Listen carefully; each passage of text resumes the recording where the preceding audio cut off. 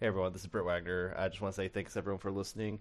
Quick editor's note: we lost a little bit of the recording at the end, about 5 to 10 minutes, but we still have most of the juicy content that you're wanting to check out. So apologies for that, but enjoy the episode. Thanks.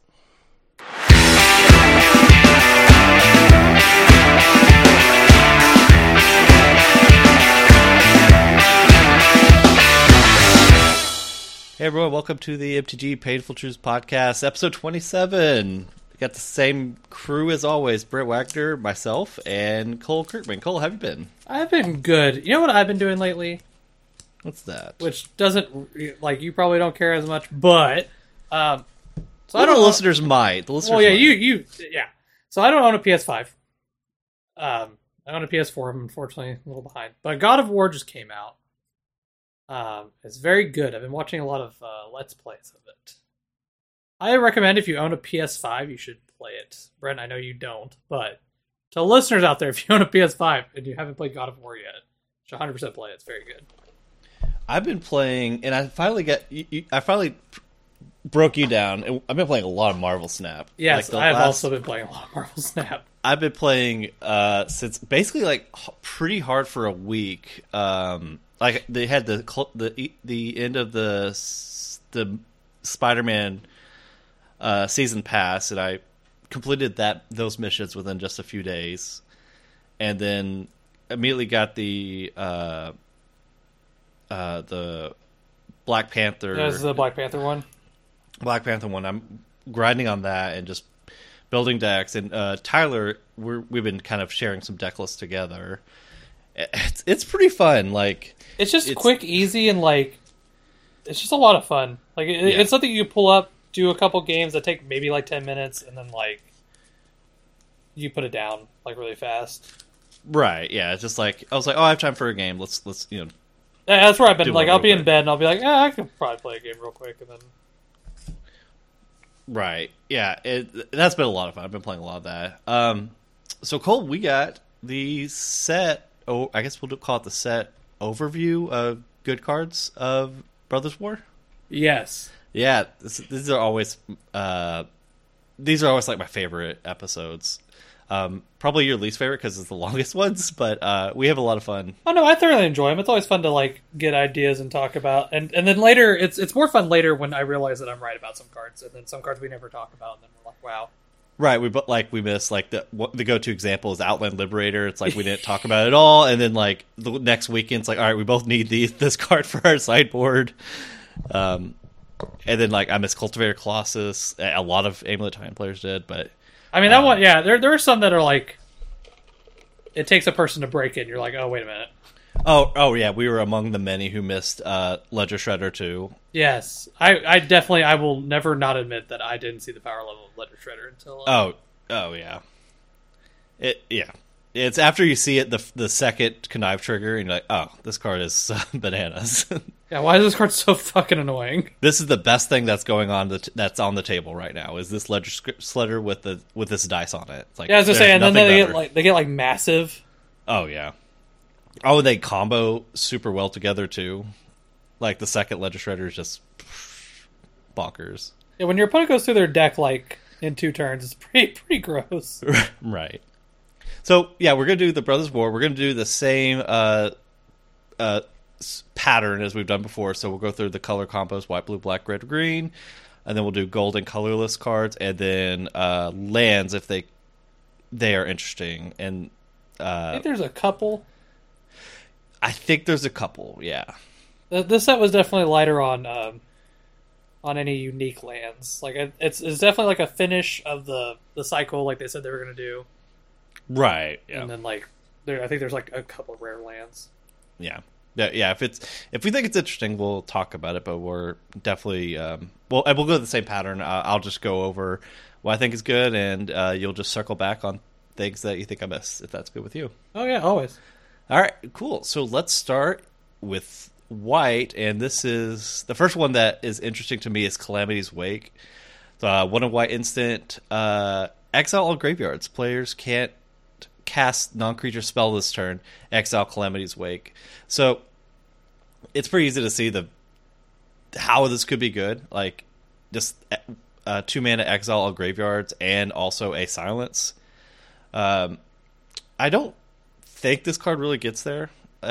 Like in modern, because it would be the modern sideboard is where this card would see play, where it is a great living in hoser, and it also stops the rhinos. It's another 2 mana counterspell for white, which I guess doesn't exist, but I'm still a little like not terribly sold, but maybe it could see some play in like these fringe decks that this might be their best option.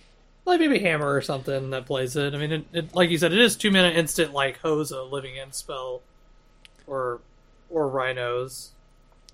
Right? Yeah, it's like rest in like maybe you don't want rest in peace effect, or maybe you want something like this where this one goes wider than rest in peace, of course, where it just like it also stops the rhinos. Like it goes a little bit wider than rest in peace could. So yeah, I think this is something to keep an eye on, but probably not day one.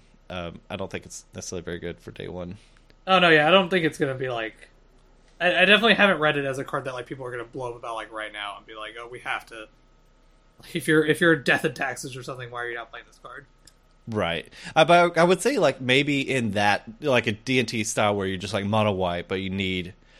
Like, you know, in like Mono White Humans, you get Declaration Stone because that's kind of the best effect to deal with, problem card or whatever. It could be that where it's like, well, the mana's not good in the deck, or it's not worth splashing the second color, so this is just the best we got kind of thing. Yeah, I mean, the thing though, we're talking about Humans and Pioneer, right? Sure. Oh, you were right. Yeah. Yeah. The thing about that though is like they have just rip, and they're like, okay, cool. I'll just like if I turn to a rip, you have to answer the rip, and I don't ever have to look at it. True. Right. Yeah. That's kind of where Humans is like I'd rather play this turn 2 thing than never have to look at it again. Right. Because Humans taps out like all the time. Right. Because especially with their man lands, like Mutavault, they want to be turning them sideways like every turn if they can. Now I will say though, in this set there's an archetype that will be prevalent. We'll talk about it obviously, but I definitely think the deck that could exist, which is the other tribe that we'll be talking about, could probably play this. Oh yeah, I think so too. Like if they don't want to play Rip, they can play this. Right. Next is or next on my list is I think it's Mirail or Mirail the Shield. Mythic. Right, it's a card that showed up in my pre-release. Wrong. Yeah, it's spoiled wrong. It's 4 mana for 3/4 legendary human soldier. During your turn, your opponents can't cast spells or activate abilities of artifacts, creatures, or enchantments. So it is kind of a Grand Abolisher.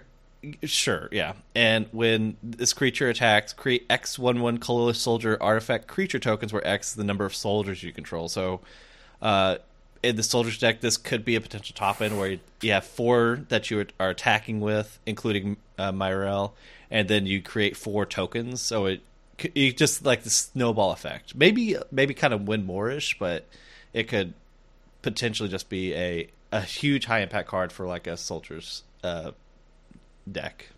Yeah, I mean, having the Grand Abolisher effect on her is really good. Your opponent can't do things on your turn. Right, yeah. And in addition to being an aggro card. So now, the story about this card, though, is like she got spoiled originally as a 2-mana 2/3. It was white, and she was a 2/3 that did all of that. And when I first saw her, I was like, this card's absurd. So everything else is the same? Just yeah, everything else was the same. Okay. And I was like, that is insane if she's a 2-mana 2/3 with all this other text on it. Because for humans, like that would be crazy as your curve. Like turn 1, Dauntless, turn 2, this thing, and then like go. Like you have to kill it, or on my turn I get like free attacks. Like forever. Like she's very good. At 4 mana, she's obviously more fair. Right. Yeah. I definitely think she could be a top end, at least for standard soldiers. I'm sure. For Pioneer, it's just Adelaide's just so good. Now, to be fair though, Adelaide's not a soldier; he's a knight. Right. So if you're playing a soldier tribal deck, which was the other tribe I was talking about earlier, listeners, is soldiers. There's a lot of support in this set for them. They're, I think, the most pushed tribe in the whole set. Like I think there's like a literal assload of cards in the set that talk about them. Oh yeah, for sure. But yeah, so there's a lot of cards that support them. And fortunately, in Pioneer, a lot of the humans are soldiers. Yes. So yeah, you a do lot get of to them play are. a lot of them, like Thalia's lieutenant and other stuff, and then all the soldiers are humans. Yeah. So you get a lot of cross help. So it's interesting to see, like, as of recording, what is this, Monday the 14th of November? Yeah. As of this recording, next weekend, or this weekend, is the regional championships for Atlanta, where all of these cards that we're going to be going over will be legal. I'm very curious to see what that format's going to look like. Right. Yeah. Because one of two things is going to happen, and we might do another episode before then if we're going to try and make predictions or whatnot, but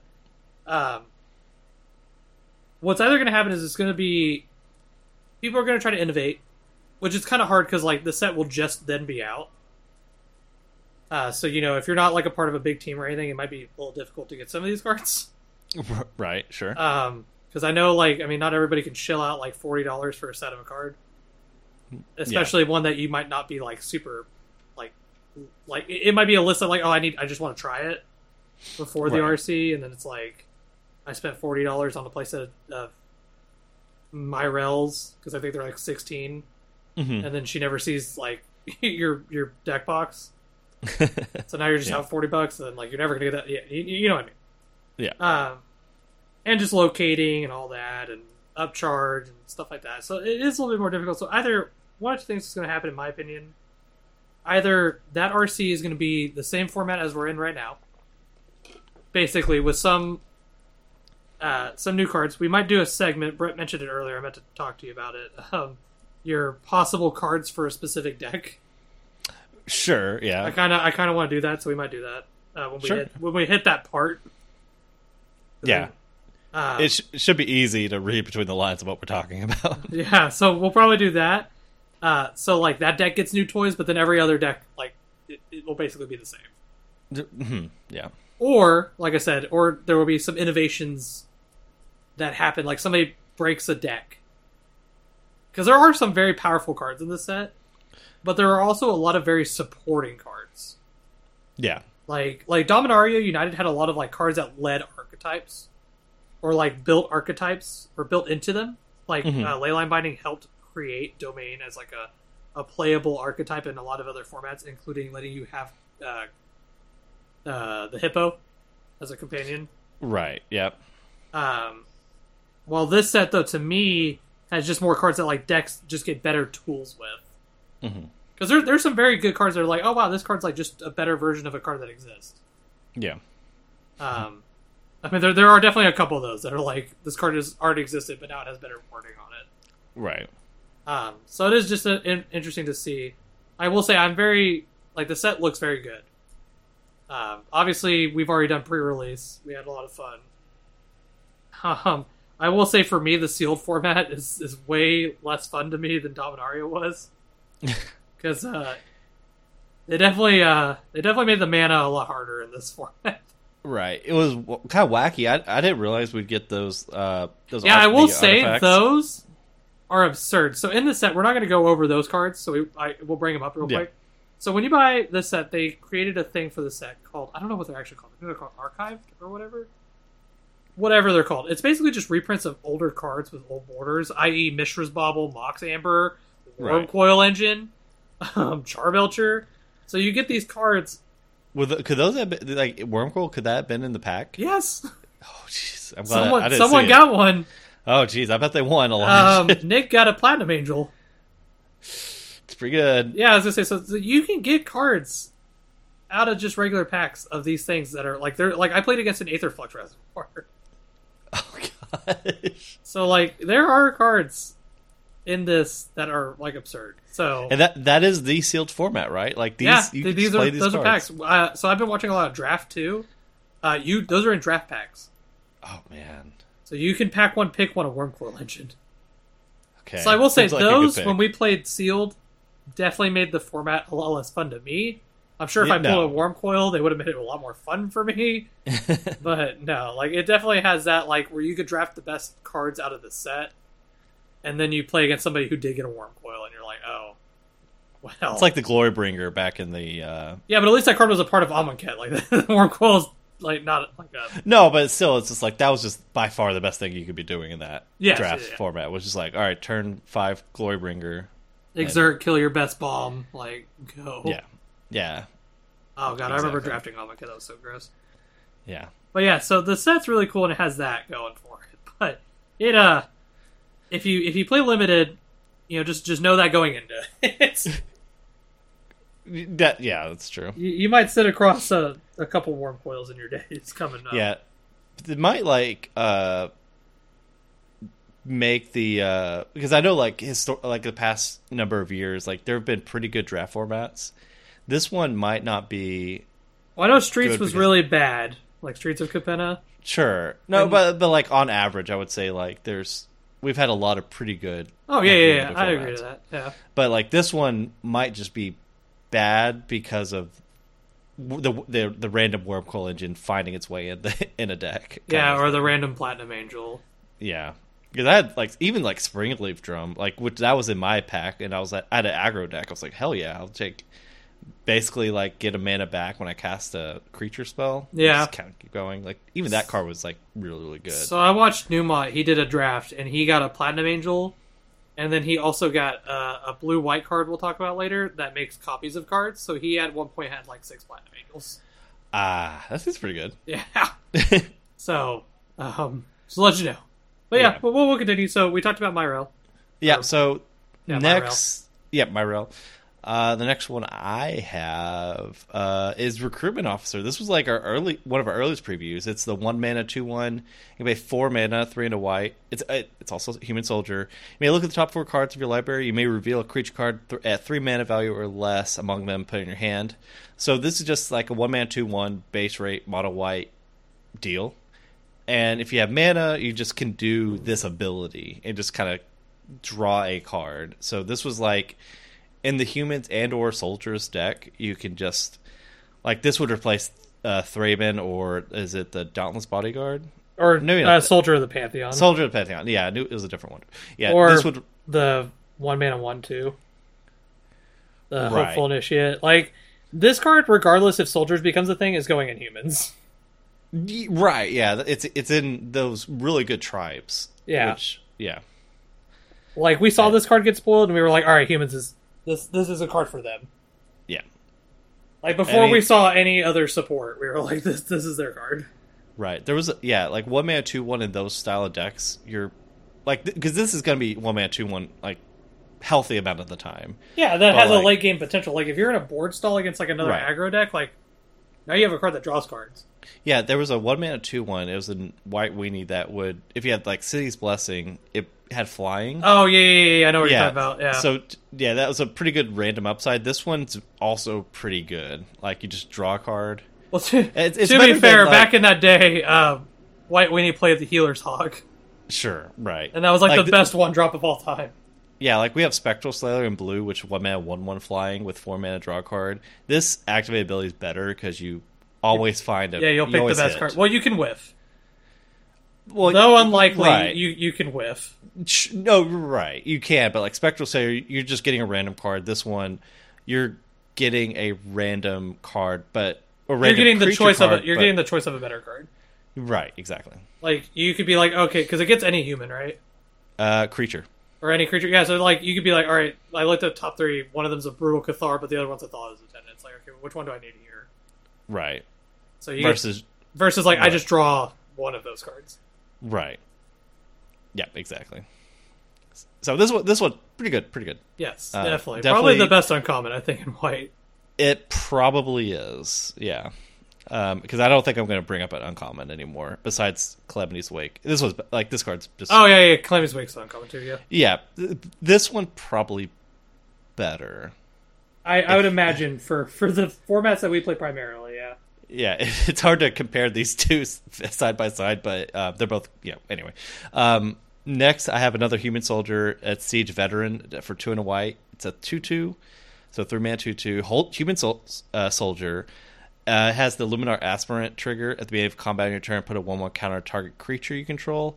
Also, when another non-token soldier you control dies, create a 1/1 colorless soldier artifact creature token. Card is very good. Yeah. it's a great anti sweeper card. If you have like 4 soldiers, they sweep. You're like, all right, this board is right back. Yeah, like basically. To pay 1 more mana for a better Luminarch Aspirant is like, yeah, like I'll take it. Like, yeah, give me a Luminarch, but with just upside for 1 more mana. Like, yeah, I'm sold. Yeah, this card.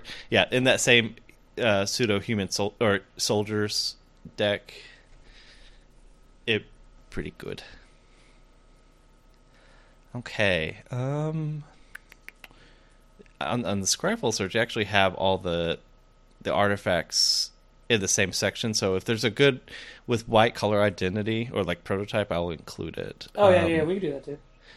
I don't think if there is one, I think there's. I don't think one. there is for white. There's Urza Silex, which does have the. Oh, that is white. You're right. Yeah. Yeah. So I think that's the only one I want to bring up. Because there's a prototype that like puts a +1 counter, but it's also like 5 mana. Right. And it's on an assembly worker. Yeah. So Urza Silex, real quick, is a 3 generic mana legendary artifact. He has the activated ability for 2 white, tap, exile Urza Silex. Each player chooses 6 lands they control, destroy all other permanents. Actually, only a sorcery. When this is put in the exile from the battlefield, you may pay 2. If you do, search your library for a Planeswalker card, reveal it, put it in your hand, and then shuffle. This one just reads good, but I haven't like read into like for 3 and 4 and 2, so 9 total mana if you needed to do this all in one turn. It's a sweeper that lets you find your Planeswalker card, but I guess you also just like. I mean, it's also just like a good sweeper, though. No, right, yeah. You just even just like 7. It's a 7-mana sweeper, or just 3+4. Well, like the fact that it blows up just everything, right? Like, because there is a lot of enchantments that steal things. Like Banishing Light enchantments. So like Leyline Binding. Right. So if you're like, all right, I'll nuke the board, I get whatever's under the Leyline Binding back. Mm-hmm. And now there's an empty field. Yeah, but what about your Leyline Binding too? Well, I mean, if you're playing this, you might be just I don't know. You may just be like a mono white deck and you can't play Leyline Binding or something like that, or like blue white something. It just reads strong, but it's I don't necessarily see it here. No, I don't think it's gonna be in the formats that we primarily play. Yeah, like maybe like there's a white Karn deck that plays it. Yeah, those decks have existed. Yeah, like there's devotion decks in white that play Karn. Yeah. Okay, that's actually all the white cards I have. Is there? How dare you miss it? I'm kind of scrolling through it, so I'm sorry. Well, I'm beating you to it. It's the last one. Are you ready? You're gonna feel real dumb when I say it. Veterans Powerblade. Damn it. Yep. It's a Rex Sage in white. Lauren of the Third Path. So yep, 2 to white, 2/1 vigilance. When Lauren of the Third Path enters the battlefield, destroy up to 1 target artifact or enchantment, and then has another activated ability, which is kind of weird. Tap you and target opponent each draw a card. Shame on me for not seeing this. Yes, this card is going to be very good. So she is a human, so she pushes the human archetype. Like now you have a Rex Sage in white, which is pretty good, honestly. But really the big thing is in Legacy, in Death and Taxes, you play Karakas, and she is legendary. Oh, okay. So you can put her back in your hand and then do Rex Sage things again. That's a good point, yeah. So there are people talking about that for Legacy in Death and Taxes. Okay. But in Pioneer, like, she'll probably see Cyborg play. Like, she's just a Rex Sage. Like, Fires of Invention is one of the best decks right now, or becoming one of the best decks, and, I mean, like, Humans doesn't really have a way to beat that besides just running them over. Right. But now you have a human that now blows up a thing and it gets bigger. Right. Mono white Rex Sage is... Because I was going to say, you have, like, Cathar against them, and that card's not good against them. Right. Like, yeah, you could take the thing they go get off of the thing, but, like, they Leyline Binding you, and then they go get a Tarka and Wrath Your Bolt. Right. And that's like, oh. So, like, against them, most of the time you're having to, like, win a race. But with this, you could be like, okay, well, I'll play this on turn 3, blow up your Enigmatic. Then now you're, like, way behind. Right. So. Lauren is definitely very good. Yeah. Okay. My bad. But that's it for white. I can't. Besides, like, I'll give an honorable mention to Kayla's Reconstruction. Okay. So it's triple white X at a sorcery, and it's look at the top 7 cards of your library, put up to X target artifact and or creature cards with mana value 3 or less from among them onto the battlefield, put the rest on the bottom. So it can be like a 5 mana Coco in white. Yeah. Because you look at the top 7 regardless. Yeah. So you could do it for 5 and then be like, okay, I'll pick these 2 guys. Sure. So, It does nab artifacts too. I don't think you would pick an artifact. No, I could see there being like a white devotion deck that plays this. Like Sure. a Yorion style deck that's humans or something, and you just have this as extra. Gotcha. I mean, Okay, Yorion's sure. not banned out of Pioneer, so people still play him. Sure. Yeah, that's true. But that's it. That's all I have. Okay. Going to blue. I guess the first one, not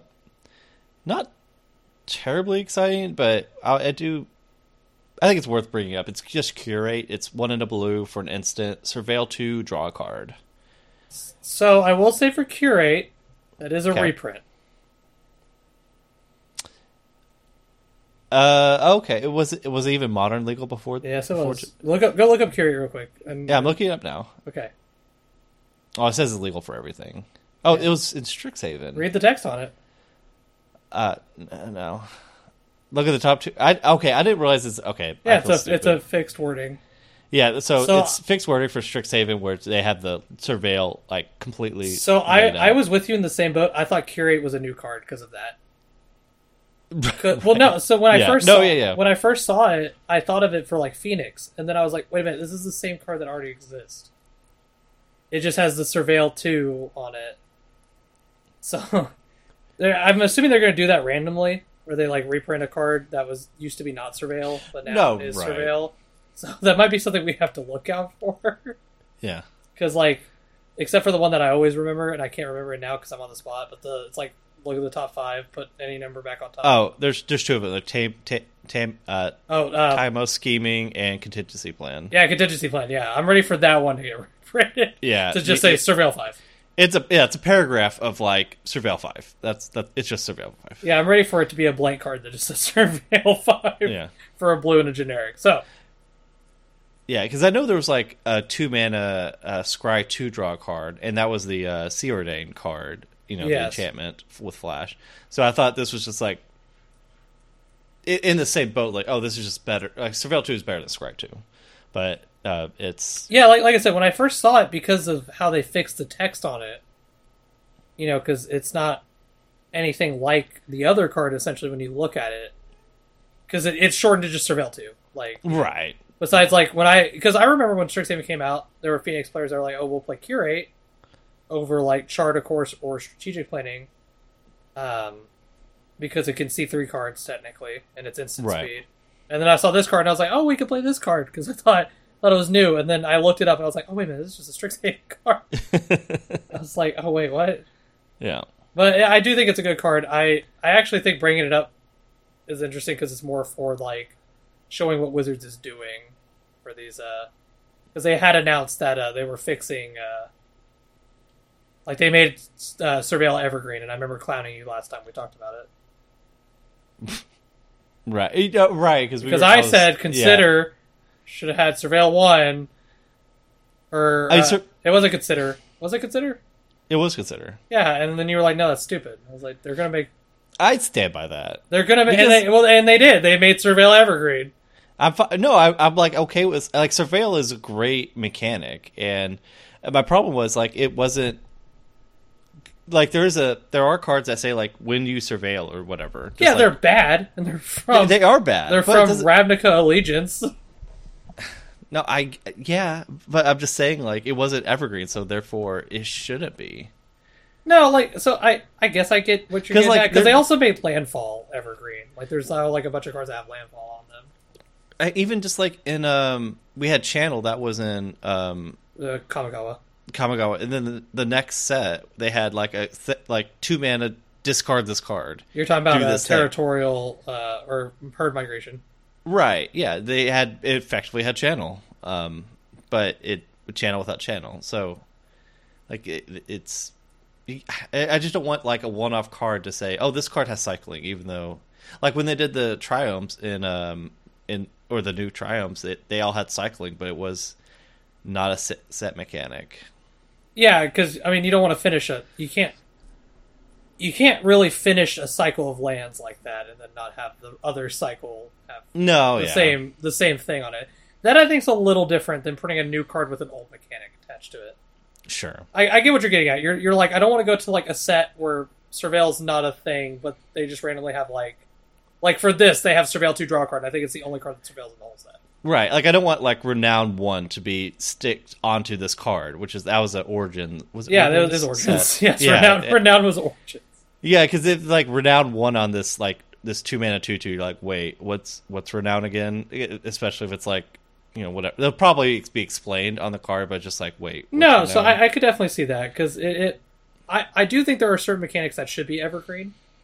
Obviously, you know, the ones that everyone goes to is like Trample and all that are actually evergreen. Right, yeah. And I do think that some, like, for a, whatever it's called, like, a better play, or whatever it's called, like, just healthier look to the game. Like play experience or whatever. Yeah, like, giving Surveil, because, like, I will say, like, if you look at Tychum's scheming or contingency plan, it literally is a paragraph of look at the top 5 and put any number of them back on top.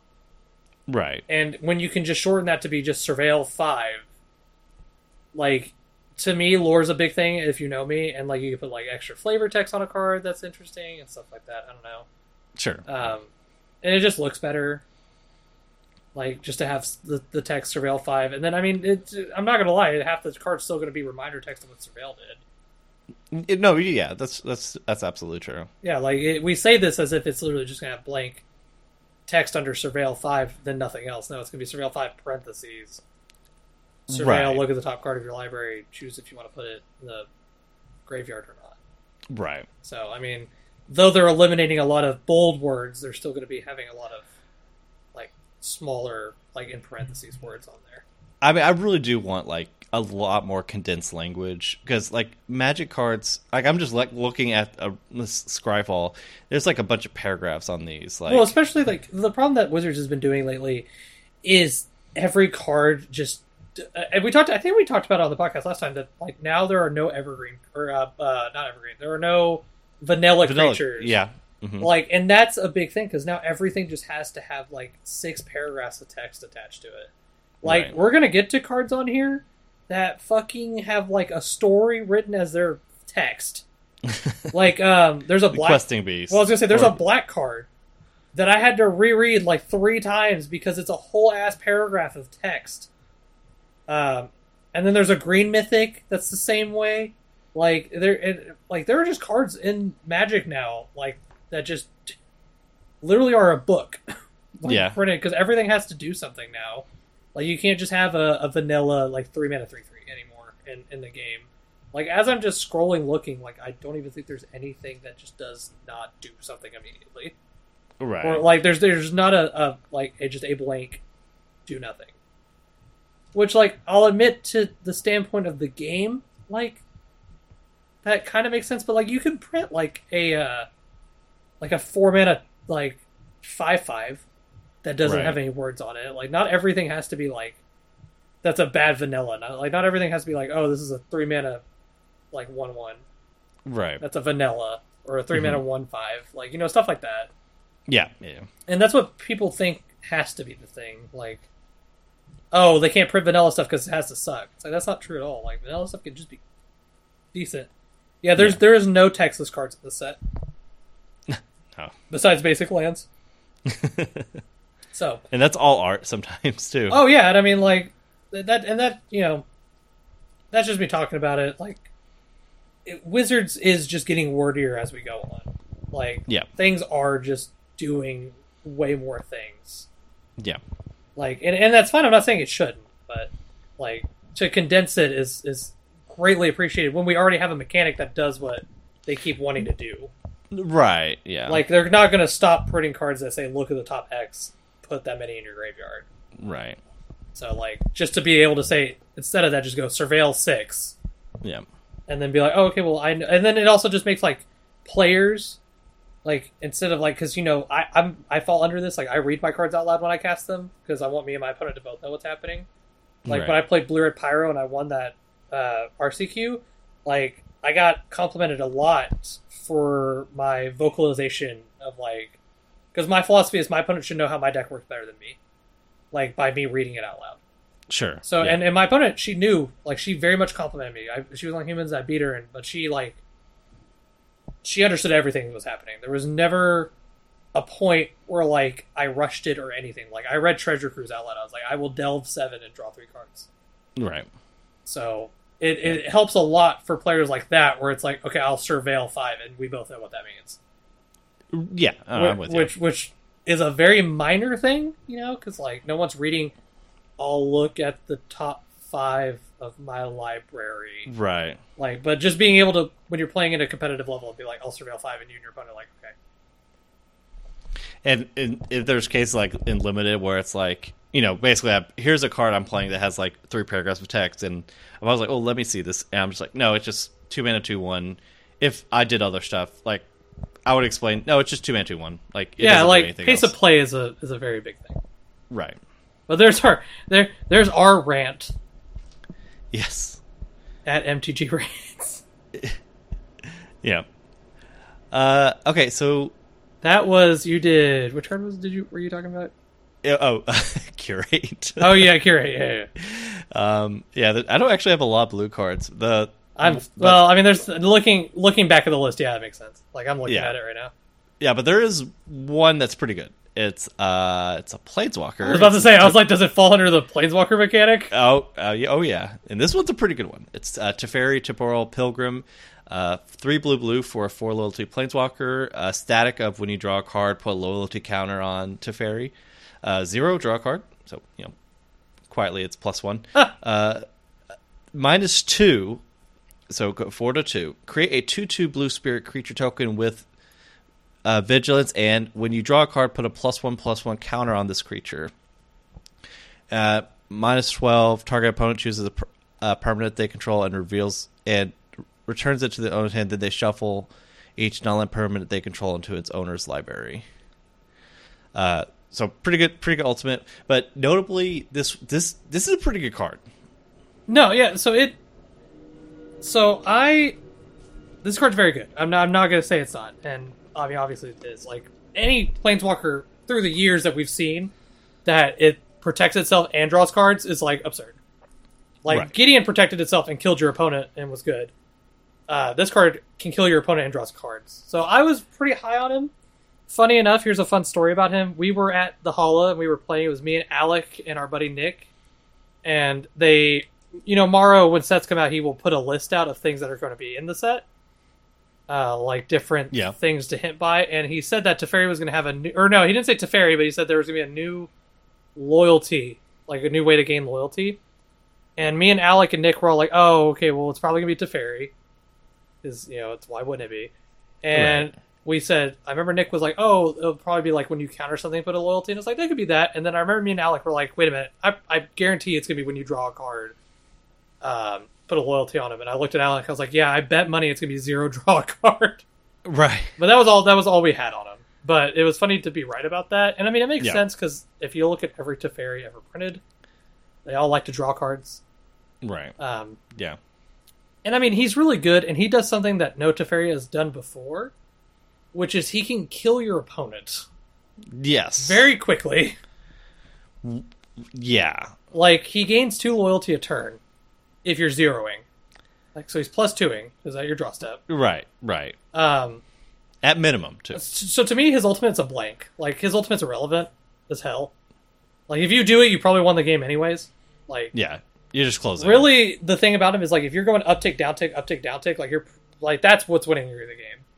Right. Like, and so we were talking because our buddy Jacob is going to Atlanta. He qualified last season with Hammer. He's a really good guy. One day we'll bring him on. But we have been spitballing Pioneer decks because, like we said before, this set will be legal. So everyone's kind of scrambling, like, what do we do? And I remember I said that if when he got spoiled, Teferi, this was before anything else got spoiled, I was like, if you want, we could really try to build a control deck, because I think control's actually okay, because now it has a way to kill your opponent, which Right. it never really had before. Like, blue-white control, besides, like, Elspeth, I know Mikey's going to listen to this, so he'll message me. But, like, that Teferi with 5 Fairy will let you kill your opponent when you lock up the board so fast. Like, you're not Right. going to have these board stalls anymore of like, okay, well, hopefully my Planeswalkers will ultimate and they'll concede. It's like, no, I'm winning this game. Yeah. Like, against opponents where, like, you're pressured anyways and you're going to a low life total and, like, you just don't want them to top deck out from under you. And you're just like, all right, -2, make a 3/3. Like, that's a 4/4, and that's a 5/5, and that's a 6/6. Yeah. Like, you have to kill this, and then this now blocks everything you're doing. In addition with Wandering Emperor, like, it's just a very good card. And there could be times where you're just like, you're facing down a pair of grizzly bears or something. You're minus to create a blocker, pass. They chump attack into it, or they attack 2/2s into a 2/2, and you're just like, all right, no blocks, but now this will win combat, like next turn. And become, like, the token by itself is still just pretty good. No, 'Cause it yeah, just keeps yeah. getting Even with fatter. Teferi gone, like, if Teferi Yeah. gains you life and dies, like, this card, like, the token still has the ability of, like, it's going to get... Yeah. And I at first I was like, oh, if you brainstorm it, you're drawing 3, and you're just like skyrocket. I think that's pretty. I don't think that's gonna happen. Like, if you already have the second Planeswalker in play, you probably won. Doesn't matter. Well, I was what gonna say, like, with combination. 5 Fairy doesn't usually win the game. Like, he's good, but he doesn't win the game on his own. But, like, with them two out, like, now you're drawing 2 cards a turn. Right. With a threat that's gonna, like, get through everything. Yeah, you'll always be able to make a new token. Yeah, exactly. And then, like, you're on Yeah. top of your lands. Like, that's the Splinter Twin for control now, I think. Yes. No. Yeah, that's a good And point. that's what I don't think people are looking at right now. And I may be, I'm probably being ignorant anyways, because I'm sure there are obviously way higher level players than what Brett and I are. They're like, already knew this. And like, I hope they win the RC with Blue Eye Control with them too. And they're like, why didn't people look at this? Right. So- Sure. Yeah. Okay. Next card. Yes. Okay. Next, I have... so that's actually it for non-artifact cards. So I'll go to the blue color identity artifacts. Well, I guess before you... So your last one was Teferi? Right, yeah. Okay, well, I'll let you do artifacts, then I have a couple. Okay, so I have Arcane Proxy as my first one. It's a 7-mana artifact creature wizard. Prototype with 1 blue. When Arcane Proxy enters the battlefield, if you cast it, exile the target instant or sorcery card with mana value less than or equal to Arcane Proxy's power from your graveyard, copy it, and may cast a copy. So, so basically 3 mana, 1 blue for a 2/1. You can cast a 2-drop spell or cheaper. Cole, we kind of had a few discussions about this card in several spots, but I think I'm coming around to it just a little bit. Where do you like it? Really? Okay, so that's news. I thought you were about to flame me.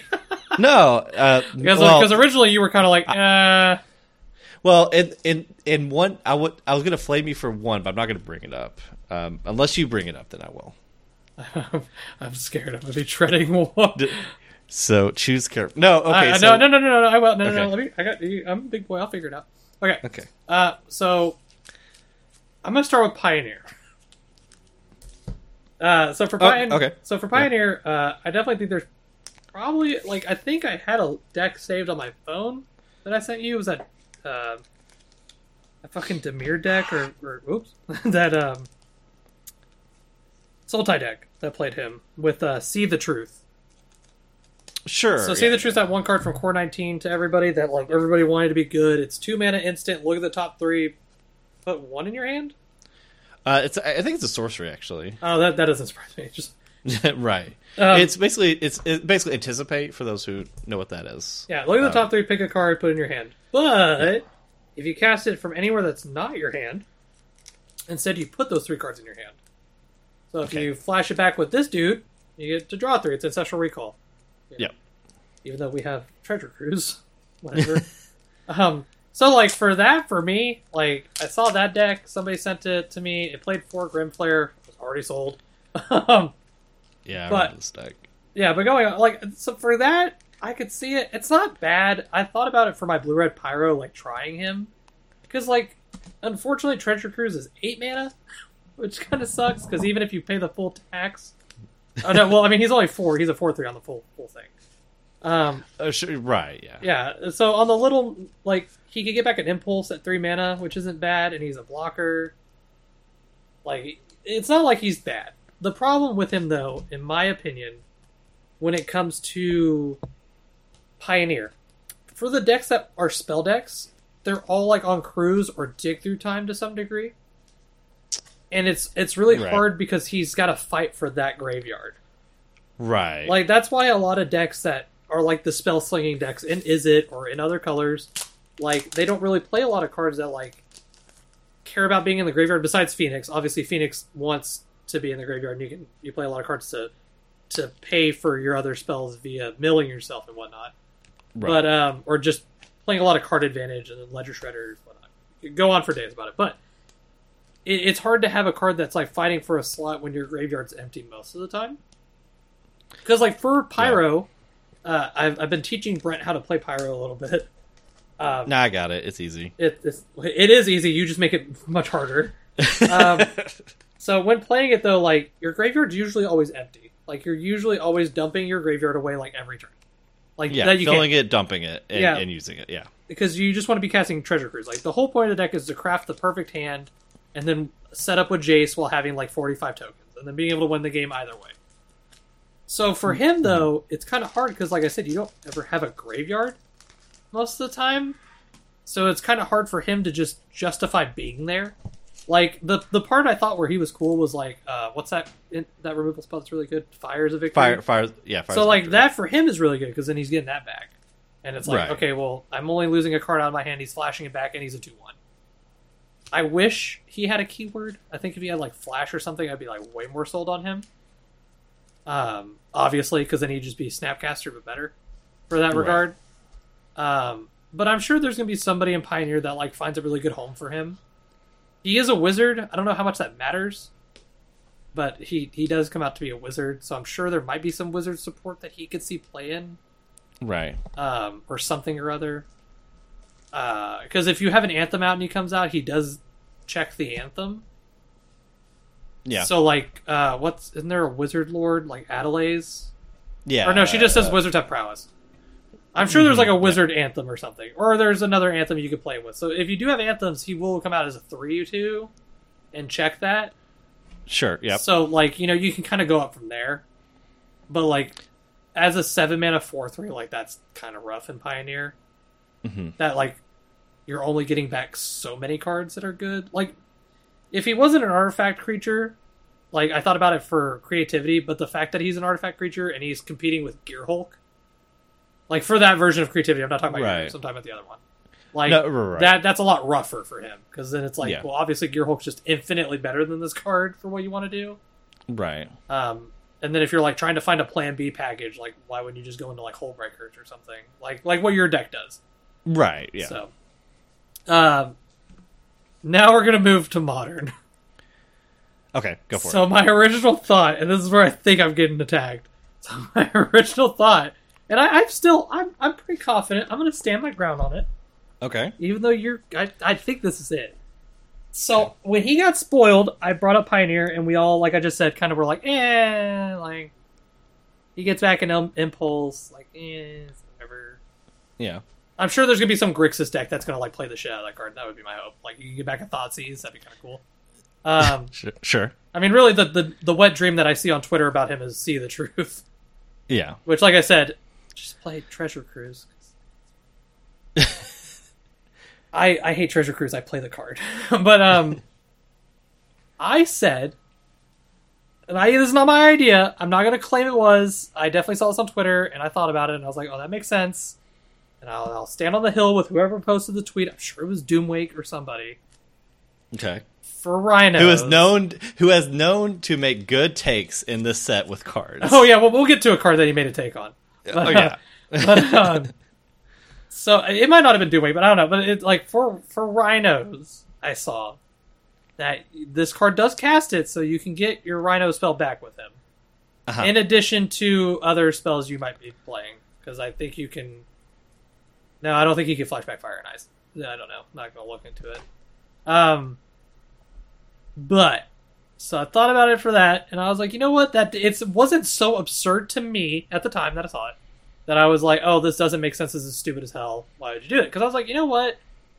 There is a point where you do all of your Rhino spells or what have you, like you cascade into all of them, and it doesn't close out the game or something or other, or you're against like 4-color or blah blah blah blah blah. Like you just go through all your spells, and he does add extra Rhinos. Now I'm going to bring out a point that Brent brought up prior to this that was not recorded. Brent said, well, why don't you just play more Cascade spells? To that, I disagree, because if all of your Rhino spells are spent, then your Cascade spells do nothing. No. So, but I'm not wrong. No, you're in this scenario that never happens. Of you cast all your Rhinos, but you don't win the game. But I mean, so here's, but that does happen though, and so I did think about another deck. I did think about Living End, because that does happen with Living End, because they are only on 3, and I have played many a game against Living End where they've had to do Living End multiple time. Like, you can flip into him, or just play him. Is what I mean. Right. So like, and I'm sure there are other things, like I love Ancestral Recall in Modern, Ancestral Vision. Maybe he sees play with that. I'm not saying though, like I'm not gonna die on the hill that he should be in Rhinos. I just said, for him, that like you could tell me Rhinos would play him, and I would be like, it makes sense. Like the game, the format is long right now. At least for, I mean, besides like the random combo decks that are in the format. Like, I'm not gonna, like, Yawgmoth's a free win for you anyways if you're on Rhinos. But, like creativity stuff, etc, whatnot, and have you Murktide. Like decks that make games go longer. I guess Rakdos mid-range, I guess they went back to being a mid-range deck and not a weird combo deck. That's what it looks like. Oh, well, they're still kind of a weird combo deck. Weird. Either way. But like games like that where you're going long. Oh, and actually, to my merit for that with Rakdos is they're a Thoughtseize deck anyways. So like your Cascade spells, like if you have a Rhino in your hand, which happens a lot of the time, because you do see Rhino players where they like keep a hand that they have to keep because that's Cascade spell and then Rhinos. Right. Like you know what they do always on turn 1, which is suspend the Rhinos. Like I don't know. I don't play Rhinos. I've never had interest in playing Rhinos. That's like probably the lowest on my chart of decks I've ever wanted to play. It's just not cool to me. It just seems boring. Sorry to everybody simple. That plays. I'm not gonna say that, because I've definitely seen Rhino games where like where you have to make a choice, and if that choice can kill you. Sure. So I will say that it's not like, oh, like I mean, yeah, on the surface, yes, it's like plan A is plan A. Yeah. But I have seen games where you're like a Rhino's deck and you're like, okay, well, like I need to set up before I burn this Cascade spell. Right. So I will say that I have definitely 100% seen games like that. So I don't think the deck's like crazy simple. But like I said, I'm no Rhinos professional. I'm nobody like that like that's not my deck that I play. I have no real like interest one way or another. But if like Jacob came to me tomorrow and was like, we're playing Arcane Proxy and Rhinos, I would be like, okay, that makes sense. Like I would like. To me, it makes sense. I know. I'm sure that was the deck. Am I not wrong? That was it. Yeah. So I know Brent's like we have discussed this a decent amount of times. That's why I was surprised when we brought it up the first time that he actually was. No, I mean it seems like See the Truth is like in Pioneer. That seems like the best thing you could be doing with it. But you're also right where it's like just these blue X decks. You just want to fill it like in the blue red in your deck. You just want to be like Treasure Cruise is the best thing you could do. Yeah, and the whole point of your deck is you're just adding ammo for crews. Like that's like the whole thing about that deck. And Phoenix to an extent too, because with Phoenix you play Temporal Trespass in addition to Treasure Cruise. So like this card is fighting for its life. Like if it was to go in those decks, like it's just fine to cast a single card. Like besides itself. Like I've had plenty of games with Phoenix because I've been playing Phoenix a lot lately. More so than Pyro, just because Phoenix is a lot of fun. Even though I will always continue to shit talk it. But like there are a lot of times in Phoenix where like my graveyard is just empty until like I burn off a turn. Right. And like that card, and like for Phoenix especially, it's 3 mana. Like I just don't see Phoenix at a point where like, hell yeah, this is what we're doing. Right. Like it wouldn't surprise me if there's like a blue-black Ledger Shredder deck that like plays that and See the Truth. Like the Sultai deck that I sent you that somebody shared, like that seemed like a perfect shell for what that deck was. Yeah. Like you're kind of like a dirtily mid-range deck, and you're like playing Grim Flares, and you're like, all right, I'll put the See the Truth in my graveyard. I'll play this Arcane Proxy because I think it also had Micromancer and stuff. Yeah, the Micromancer and 1-drops. Yeah, so like those decks, like because then you're already a spells deck. You're never eating your graveyard because you're not playing like any of the delve spells. I think it played like a Murderous Cut, but like that's like 4 to delve or something. It's black and 5, I think. Yeah, so like, but it leaves a lot to the graveyard. Mm-hmm. Like, because I mean, if you're playing Grim Flare, you might be milling yourself like 4 a turn or something. Right. So for that, yeah. But like to me with Arcane Proxy via Pioneer, like until somebody, which I'm sure will happen, someone will break it. Like there will be some like, I can't believe people didn't see this. Oh yeah, yeah. Like flashback this spell and like you just like set up like Infinite or something, and like I'll be like, oh okay, well, some obscure like Khans of Tarkir card or something that like no one's ever heard of. Which happens with these sets. Like that is definitely a thing that always happens where people are like we talked about it a little bit. People were kind of coming up on Refurbish lately from Kaladesh. Because the set does have a lot of high mana artifacts, so like that's something that people are like, "Oh yeah, remember Refurbish?" And it's like, "Oh, no." Yeah, second at the Pro Tour. It did. Yeah, but yeah. So for Pioneer, for me with him, like I think he's very low. But when it comes to Modern, like I said, if somebody told me and they were a grinder and were like, "We're gonna put Arcane Proxy and Rhinos," like I'd be like, "Okay, that makes sense." Brent's obviously gonna say how it doesn't. No, I'll be quick, and I think it'll be ridiculous for Rhinos to play this because like you need like I think you're just my understanding of the deck. I think it's very easy. You just mulligan to having a Cascade spell, and then that's like you'll have a good chance of winning. And a second, the more Cascade spells you have, the better.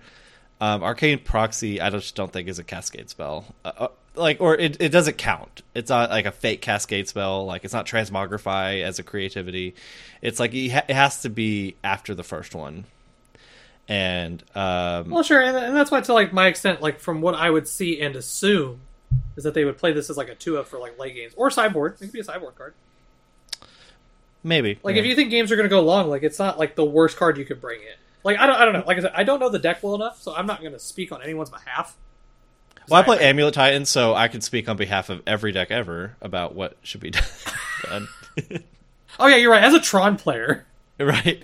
No, that's just my take. Like it in Modern, it seems like I don't know what it would be like where it's good. Like Ancestral Recall seems like the best one. No, yeah, and I'm sure there's other like random cheapy spells or something that we're not thinking of. Right. Like 3 mana, 2/1 recast and consider is just like very mediocre. Like I would want to dream a little bit. So for blue, I guess I just have one more left, and then if there's something I missed, and I did miss a pretty good one in white, but in blue I have the Temporal Anchor. You missed one of the best ones in white. Yeah, I did. Okay, but the Temporal Anchor, 3 blue for a legit artifact at your upkeep. At the beginning of your upkeep, scry 2. When you choose to put one or more cards in the bottom of your library while scrying, exile that many cards from the bottom of your library. During your turn, you may play cards exiled with the Temporal Anchor. So just in layman's term, at the beginning of upkeep, you'll scry 2 cards to the bottom, and you exile them, and you can play them on your turn. Yeah, it gives you an extra hand. Yes. Yep, exactly. I guess I brought up the card. I don't exactly have a home for it. But it's just like 6 mana, you get to draw 3 cards, basically, per turn, is how I read it. Yeah. I think to me it's more of a commander card. Yeah. Like that's how I read it. I mean, so to me it's like it's good, but like I think it's more of like a commander card. I don't really see a lot of like constructed decks that like this is gonna be good, or like crazy is what I mean. I should say. Right. Okay. Actually, I do have one more card. I think you may have brought it up yourself. It's Zephyr Sentinel. 1 in a blue for 2/1 flash flying human soldier. Very relevant creature types. When this creature ends battlefield, return up to 1 other target creature you control to its owner's hand. If it was a soldier, put a +1/+1 counter on Zephyr Sentinel. No, this card was not on my list, but now that I see it, that's pretty good. Yeah, it's just you could just block, if it pairs well with itself, just bounce its other Zephyr Sentinel, chump block, save it. Yeah, seems pretty good. I think about it more with Thalia's Lieutenant. True, yeah. Yeah, just Yeah, oh, that is true.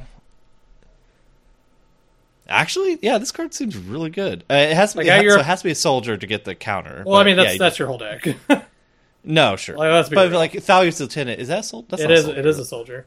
What? Okay, cool. It and Thalia are soldiers, and Thraben Inspector, and Soldier of the Pantheon. I didn't know. Okay, never mind.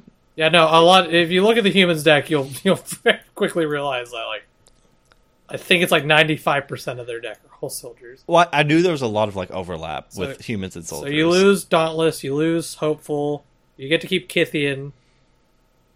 You lose Luminarch Aspirant, but you get the new guy. Thalia's Lieutenant, Thalia's a soldier. You lose Adelaine because she's a knight. Brutal Cathar is a soldier, and then you lose Extraction Specialist. Okay, still that's pretty good selection though. Oh no, yeah, good cards. And you're getting new stuff. Thalia's a Lieutenant. Yeah, exactly. That's the other big thing is you're getting new things to go with it. Right, even just all right, we're going to kill or exile your Thalia, Guardia Thraben. It's okay, well instead I'm just going to pay 2 mana to protect it, put it back in hand. Yeah, exactly. Yeah. Actually, as we keep talking, it just seems like it gets better and better. And 2/2/1 flash. I guess you always have to. No, you don't. Returning is optional. For some reason, I thought it was mandatory. Return up to 1. Oh yeah, it is. Yeah, just by itself, it's fine. Yeah, it is pretty good. Yeah, actually, yeah, pretty good. Any other blue card? The last one for me is... So I'm going to give an honorary mention to Urza's command real quick, because we're never going to mention any of the other commands. Yeah. So for standard, it's going to probably be pretty okay. So it's 2 and 2 blue. Choose 2. Creatures you don't control get -2/-0 until end of turn. Create a tapped Power Stone token. Create a tapped Karnstruct. Oh, why has it tapped? And then scry 1, draw a card. It's the only one that's an instant of the command cycle, which is ridiculous, but whatever. Dude, it's so wild. But it's probably going to be the only one that ever sees the light of day. Yeah. That's an honorable mention, but a real card is a Sky Strike officer. So it's a 2 and a blue human soldier. It's a rare. It has flying. Whenever a Sky Strike officer attacks, create 1/1 colorless soldier artifact creature token. And then it says tap 3 untap soldiers you control, draw a card. So that's Crypt Breaker text for soldiers. I did miss. I knew about this card. I just completely skipped over it. Yeah, I mean, I'll give it credit. To be fair, it's pretty medium. Sure, it is 3 mana when Crypt Breaker was 1 mana. Right. So that is a big difference. And Crypt Breaker made more zombies. Yeah, but at the cost of a card in your hand. Right. Yeah. So yeah, I definitely think it could see play. I think it's okay. Yeah. Anything else for blue? That was all I had. Oh no, that's it. Okay.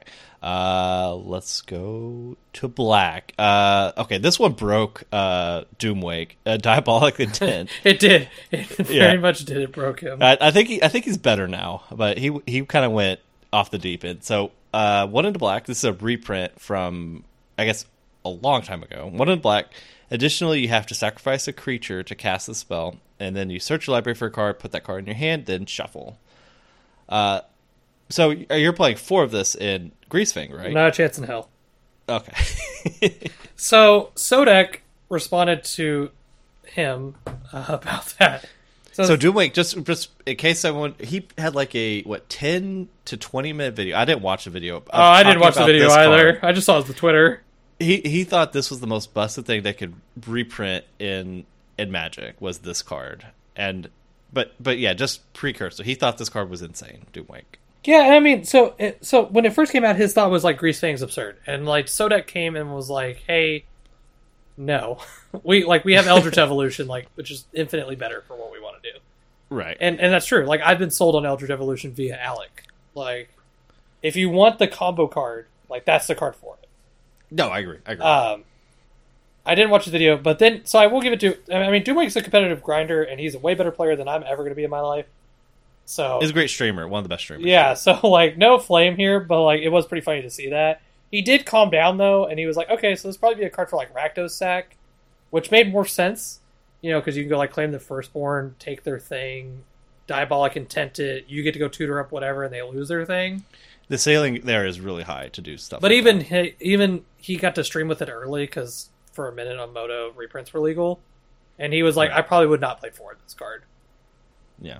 So, and like I said, I think there will probably be some like combo deck that gets to play that card. Maybe like Vanifar combo or something that just Sure. does get to play it. People are thinking about it for Modern a lot more. I did see a couple of people talk about Yawgmoth with it.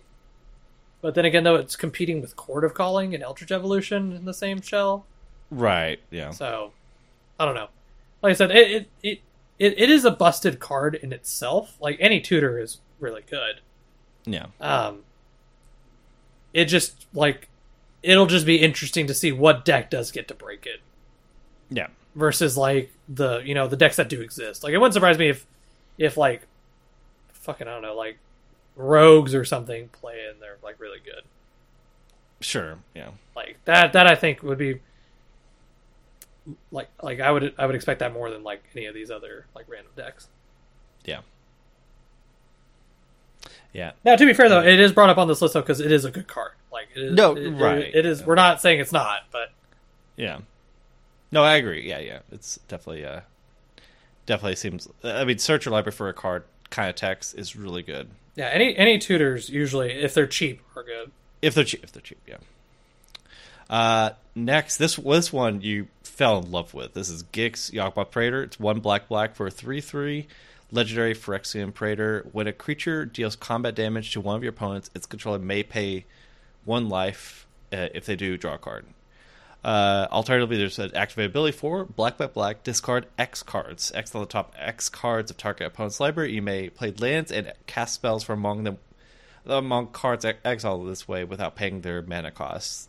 So the activate ability is like it's a lot of mana, but just the face of Git or just fit Gix on the face. 3 mana, 3/3. Pay a life, draw a card when you deal combat damage. It seems pretty good. So I was really high on this card because to me, it gave one deck that kind of died in Pioneer, which used to be tier 1. Like this deck that I'm going to mention used to be like tier 0 really for a long time, which was the Mono Black aggro deck. Right. Yeah.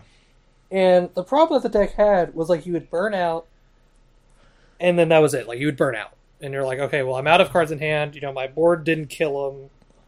Like I'm going to lose this game. Mm-hmm. But now it gave that deck a whole nother way to stay in the game via now all your creatures draw cards. Yeah. Because it's not like you're not turning sideways most of the time. Like you're playing all these other cards. Like there are a couple cards in the set too that are really good that will go over in black that do help that deck out. So I brewed a little bit, just with cards that were legal at the time because Gix was the only like black card spoiled at the time that like made sense. But like we play tested a little bit and it did feel like very good randomly where you're just like turn 1 like 1 mana 2/1, turn 2 2 mana 2/3 death touch, turn 3 Gix, and it's like draw 2, lose 2 into shield Right. grid. So Yeah. and then he also just gives you like late game potential, like if you're like fucking on turn 7 or something and you have like 4 cards in hand. I mean, Right. hell, 2 cards in hand let you cast 2 spells. So Yeah, that's true. No matter what they are. yeah, Yeah. Yeah, this card I'm pretty hyped on. I want it to be good. We didn't find it in our pre-release, I don't think. And no, it's he was $15 at our pre-release, and I don't think Still he's going to is. stay that price for very long. So yeah, I kind of agree. Still good though. Still good. oh yeah, still very good. Next card. This one is a reprint. Also, Go for the Throat at 1 black. Instant destroy target non-artifact creature. This might be the best 2-mana black removal spell in Pioneer. Yeah, I mean, it was at the time it was only competing with Heartless Act. Right. And Heartless Act is a good card, but like it's just a little rough because like, you know, you randomly come across a guy that's got counters or something. Like, or puts a +1 counter and it's like, oh, this sucks. Like, damn it. Like, this card just can't kill it anymore. And then the other 2-mana removal spell that they would play is like Eliminate, but that one's like really restrictive. Right. So like this one, yes. I will say though, this one is format dependent because like, let's say the format just goes to heavy artifacts for some weird reason. Like, then there are random cards that like don't like that you can't kill, you know. Right. Yeah, but I mean, it's like we have like the non-artifact. Yeah, you're right. It just kind of depends on the format. Like if all of a sudden there's artifact aggro. Well, yeah, I was gonna say like all of a sudden artifact. like Ensoul or like Affinity or something. Yeah. Like those things happen. Then yeah, like go for the throat's a little worse. But Right. as just like in an open field, yes, it is the best removal spell we have in Pioneer. That's at 2 mana. Right. Yeah, and before we had Infernal Grasp, which I think I said was the best one. Oh yeah, that one's unrestricted. I still think that one's probably a little better, but it's just rougher because like same thing that we just you lose 2 life to do yeah, it same every thing that we time. just argued is like you're losing 2 life to cast that spell. So against like mono red, it's like, what you can do? Turn 2 shock, do that, lose 4. Right. Yeah. Exactly. Like die to mono red. Like yeah, exactly. Like and yeah, so. I'm sure Go for the Throat will see way more play than like most other cards because in most scenarios, Go for the Throat is going to kill everything.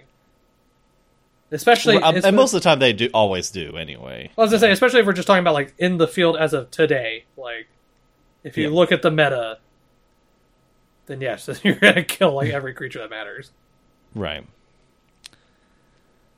Okay. Next card. I'm now on the artifacts. Is I'm gonna go with Razorlash Transmogrant. This one you were pretty high on, and we saw it in spoiler season. 2-mana 3/1 artifact creature zombie, can't block. 6 mana, return this card from your graveyard to the battlefield with a +1/+1 counter on it. This ability costs 4 generic mana, lasts to activate if an opponent controls 4 or more non-basic lands. So in constructed formats, it would probably just cost 2 mana to just bring this back as a 4/2 creature. Yeah, so like this was another card for mono black that I saw because like if you're in mono black, you're probably playing Scrap Heap. Yeah, and like this guy is just most of the time going to be better than Scrap Heap. Right. I will say there are matchups where this card will never come back out of your graveyard. You know, i.e. like mono white humans. Yeah, humans like and to be fair, they do get to points where they have non-basic lands. Sure, like yeah, but like mono blue spirits though. That's that's all basics. Yeah, so there are and like mono red, like there are matchups that like this card is never coming back. Right. But to me, in that same sense, it's like Scrap Heap also is not great versus those. So that's true. Because like Scrap Heap's never getting in against humans most of the time because like Adelaide has vigilance. Yeah. And Scrap Heap can't block. Right. So. No, they're still pretty good. No, I definitely think this card's very good. Yeah. So actually, I think that's all I got for black, and but I know there must be something I'm missing. There's one more. Okay. So honorable mention, by the way, is Hostile Negotiations. When I was talking about cards that have a paragraph of text, it's that fucking card. I got it as a pre-release promo. I had to read it like 4 times. Okay. Did you play it in your deck? I did. Okay. And to be fair, when you play it and you know what it does, it's so easy, but it's. I mean, you have to have the paragraph. It makes sense. I'm not going to read it. Feel free to look it up. Hostile Negotiations. Yeah, it's so much text. It's basically just black factor fiction. Yeah, but you lose 3 life to do it. Yeah, but the card that I was going to mention is Misery's Shadow. Okay. So black and 1, it's a 2/2. If a creature an opponent would control die, instead exile it. And then it has 1 generic. It gets +1/+1 till end of turn. This is our version of Dothy for Pioneer in the 2 slot. True. Yeah. Like, and also the fact that the activate ability isn't restricted. There's like no downside to it. Yeah. Like, it is a mana sink. Like, I think the card's gonna be really good for specific decks. Like, there are, I mean, obviously, if you're against Phoenix, like, the way that Phoenix beats mid-range decks most of the time is by, i.e., just outvaluing them. Right.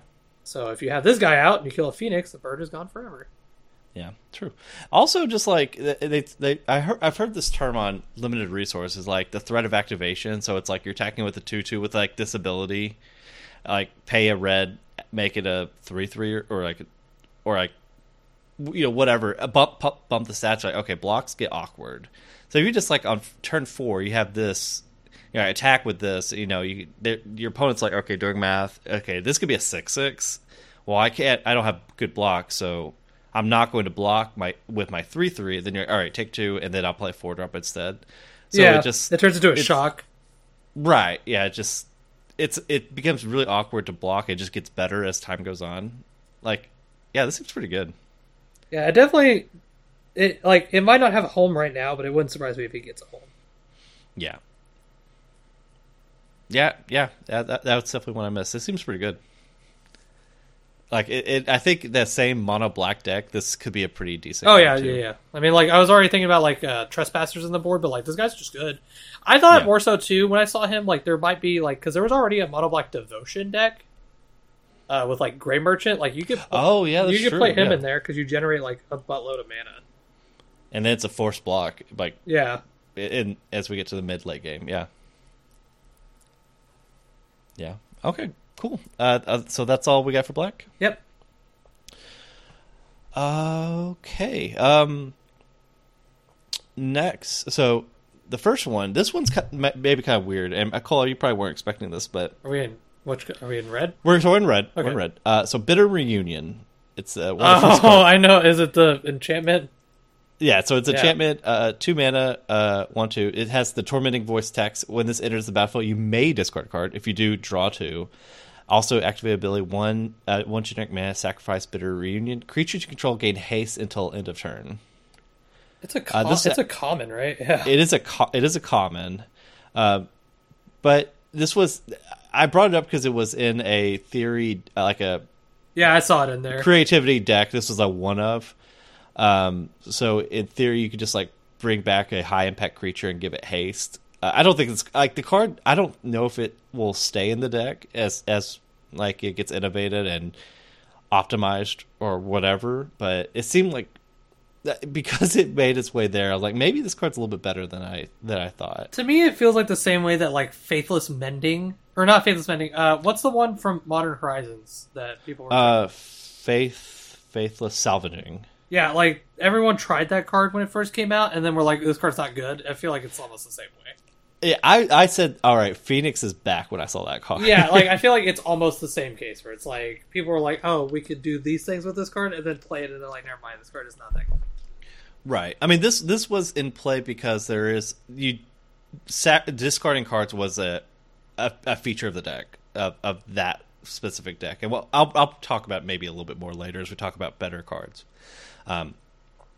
But yeah, this one kind of seemed interesting. Yeah, like I don't think it's bad. Yeah. Next, Brotherhood's End. This one I already pre-ordered a few 2-play sets. This card is very good. Yeah, this card's very good. Like when we talk about cards that just are cards but better and like absurd, like this card. Oh my god, I just read that it says each Planeswalker. Right. This card is so good. Yeah, so it's 1 red, sorcery, choose 1, Brotherhood's End deals 3 damage to each creature and each planeswalker, or destroy all artifacts with mana value 3 or less. So yeah, it's maybe the Anger of the Gods replacement.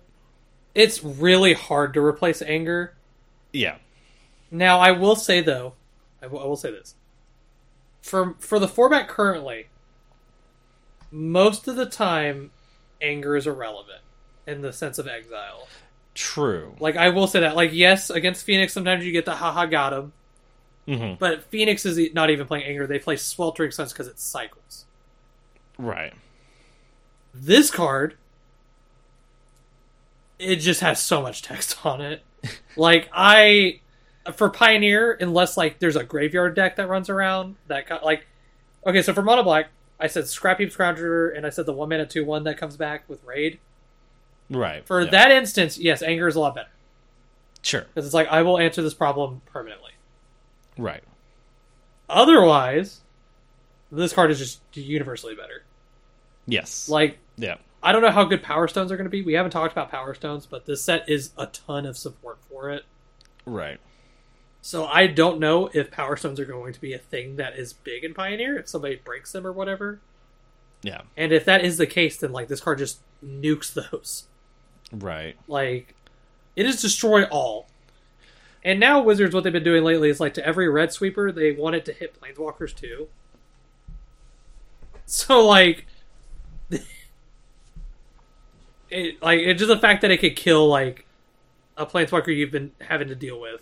In addition, I mean, yeah, against like in the Phoenix versus Green, they get their card activation, maybe get Tormod's, or maybe they get something, but it's like you can kill their Dorks and their Karn, like you finish it all off. Yeah.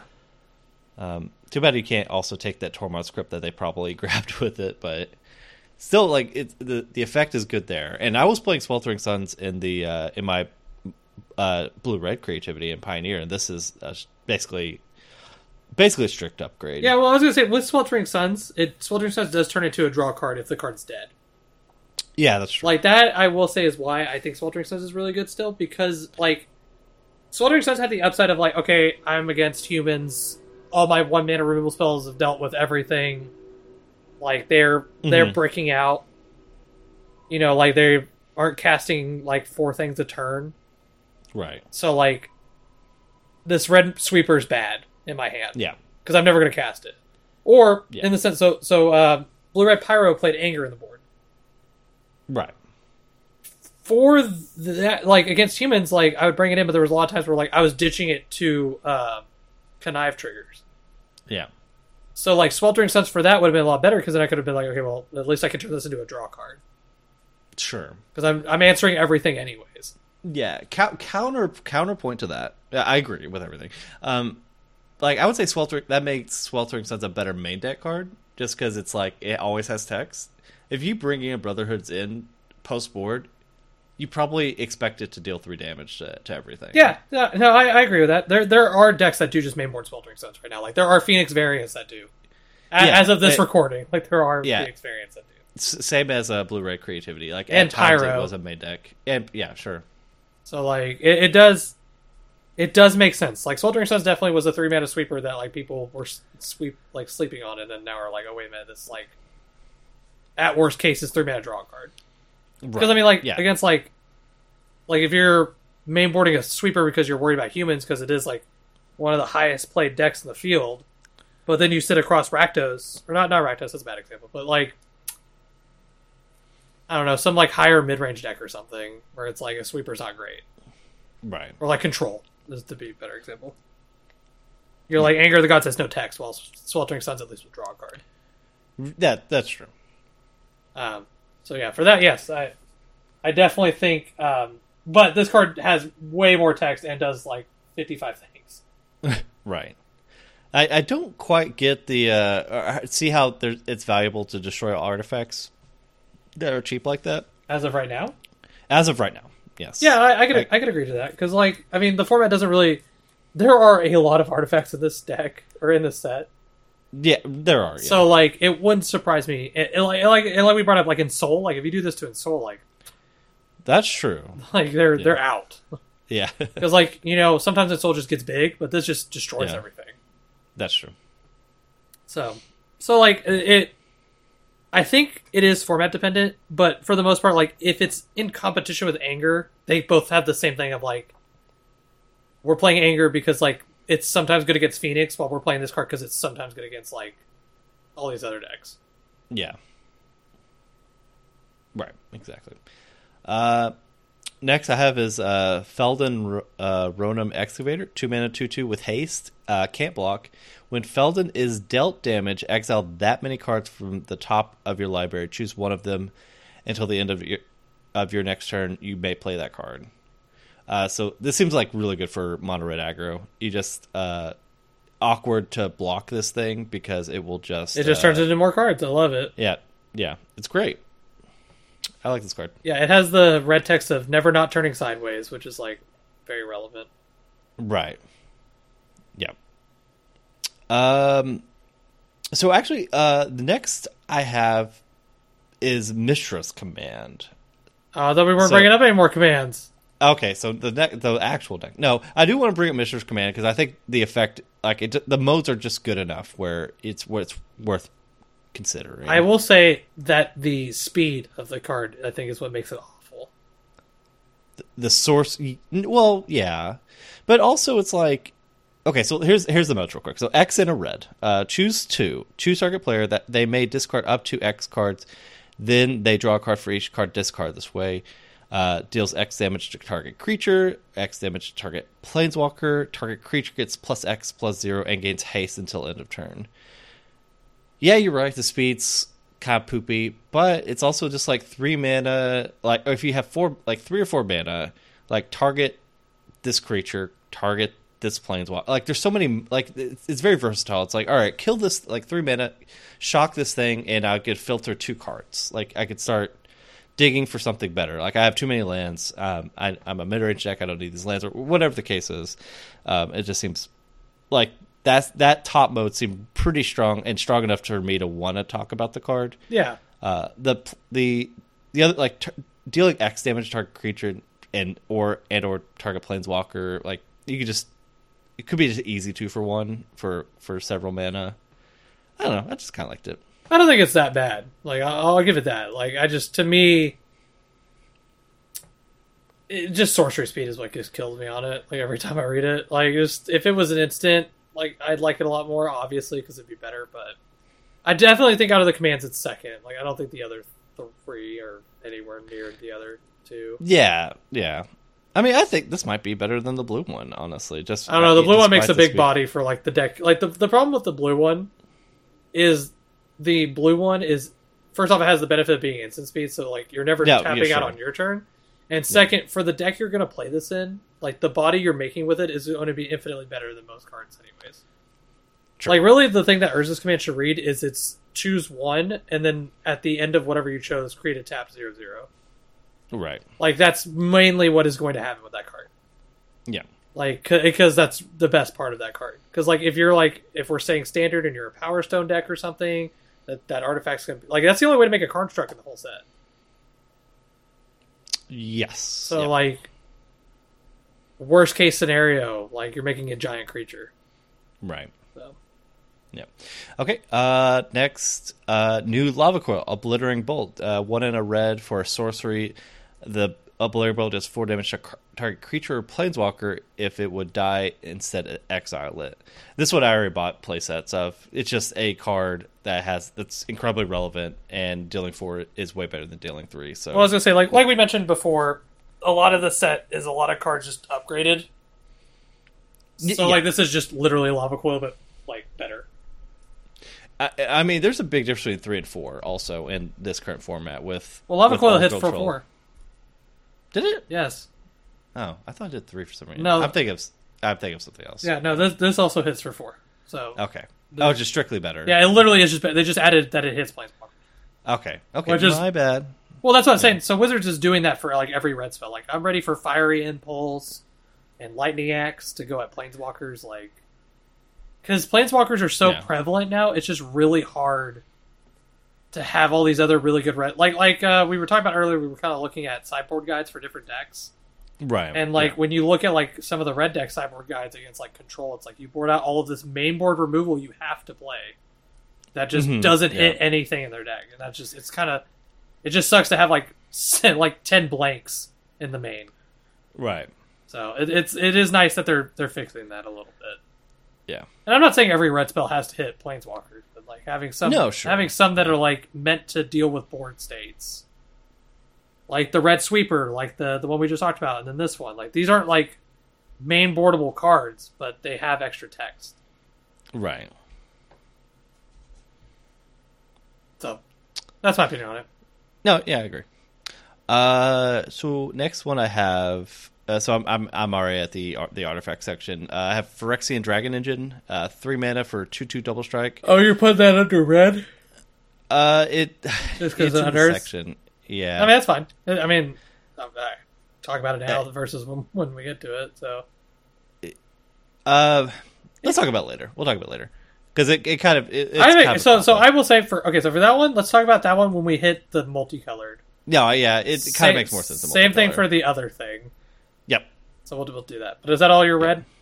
I think it is. Okay, so I have 2. So I'm going to give honorable mention. Monastery Swiftspear got reprinted. Okay. So I don't know how that's worse art though. Oh yeah, I hate that art. Yeah, it's not very good. It is not good, but it got reprinted. I am interested to see if it affects standard in any way. I mean, obviously it's not like a reprint where it's like new to Pioneer, which would have been insane. But Right. Yeah. like, it is interesting just to see what it'll do with standard. But the other card I have is Mechanized Warfare. 1 and 2 red enchantment. If a red or artifact source you control would deal damage to an opponent or a permanent opponent controls, it deals that much damage +1. This card is very good with a card we'll talk about later. In addition to like certain matchups in Pioneer, it's hard to talk about this card without talking about specific things. But a lot of red removal doesn't kill specific things in the format, like Fiery Impulse and whatnot. When we talk about like green being 4/4s and stuff.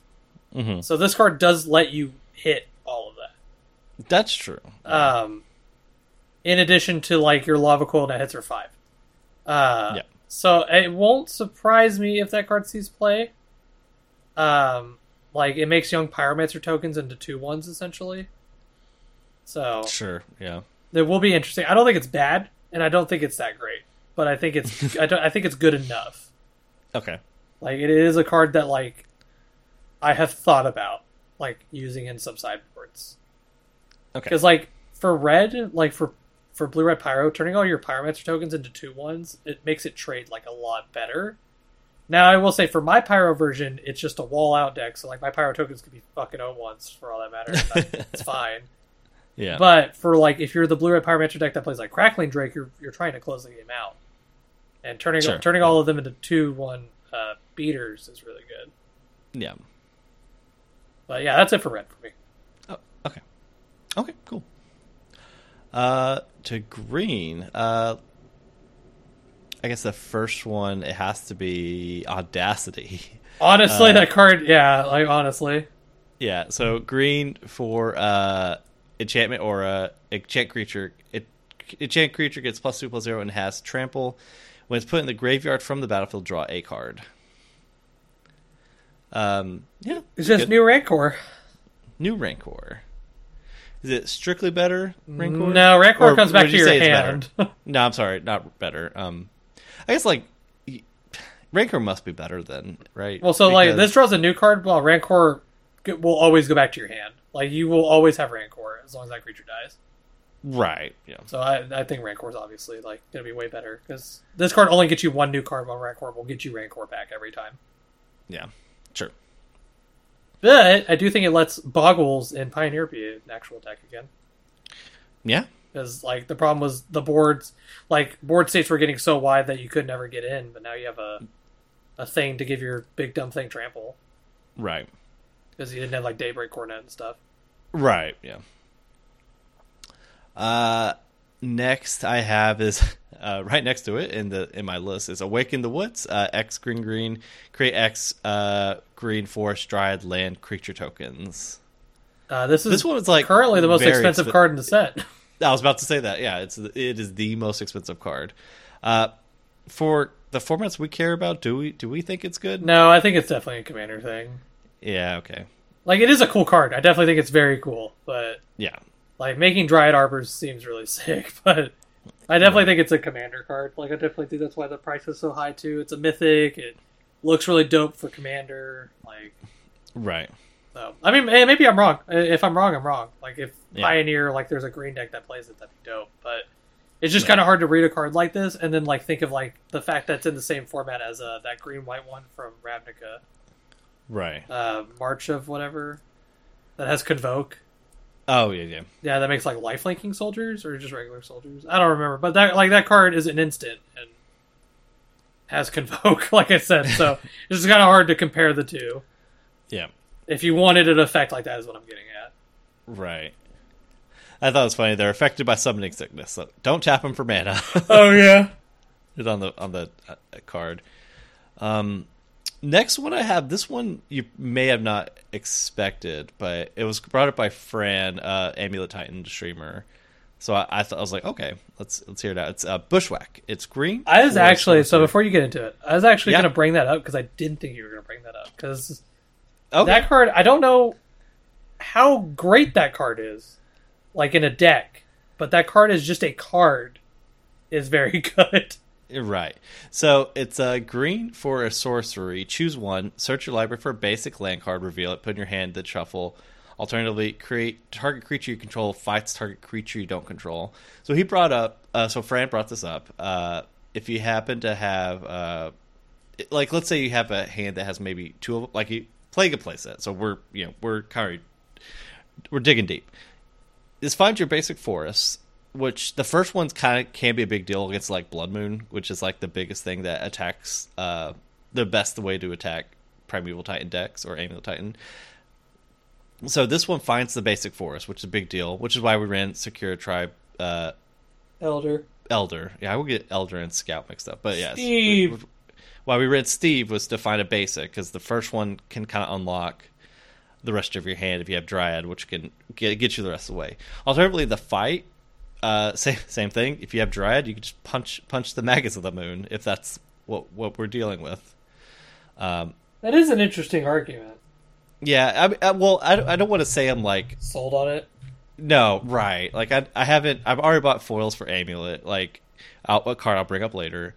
I did not buy foils for this one. If that tells you anything, it's just it is so super narrow. It's only for those. It's like kind of mediocre. I mean, the card is good. Or sorry, mediocre in that context, but Yeah. it is a good card. Yeah. Like card has a lot of text on it. Like I said, it's coming out with every set now, where every card like does like 5 things. Right. Yeah. Like this is Prey Upon, but with a split card to do something else too. Next one that was brought up. That was also brought up by Fran. It's kind of interesting. Can I get from history. I was gonna say, can I guess it? That's Fade. Yeah, I'm sorry. Yeah, it's so each player it's 2 green as sorcery. Each player owns an artifact or enchantment, creates a 2/2 green bear creature token, then destroy all artifacts and enchantments. So this will wipe out all artifacts and enchantments and leave behind a 2/2 bear if you had either one of them, or either one. I don't. It's powerful, but I don't necessarily just know that it goes somewhere. So, for Eternal formats that are not Pioneer, Okay. if you want an effect like this, there is one that already exists called Fracturing Gust. Mm-hmm. At 1 more mana, you get it at instant speed, and you gain 2 life for everything you blow up. That sounds probably better. Yeah, and it's also white mana, right? You can it's hybrid. Yeah. Or green-white hybrid, yeah. Yeah. So I will say, for that effect, if that's what you're looking for in Modern and whatnot, I think you would want Fracturing Gust. Yeah. But for Pioneer, like it really depends where the format goes. Like if artifacts see like infinite amount of play or whatnot. Right. Like if artifact and enchantment. I mean, there are like fires. Like fires is a thing, and I don't think we have like a destroy all enchantment sweeper. No, I don't think so. So I mean, this does help against that if that's like a matchup that you're worried about. True. Yeah. To me, it kind of reads like my commander group is getting a little out of hand, so I'm going to play this instead. I don't know. I don't quite just know that it has a home immediately, but maybe. Next card. Oh, we have a reprint. Obstinate Baloth, 2 green. Oh, yeah. I was going to bring him up. ETB, gain 4. If a spell or ability opponent controls causes you to discard Obstinate Baloth, put it onto the battlefield instead of your graveyard. It exists in Modern, but in Pioneer it's a reprint. Yes, it's probably going to be very good for Pio. Yeah. Yeah, I agree. 4-mana 4/4 gain 4 is pretty good. Yeah, just by itself. Okay, so this one's a bit much, but Titania, Voice of Gaia. So I will say it's Gaia. So Gaia, sorry. Oh, my bad. So I will say for this one, we will bring up the other one. Yeah, land. For the I was gonna say for the cards that we will be listing of these, of the meld cards, we'll bring up both at the same time. Yep. I'm good with that Because it's kind of hard to read the backside like later. Right. Yeah. So Titania, Voice of Gaia. Yeah, that's what I said the first time, but fine. Gaia. Yeah. Oh, okay. So 3 mana for legendary elemental creature with reach with 3/4. So 3 mana 3/4 with reach. Whenever one or more land cards are put into your graveyard from anywhere, you gain 2 life. So fetch lands, you gain 2 life when you pay the 1. At the beginning of your upkeep, if there are 4 or more land cards in your graveyard and you both own and control Titania and a land named Argorath, Sanctum of Nature, exile them, meld them into Titania, Gaia. Gaia. What? You keep changing. Okay, sorry. I didn't. It's still Gaia. Okay. All right. So the land Argorath, Sanctum of Nature is a non-legendary land. Enters the battlefield tapped unless you control a legendary green creature. Just tap, add green, and alternatively you can pay 2 green tap. So this at 4 other mana. Create a 2 green bear creature token, then mill 3. Activate only as a sorcery. So when you have at the beginning of your upkeep, if you control 4 more land cards in the graveyard and you own both Titania and Argoth, you meld them into Titania, Gaia Incarnate, which is Star, Vigilance, Reach, Trample, and Haste.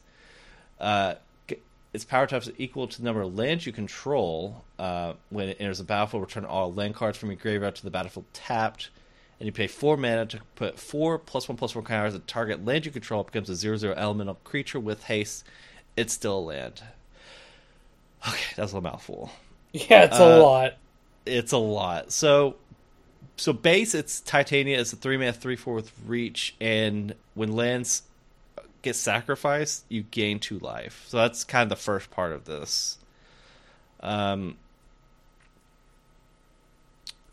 So is this Pioneer good, do you think? It's hard to say because like everyone's gonna look at it for the meld.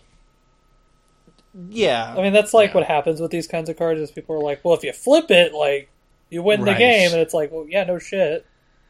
I definitely think out of all of them, she's probably the easiest to flip.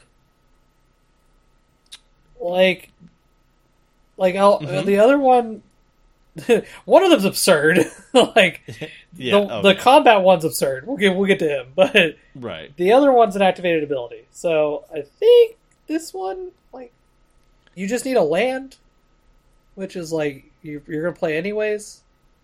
Because the other two require spells. Well, this one is. This requires 4 or more lands in your graveyard. Well, that's what I'm saying. But the land feeds into that. Yeah, sure. Yeah. So like you're gonna play lands, so like it's free to play that, and then like you can play Titania as like a 2/2. Or so when I think of these cards, I think of like you play this one that the good half as a 4 of, and then the other half as a 2 of. Like the land would be. Yeah, you can play the land as the land legendary, or is it just a land? No, it's not legendary. Okay, so you play that as a 4 of, and then like you can play like 2 Titanias, and then like. You just have that, like, okay, I'll flip them at some point. Now, obviously, when we get to some of the other ones, there are some that you probably play 4 and 4, i.e. one of them, because, like, both sides of those cards are good. Oh, no, I won't say that. You probably play 4 and 2, with the creature as a 4 of, and the other thing as a 2 of. Yeah. But yeah, I mean, she's good, like, on the front side and on the flip side. I just wish the creature could mill more, like, that she could mill. Right. Like, whenever she turns sideways, mill 2 or something, like. Yeah, like the fact it seems a little tough. Yeah, I was gonna say, but I won't. I mean, she's splendid reclamations when she flips. True. So right, and so I will say, and we did talk about this for standard, and maybe even Pioneer. You do have Wrenn and 7. True. Yeah. So like you do have cards that do help with lands, and then you have like Satyr Wayfinder and stuff like that. Yeah, Greasefang kind of plays the good mill cards too. Yeah, so I mean, there might be a ramp deck that just plays. I mean, when you flip to Titania, like you're probably winning the game. Right. Like, I mean, she's a 3-drop. So maybe you're not. She's never indestructible. Well, the base stats is like 3 and 3/4 with reach. That is good. Yeah, that's good. Yeah, that's pretty good. I mean, like I said, a worst case scenario, if you flip her and she's Splendid Rex, like that's pretty good. Yeah. So. Yeah. Yeah, I agree. So, next card. I think if you flip this card, you probably won the game also, too. Because you're getting all these lands back, presumably, and you can just put counters on a land and it becomes a... Well, yeah, if you're not tapped out to do it, yeah. Right, yeah, maybe not the first turn, but then the following turns, it's going to be crazy good. Is that your upkeep? It is at your ATB trigger, all lands in No, when she flips. It is at your upkeep. Okay. And she has haste. Well, yeah, I think all of them have haste. Yeah, they typically do. It's so much work, it better have haste.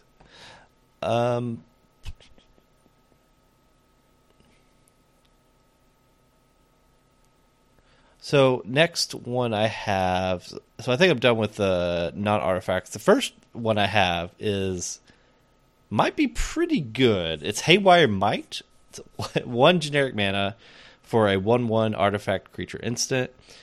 When Haywire Might dies, gain 2 life. You may pay green, sacrifice Haywire Might, exile target non-creature artifact or non-creature enchantment. So, in Modern, I was gonna say, do I need to spell it out? Like, no, my brain broke. In Modern, if you just like get your Saga trigger, you just remove their Saga. So here's the big thing with him, right? Okay, sure. So, for what Modern I do play, and that I do see, one of the big things is Hammer when they play a Kaldra. That's a big one. You cannot ever get rid of Kaldra. Like, there's like nothing really in the format that can get rid of a Kaldra. True. Besides like a binding. Yeah. If you're a Saga deck and you have this, that gets rid of Kaldra. That's true. Like, yeah. That is absurd. Like, it is a very good card. Like, I definitely think this card is Modern. Probably not Pioneer. I don't really see it really being relevant in Pio. Like, the fact that, you're a Saga deck and you can just be like, oh, well, I'll just go get this. And like you said, nuke your opponent's Saga or get rid of a Leyline binding. Like, it does a lot. Right. At least for Modern. Like I said, for Pioneer, I don't really see where like it's better than anything else. Because there's not really a lot of like indestructible artifacts or enchantments in Pioneer. Right. And then you have like access to like Outland Liberator and stuff. Right. And Outland Liberator can flip and then just keep doing its thing. Right. But yes, for Modern, yes, I think the card's absurd. Yeah, I think the card's very good. I bought 3 foils because I don't know why, but they were cheap. As well. So, I mean, it definitely reads as a card that like people will catch on to and be like, wow, this card's really good. Yeah, at France Stockless, he had one in the sideboard of both Amulet and Karn Amulet, just for start. Because you Karn Wishborn too. It's just put it into play and... Well, yeah, it gets rid of Blood Moon, which is relevant. Like, it does a lot. That's true. Right, exactly. It has a lot of text on it. Yeah.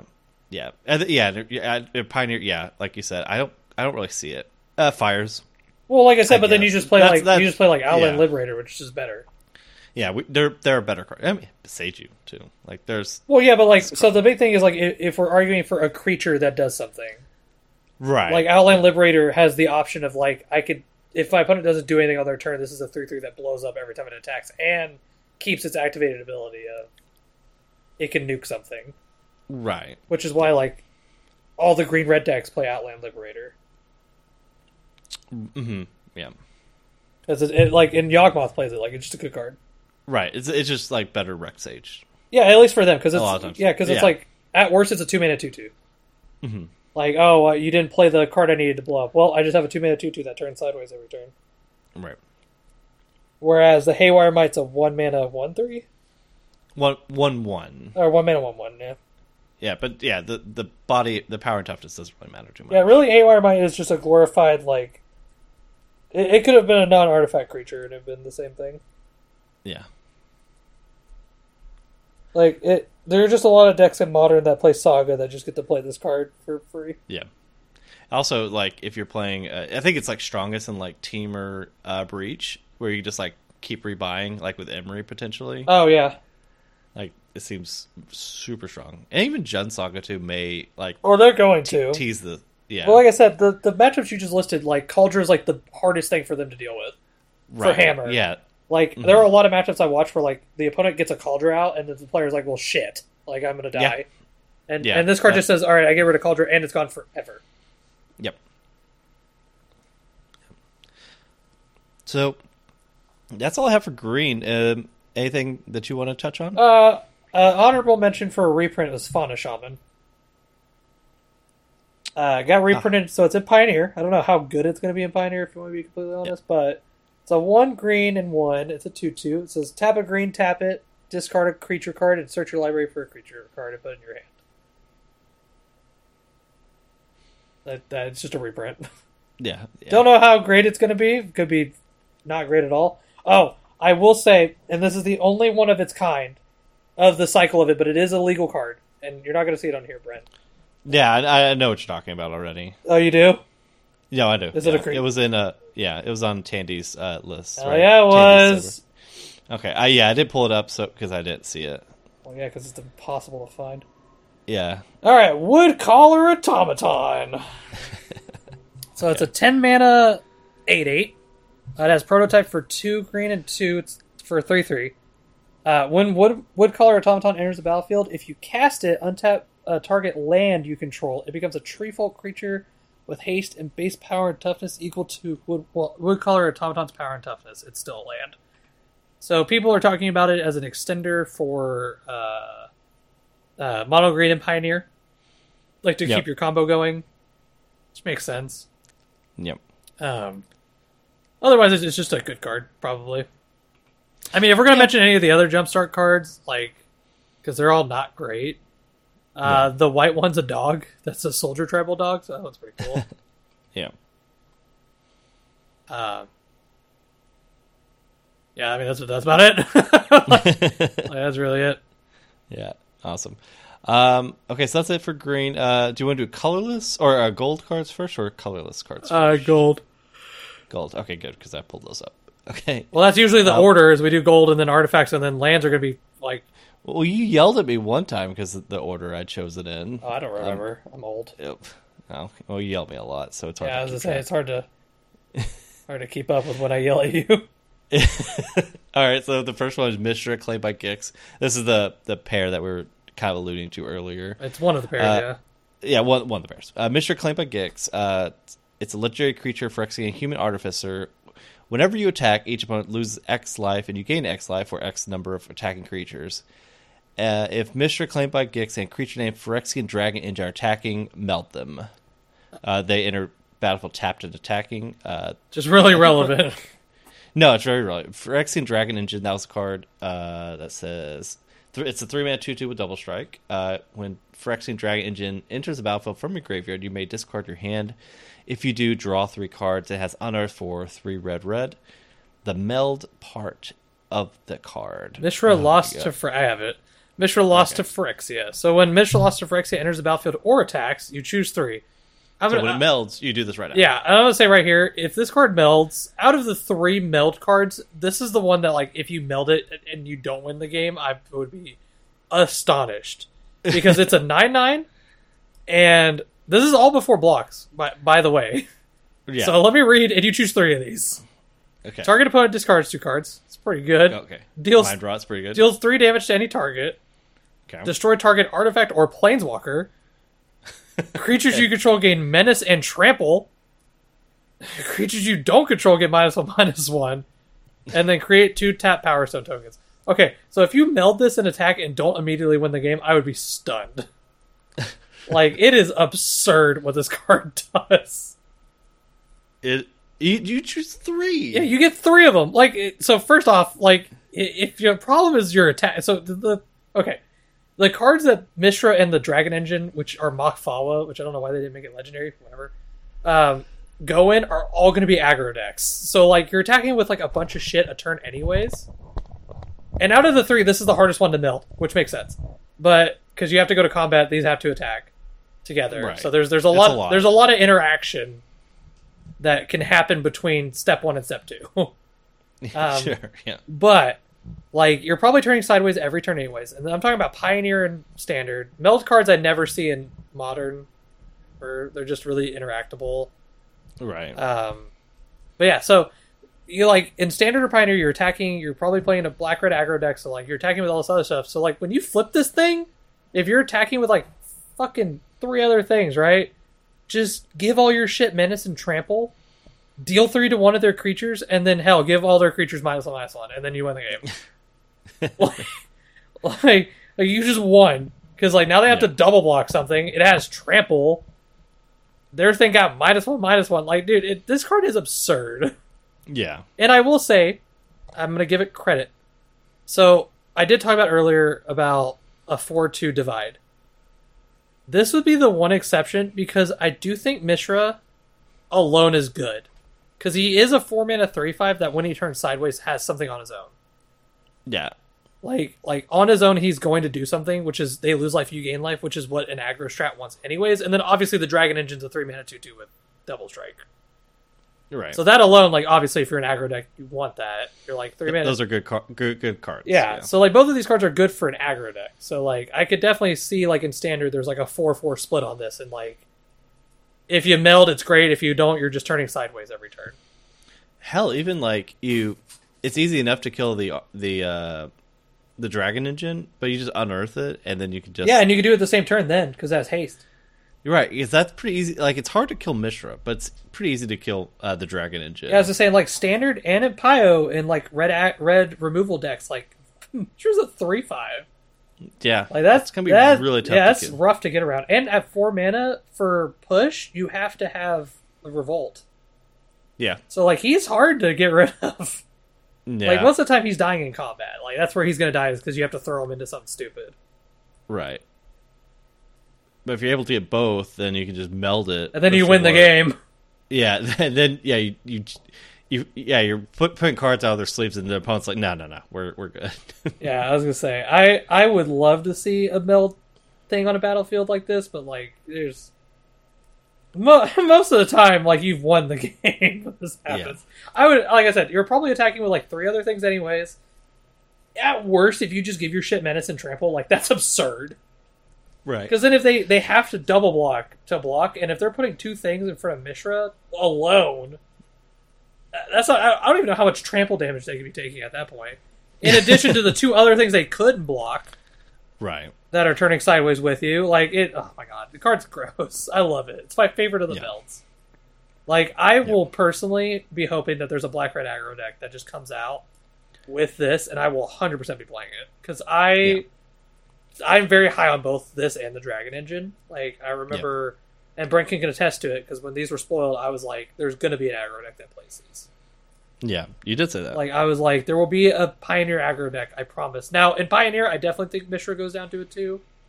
Because obviously, like, he's 4 mana, and Pioneer, your 4 mana slot comes out to be Shieldred. So, kind of hard to fight for that spot. Yeah. But, like, for Standard, though, I could definitely see, like, a really aggressive, like, black-red deck that plays Mishra and the Dragon Engine. Right. Okay, next I have is Saheeli Phil. I want to do Saheeli. You can do the blue-white one. Okay. I just really like Saheeli. Okay, that's fine. I just think she's definitely a planeswalker to me that feels very off. Like this whole set, but it's cool. Sure. Like obviously she's artifact centered, so she's 2 and a blue-red at 3 loyalty. Her +1 is scry 1, and then you may tap an untapped artifact you control. If you do, you draw 1. So it's reminiscent of whatever the Saheeli from Kaladesh her first printing was, where it was like the plus was scry 1, deal 1. Right. But this one draws a card. Like you can, with all the Power Stone support we've talked about, like you can just burn those with it. She does what, like we talked about with makes good planeswalkers. Her -2 is create 2/1/1 colorless Thopters. And they have haste. I don't know why they have haste, but they have haste. Sure. So she protects herself. And then she ultimates the turn after she pluses. It's very reminiscent of Gideon.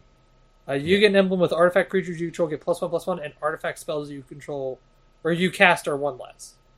Yeah. So very reminiscent to how Ally was. A lot of people, when she got spoiled, were comparing her to Ally. Except to me, the biggest difference was Ally could do his ultimate immediately. Like, that was always the threat of Gideon back in that standard. Was like, they could either play him and make a 2/2, or they play him and make an Anthem that you can never get rid of. Right. With her, she does have to plus to do it. So you do get a turn of like, oh shit, I could fight. Like, to me, Gideon as a surprise Anthem was always like one of the scariest things. Yeah. Because you just never knew when, like, you'd be sitting there, you're like, all right, well, I managed to stall up the board a little bit. Like, we're stabilized, we're doing good, and then just out of nowhere, just, oh shit, Gideon, and then they're like down ticking, like, oh, I'm dead. Yeah. So I will say, but otherwise, like, I'm very interested to see like a slower artifact deck for Pioneer that plays a lot of these blue-red cards. Yeah. Like, I remember I was telling Jacob, and I think Brent, you were part of it too, where I was like, I just had like a random dream where I was trying to build like a blue-red deck that was an artifact deck, and the only 2 cards I had for it was like Stick Through Time and Torrential Gearhulk and Saheeli. And that was it. That was the deck. So yeah. Okay. But yeah, she's good. She's very good. Yeah. Okay. Next card, Third Path Iconoclast. This card's very, very good. Oh, yes. So blue-red for 2/1 creature human monk. When you cast a non-creature spell, create a 1/1 colorless soldier artifact creature token. So immediately, so little backstory. Cole brings up this card. I'm like, oh, so it just copies 5 through 8 of Young Pyromancer. And Cole, you brought up something that I missed that made this card. So I immediately shut that down. No, you put me in my place. So everyone I've ever have talked to about Blue-Red Pyro have messaged me about this card. And they're like, all right, Cole, we're just doing Pyro 5 through 8 like Brett said. And I said, no.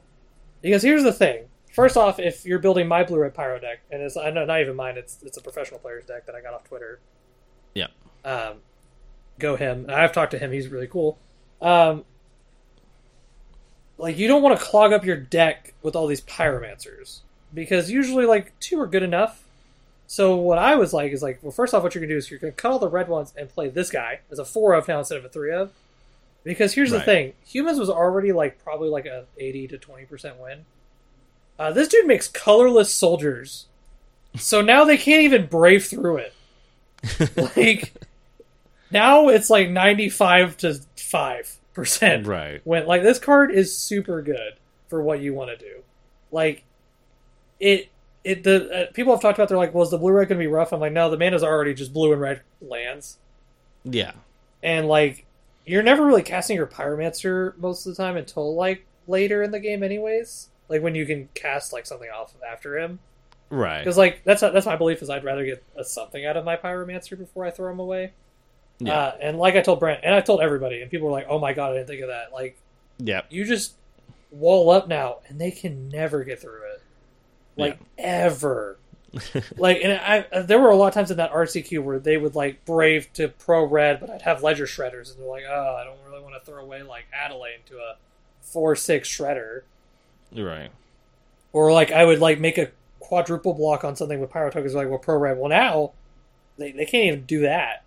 Like, you just, like, they just can't get through you. Yeah. So now if you're on the Jace variant, like I am, like, now, like, not most things in the format can get through you. Now, to be fair, with that new red sweeper, a fun thing I thought about in the mirror, if there is mirrors, is to keep your Pyromancer, you just destroy all artifacts.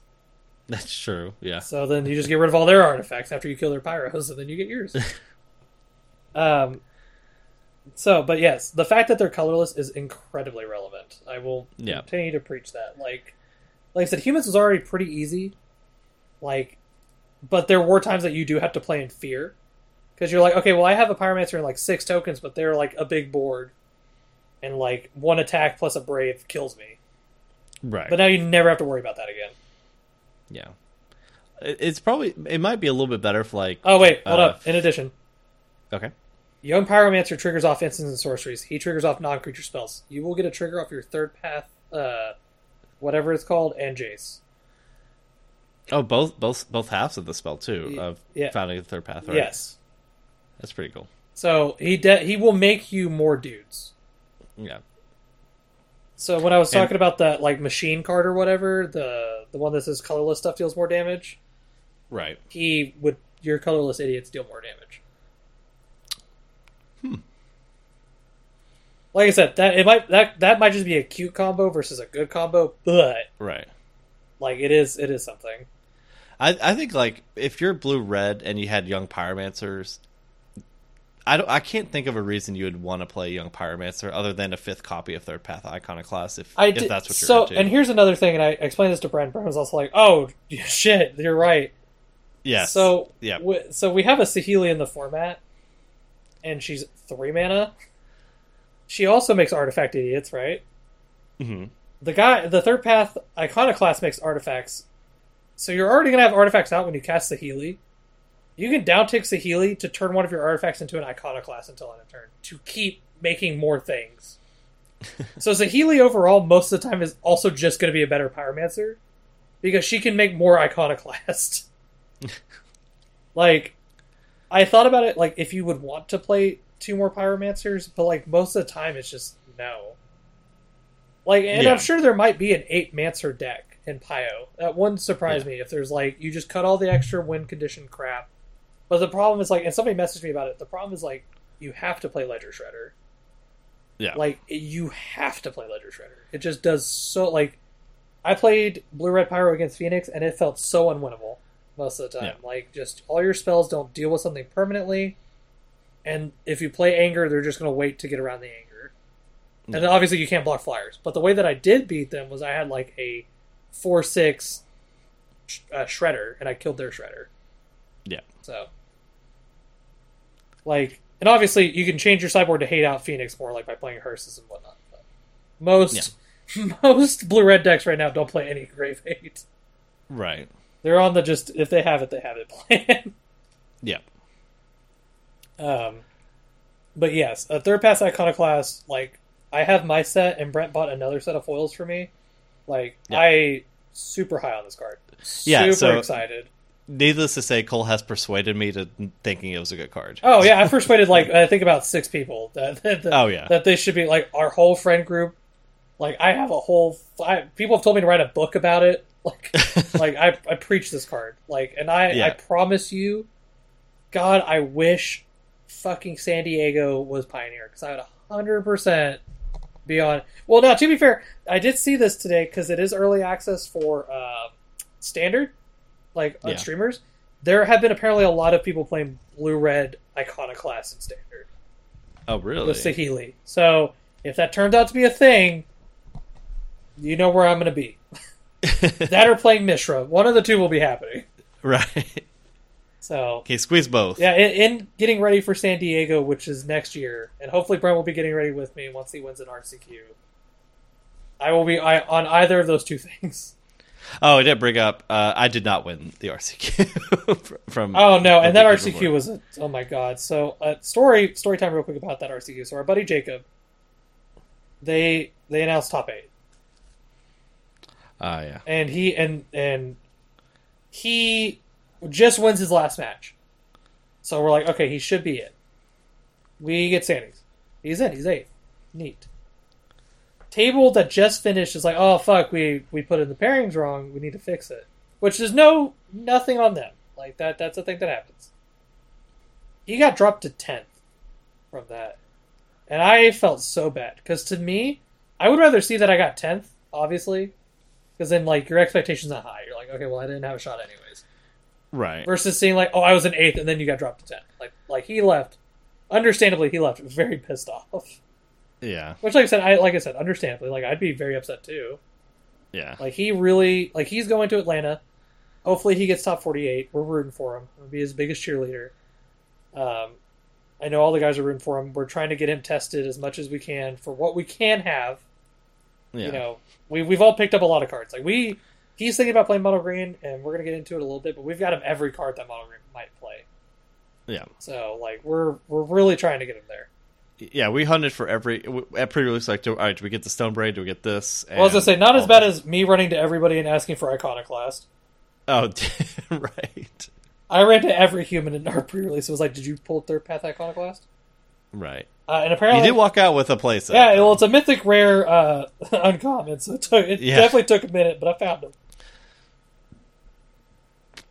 But alright, yeah, that's Third Path Iconoclast, Cole's highest rated card for the set. Yeah, it's a pretty good card. All right, next, I think it's the last gold card. It's Urza Lord Protector. It is. So we'll have 3 more after that then. Okay, neat. Urza Lord Protector is a legendary creature, human artificer, artifact, instant, and sorcery spells you cast cost 1 generic mana to cast. It's a 2/4. 7 mana. If you both own and control Urza Lord Protector and artifact, meld them to Urza Planeswalker. Activate only as a sorcery. That card, the Might Stone and Weak Stone, is a 5 mana artifact. When this card enters the battlefield, choose one. Draw 2 cards, or target creature gets -5/-5 until the end of turn. You tap to add colorless. It's a power stone. So tap, add colorless. This mana it can't be spent to cast non-artifact spells, but you can use it for Urza's ability. That melds to Urza Planeswalker. Legendary Planeswalker Urza. During each of your turns, you may activate an additional loyalty ability of Urza Planeswalker. So it starts at 7. +2 artifact, instant, sorcery spells you cast cost 2 generic mana less to cast. You gain 2 life. +1 draw 2, discard 1. Or sorry, +1 draw 2, then discard a card. 0 ability, create 2 1/1 color soldier artifact creature tokens. -3 exile target non-land permanent, and -10 artifacts and planeswalkers you control get indestructible until end of turn. Destroy all non-land permanents. That was a lot of words. That was a lot of words. Okay, so notably, like you said immediately, it's like, yeah, this card draws 4 cards. Like, yeah, that is how and everybody gets really pissed off when I say that too. So I probably pissed some fans off. That card just draws 4 cards. That's all I care about that card. Like, right. There are so many people that are like, "Cool, but it does all this," and I'm like, dude, if that card flips and just draws me 4 cards. All I care about, and it's on. But you do have to discard 2 of them. That's fine. I know we That's don't care. fine. Draw 2, discard 1. Draw 2, discard 1. I am sold. Yeah. And it. Or just create 4 1/1 soldiers. Yeah, and it protects us. Obviously, if you flip this card, you're probably winning the game. Let's be real. Now, I will say we talked about all of these melts, right? We've talked about how pseudo difficult it is to meld them. Yeah. Mishra's kind of absurd. It has to be in combat, so there's a lot of steps to get there. Titania is at your upkeep, and you have to have a land, which isn't difficult. Like I said, she's probably the easiest. With Urza, but you have to have more lands also in the graveyard. Yeah, but like I said, most of the time, if you're playing around her, you're probably playing a deck that's going to do that anyways. Sure, you're right. But with Urza, I will say he's the first one that both halves to me are like. I guess it's not true because I said Mishra both halves were Urza's both halves are good universally. Mm-hmm. Urza's just bigger Baral, so he can be played in multiple things. He's not just specific. Yeah. The Mind and Weak Stone, if at worst that card is 5 mana draw 2 cards, or 5 mana kill a creature, it kill a culture too. Yeah, it can kill the token. I don't think these cards are good for Modern. I don't think any of these melds are going to see Modern play. I think none of the 3 should. Meld is just a hard thing to do, because with Urza specifically, everyone talks about the dream with Urza, where they're like, you turn 3 Urza, turn 4 Mind and Meekstone, because he makes it cheaper, and then turn 5, you flip him. Here's the thing about that. When you go to activate that, you can kill Urza in response, or Shatter the Stone, and then you get nothing. For 7 mana, you did nothing. Yeah, so I will say, he's a very face-up combo, and you can only do it as a sorcerer. So there's no, getting cute and cheating it at your opponents and stuff like that. Right. But when you do flip him, it is absurd. Like I said, the way that I always read him is he is +2 draw 4 discard 2. Yeah. And there are so many people that are like, well, read it for the ultimate. I'm like, I don't give a fuck what the ultimate is on this card. Because most of the time you're going to flip him, he's going to die, or something's going to happen. Right. Like, there's no... If your opponent is going to stay in this game, there is no way that that card can exist for more than one turn. Yeah. Like, it just does so much. Mm-hmm. Like, and as it should, it is relatively difficult to flip. Yeah. So I will say, and he is very good. And like I said, at worst, like I said, universally, like you could just play Urza and not an artifact deck, or you could play Urza in a spells deck or something. Yeah. I know there are people that talk about playing this combo in control, because like I said, the Mind of Meekstone can just be a removal spell at sorcery speed. Mm-hmm. So, or draw 2, like I said, or just a 5-mana divination. Right. So I definitely think this is the most universal 2 cards, like that you don't really have to build around, but you can. Yeah. Like with Mishra and the Dragon Engine, Makfawa and Titania and the Land, like you're probably gonna have to do build arounds on those if that's what you're going for. Right. Like if my goal is to meld these 2 things, then yeah, you'll have to build around them. Yeah. But yes. So the other cards that I have. Yeah. I'll put the cute one first. Cute as in I think this card's good. I'm not gonna say I have a home for it because I definitely fucking don't. But he's very good. So we have the other Mishra. So all of Mishra and Urza have 3 versions of themselves.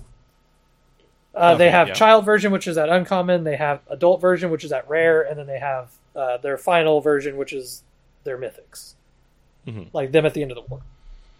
So this one is the rare Mishra. He's a 5, so he's 3 in black red at a 4/4.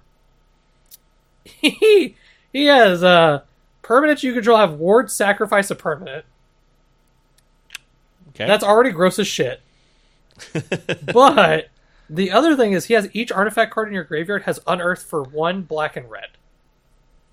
So I don't know where this card goes. I 100% know this card has to go somewhere. I actually have talked to people about you could do this in a black-red aggro deck as like a 2 of. In Standard, I'm not going to say Pioneer, but in Standard, where you can now, instead of having to pay 5 for Makfawa to come back, it is 3. And you get to discard your hand, draw 3. True. Also, to target anything on your board, they have to sack a permanent, which can be rough. In addition, if you have like Graveyard Trespasser, it now has ward sack a permanent and ward discard a card. Yeah. So, like, that's pretty fucked up. Yeah. And that's not even including like if you're playing some of the cards we'll get into later, like the artifacts. Like if like there's a card that is very good in Prototype, we'll talk about, I'm sure. That like if you just pay 3 mana, you unearth it from your graveyard when it dies, and it comes back tapped and attacking essentially. Like it's pretty gross. Like I think there is definitely a home for this card. Like it's too good to not have a home. I guess I'll give an honorable mention to Urza, the rare one, because he is an anthem for artifacts. Right. So like if there's ever an artifact tribal deck, like this is the card you have to play. He's 2 and a blue-white. Artifact creatures you control get +2/+2. And then he has pay 6, create a token that's a copy of target artifact you control. Except it's a 1/1. So like I'm sure if there's ever an artifact... both of these cards I'm talking about are both probably standard only. Yeah. Maybe Urza a little less. Like there probably could be like... Because I think he's legal in... Oh yeah, he is. He totally is. Whatever that 2-mana artifact... That tap put a +1 counter on everything. Steel Overseer. Oh yeah. Yeah, so like that's a legal card in Pio. Like there could be an artifact deck that just curves off to this Urza. True. So it like I said, there are going to be a lot more artifact decks in Pioneer, I think. Yeah. Like it would be kind of insane if there wasn't. The other 2 cards I'm going to talk about are very specific to archetypes. One of them I'm surprised you didn't talk about. I'll do him last. But we'll do Harbin Vanguard Aviator. So we talked about soldiers a lot. He's a blue-white 3/2, flying, and whenever you attack with 5 or more soldiers, creatures you control get +1/+1 and gain flying. So when soldiers were getting spoiled, he was a big one for me, because the thing about humans was like your only way to get through was always brave. Like that was how you how you broke through, like a board stall, i.e. like mono green or what have you. Yeah. This card, for soldiers specifically, will let you go over in addition to going through. So, and the big part is he doesn't give soldiers flying. He gives all your creatures, but you just have to attack with 5 more soldiers. So if you attack with Adelaine with this, she'll fly. Or Mutavault. Or Mutavault. Well, Mutavault's a soldier. Oh, yeah. Okay. But honorary soldiers is what I'm talking about. Like Adelaine, or if you're playing Sure. Extraction Specialist, like stuff like that. Okay, sure. So if soldiers ever get good, I would be surprised if they don't play this as a 2 of some kind. Like, he's just very good. Yeah. For what they're wanting to do. Like I said, the big thing about aggro decks like that is you want to be able to go over and go through, and that does both. Okay. And then the other card, and this is for a combo deck in Pioneer. Surprised you couldn't guess it. Battery Bearer? Bard class. Hajar, Loyal Bodyguard. So red, green, 3/3. Sacrifice Hajar, Loyal Bodyguard, legendary creature you control, get +1/+0 and gain indestructible into turn. Really, all this is just a replacement for that red-green uncommon they were playing. Mm-hmm. Whatever his name was, I don't remember, but I don't know. I don't play Bard class at all, as you can tell. No, I mean, I have no fucking clue how that combo works. Right. Like, I know Brent sent me a picture of, like, some dude that did a bunch of stuff on, like, turn 1 with it, and I was like, I fucking no idea. Like, I just know that you want Bard class out, and then you get, like, a Mox Amber out at some point, and you just go nuts. So, like, right. I don't know. But I do know that they will probably, they're not going to probably, they will replace whatever that uncommon red-green legend was that they were playing with him. Because he also has, when you do turn sideways with your legends in Bard class, you can save him. Yeah. He's just like a strict upgrade for that deck. Sure. Yeah. No, I actually don't know what a Bard class deck looks like, so that's why I know they play Galia, and that's all I care about. I fucking love that card. I know. I mean, this is 2-mana 3/3. That's just good baseline too. Like I said, it anthems your guys. Like, worst case scenario, you're like turn Right. sideways, sack him, save all my guys, and they deal more damage. Right. So Yeah. I just know that Bard class is all your red green spells cost a red green less. I think it's like all your legendaries cost a red green less. Yeah. Mm-hmm. So that's like a 0 mana 3/3. Right. I think it's pretty good. I just know that Bard class like won a challenge like a couple months ago or something, and people were like, "Oh shit, should we look at this deck again?"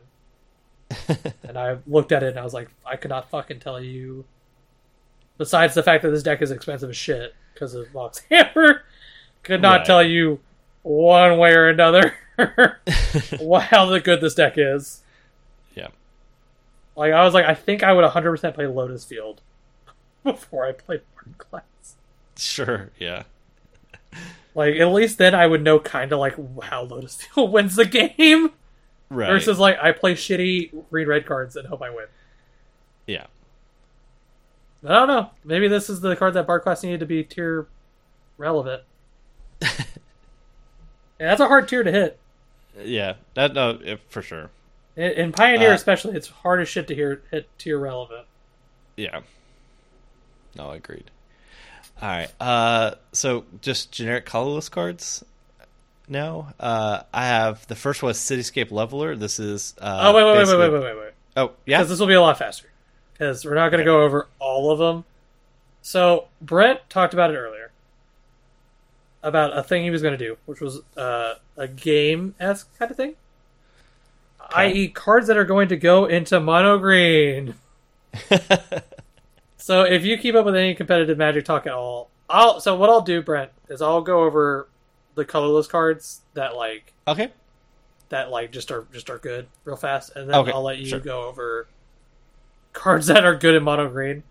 Because there's only a couple really, like one that we missed, I guess, for black. Phyrexian Flesh Gorger. This was the one I was talking about. That you could give Unearth 3. Yeah. So for 7 mana, it's a 7/5 Menace Lifelink Ward Pay Life. By the way, with that Mishra, now it has Pay Sack, Permanent, and Pay Life equal to its power. Or it is a 3 mana black 2/2 or 2 black and 1 3/3 that has Menace Lifelink. Card is very good for that mono black deck we talked about. I definitely think he will probably see play. Either way, I think the card's just very good. I would be surprised if he didn't see play. At least in something, I should say. I don't want to get fucking yelled at because I said a card should see play and it never does. Sure. And then like the only other cards really that I was going to bring up, well, I guess I'll bring this up because I don't think Mono Green's going to play this card, which is the Portal. No. Okay, so but this is a card that Brent is high on. I will say that. Mm-hmm. So did you ordered this, right? I have a playset in the mail. Yeah. Okay. So it is a 9-mana artifact. If you're a listener, you're probably like, oh, everything in this set has a egregious mana cost to it. I'm sorry, but Sure. when Portal to Phyrexia enters the battlefield, each opponent sacrifices 3 creatures. Already pretty good. It's a triple edict. At the beginning of your upkeep, put target creature card from a graveyard onto the battlefield under your control. It's a Phyrexian. That part's a little less relevant because I don't think we have any really Phyrexian tribal things yet. Probably not till March of the Machines or whatever. But we were talking about it for creativity that Brent had brought up earlier. Someone had shared a list that was like, what's up? Yeah. I'm sorry. I was pulling up the list exactly. Well, I wasn't gonna get exact, so I was just gonna convey because I don't want to spew a list that someone burns money on that sucks right now. No, and yeah, this list will not be in the show notes. But no, we're not gonna any new list. We don't usually share because we would rather not guide you to spend money on something that like might never see play. So sure. But card is very good, and a lot of people have been talking about using Refurbish from Kaladesh, which is a 4-mana, like we mentioned earlier, 4-mana return target artifact from your graveyard to the battlefield. It's already pretty good. Yeah. Or creativity, what everybody knows what creativity does. Red, X, destroy X creature or artifact, flip until you reveal an artifact creature. Right. So 4-mana, cheat a thing into play is essentially what the deck would want to do. I definitely think this deck has legs. I'm very curious to see where something like it will go. Because the problem that Brent and I keep running into when it comes to something like this is if your opponent doesn't really play creatures. Or anything relevant. Like, if you play this against spirits, like, most of the time spirits doesn't go wide if they don't have to. Stealing a Spectral Sailor feels bad. So I don't know, but I mean, like against humans, like a triple edict against humans on 4 mana is pretty good. Yeah. And then stealing an Adelaide or a Brutal Cathar or something every turn, like and it's not legendary. Also, by the way, viewer. True, yeah. You can have fucking 3 of these things out. So I will say, I definitely think it's a deck that has legs. I just will say, I would not burn a whole lot of money on it until somebody figures it out a little better. Unless you are a deck builder and you want to, go for it. I'm not like Brent. I don't know what it will look like. There's a chance that they don't even play Refurbish. It's really early for it. It's not like Iconoclast with me where I looked at it and I was like, oh, this card's absurd. Right. Like, I already know where you're going. And then out of colorless things, I know people talk about it. I guess I'll mention it a little bit. The new Skull Clamp, I know some people were saying is okay. So Transmogrant's Crown. So it's 2 mana equipment. Equipped creature gets +2/+0. When equipped creature dies, draw a card. And it has equip 2 or equip for a black.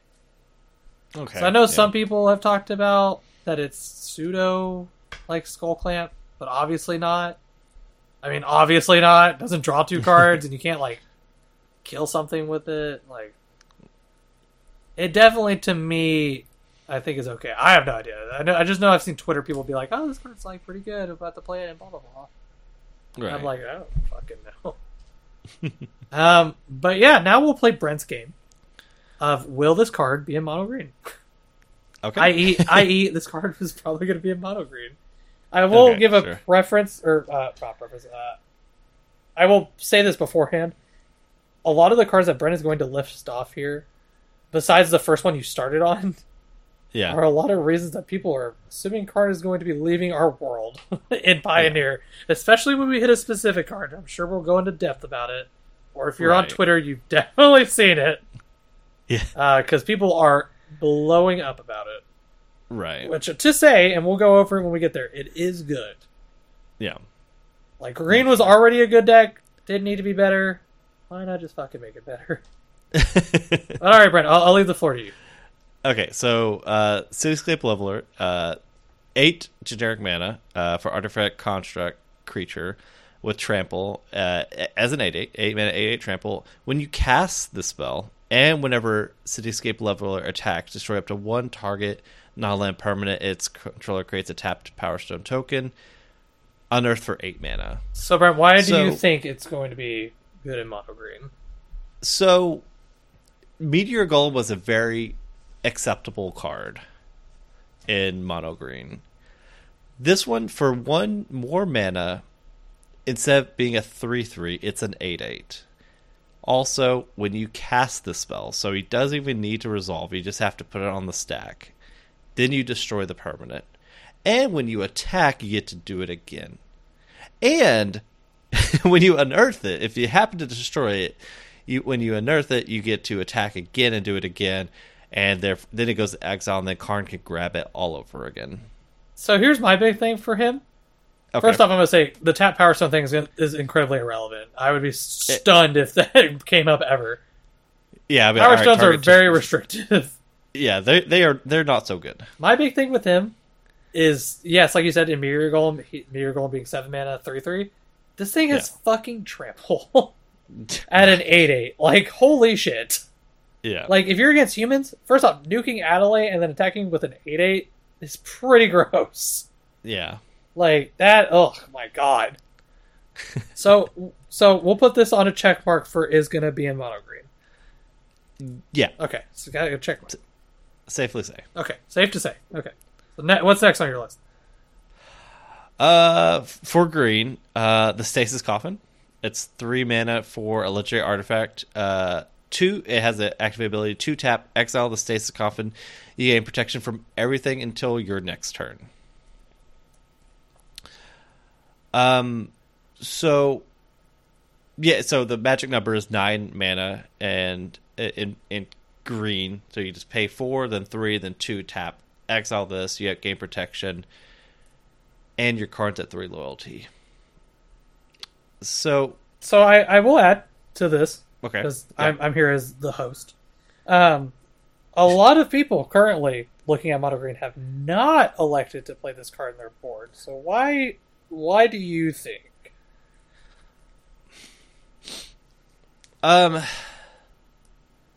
So I think because of the mono white matchup, it specifically, just having fog that you can also just buy back for just 2 loyalty counters.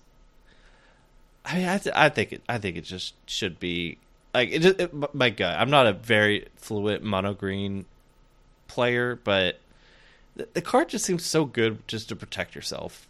And maybe the thought is it doesn't protect Karn, so I guess that's my thought. But I thought this card should have been in the sideboard of Karn decks. Okay. Of mono green devotion. That was my gut thought, at least. Okay. I mean, that seems like a reasonable argument for it. So, like, would you think that it should be in mono green sideboard, or do you think that they could live without it? So, I guess the fact that you said that they're not, it kind of makes sense because it doesn't. Do you maybe think that it's more format dependent as a sideboard choice? Yeah, the fact that it doesn't the Karn is still not protected. I think that's part of it. If you're so far behind, this doesn't really help. It is a fog for a turn. Well, so here's the way that I think of it. By the way, sure. If you have this on the board, and they're gonna go at Karn with it, like, okay, so you have this on board, and they're like, oh, okay, well then I'll just send my team at Karn. Yeah.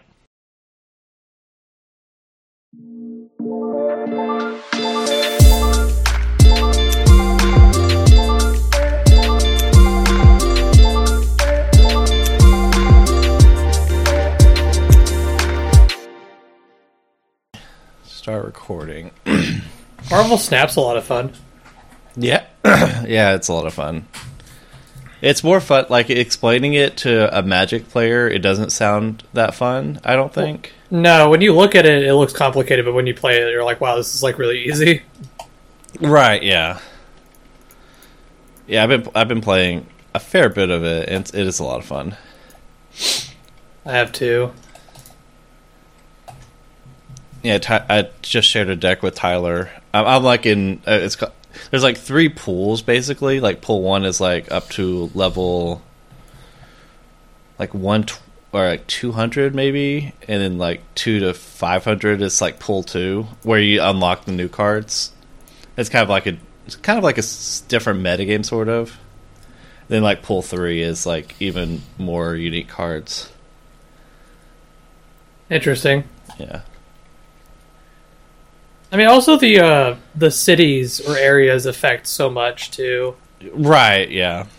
Because like I've had games where like you get some that are like fucking double ongoing, and like I have ongoing tribal as a deck, so it's like. Right. Yeah. We'll snap here and try to like win the game basically. Yeah, it's a lot of like claim, like oh, interesting. I'm actually playing right now. It's a lot of like knowing, like reacting, kind of like knowing, trying to think where your opponent's going to go. Right, yeah, it's like, oh, okay, if they have Odin as their 6th drop, they would play it here, so what's my best out? Or what's my best play? Yeah, there's a lot of that. And even, like, if they skip turn 5, it's like, okay, the Onslaught card is coming down, so... Oh, the double ongoing things? No, let me look. I had, it's like it was a deck that basically leveled me up like 30 times. It's just like carried me. It's the one where basically if you don't play on turn 5, you can't play this if you can only play it if you didn't play a card last turn. It's a 6 drop that has 20 power. So it is kind of a build around. It's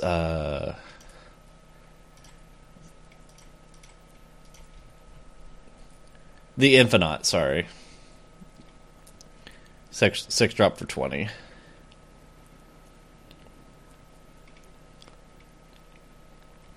There's a lot of decks that play in the group, or in the, I guess, pool 2, that are playing this 4 drop, Jubilee.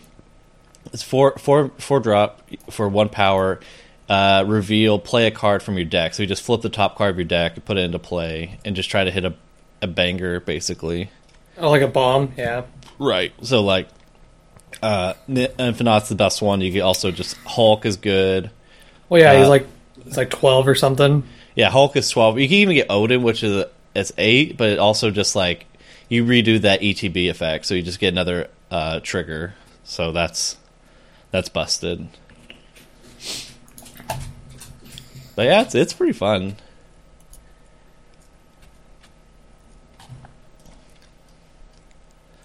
Okay, I have Scryfall up, so I think I'm ready. What is the episode about? I don't remember. Oh, we're just going to talk. It's set review, so we'll talk about this. Oh, I need to pull it up then. Yeah, well, I figure I kind of thought we could just do like. Well, okay, I had this thought, but I think I'd just rather do the regular format, which is just go by color. Yeah. But I was like, okay, well, let's talk about cards that we think could be good in green. But I think I'd just rather just stick to the same format. Sure. I want to build Charbelcher with the new Charbelcher arts. It just takes one dope art, and you're like, all right, I'll Dude, start it looks here. so good. It's like a little cannon. Yeah, it does look good. I like the little cannon. Also, I think Charbelcher's like a cheap as shit deck. I may just accidentally have like 90% of it. I mean, I know it's not good. Well, I mean, it's like I always feel like it's good if you play against decks that cannot react to you. Right. Like it was like if you hit like 4 color all day. Yeah. I mean, that's kind of what you go for. You're like, all right, please be on burn. I'm like, yeah. You know what's funny is like Mono Green Tron has higher meta percentage on Goldfish than Grinding Station and Living End. I told Jacob was looking at it yesterday, and I was like, "Don't look at that. That's a lie." Oh, the meta percentage. Yeah, like there's no way. Sparkle, what are you doing? Amulet won the 5K. I did. It was actually.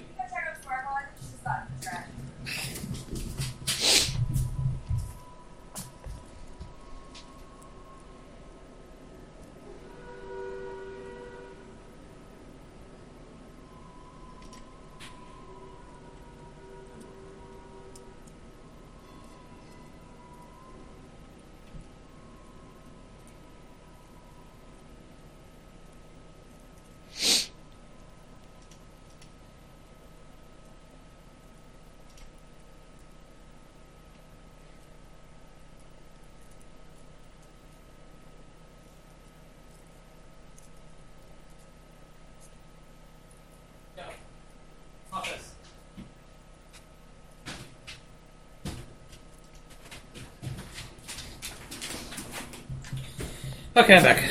Okay. Oh, so actually, it was creativity that won.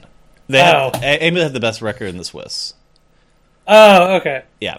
No, because on the Titan or the creativity Discord, let me pull it up, the message, because he's in the Discord, and let's see, because he kind of called me out. Is it attention, 3 fairy or creativity haters? The deck is the truth, and he had like his trophy, a picture of the trophy, and I was like, okay, I got called out. And then that's when in I guess the Shadow Prophets Discord, I was like, all right, I'm coming around to the idea of running 3 fairy, and had like stock lists, and Drew was chatting with me about it a little bit. Yeah, for some reason my Discord notifications have been going off, so I'll look at that. Yeah, it's in my channel because it was like this one's more of a yeah. Yeah, Belcher is $400 Jesus. because of the 2 Force of Vigors in the board. What's the cheapest? That must be the cheap. Burns 500. Oh, you're talking about cheapest deck in Modern?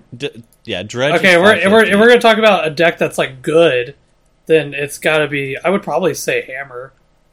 Oh, how much is Hammer? $900. Yeah. It's either Hammer or Yawgmoth. I think would be the decks that like the cheapest that you could play reasonably. Yeah. I mean, Burn's good, but my philosophy on Burn is you're never going to win an event with Burn. Yeah, when Alex said that, I was just like, he's so right. Just like, yeah, you're not a deck that wins events. You're just a deck that goes to events. Right. Like you just partake in them. Yeah, and I've been telling like people on the creativity Discord, it's like just ignore Burn. Like we don't deserve the like. The problem is they're going to look at the recent 5K and see that it went 6-0. Yeah. But even then, that Burn's not even real. That Burn plays Bump of the Night. Oh, yeah. Black, or like Mardu Burn, or like... Yeah, it's Mardu. Boros Prowess, $300. Yeah, that's a good deck. You're right. Come lay down. For Pioneer decks, the cheapest one you could build is probably Humans. Well, White Humans? Yeah. Yeah. Yeah. Or Spirits. 200. Yeah, Spirits. I forgot about that one. It's those two.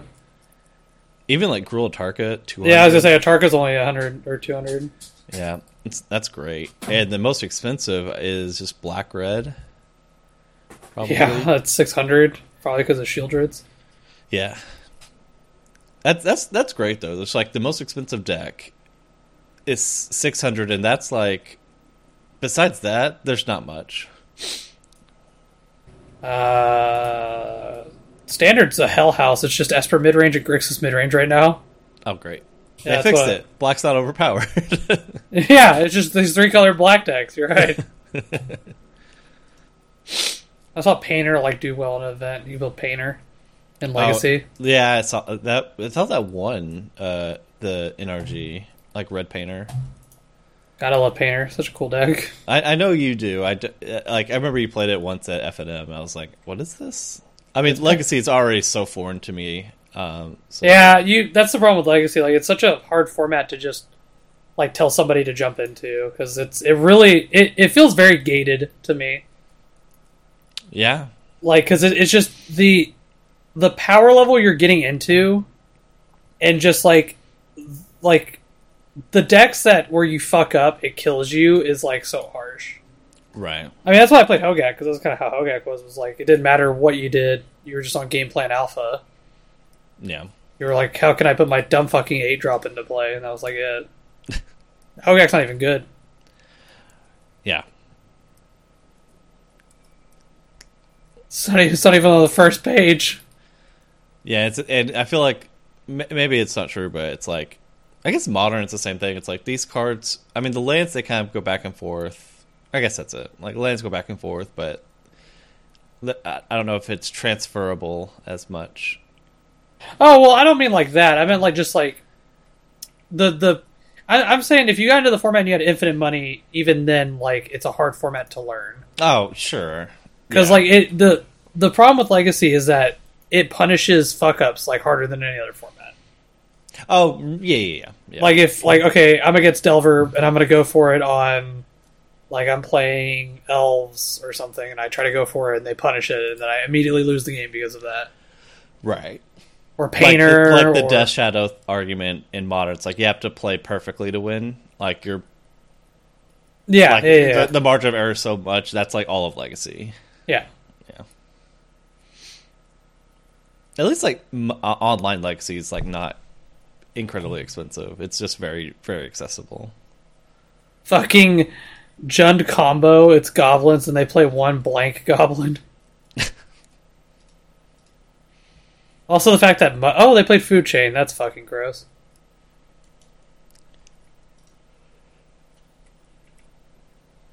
Oh, I guess that makes sense that they would play Food Chain. Try to go into Mux's fat. Oh, they combo off with Bogart and Snoop. Snoop Dogg. Snoop Dogg. He's a dog. Snoop Dogg. Like Goblins to me is a hard deck too, because like. It's a very fair deck. Yeah. In a very unfair format. Like it's just just wild. Yeah.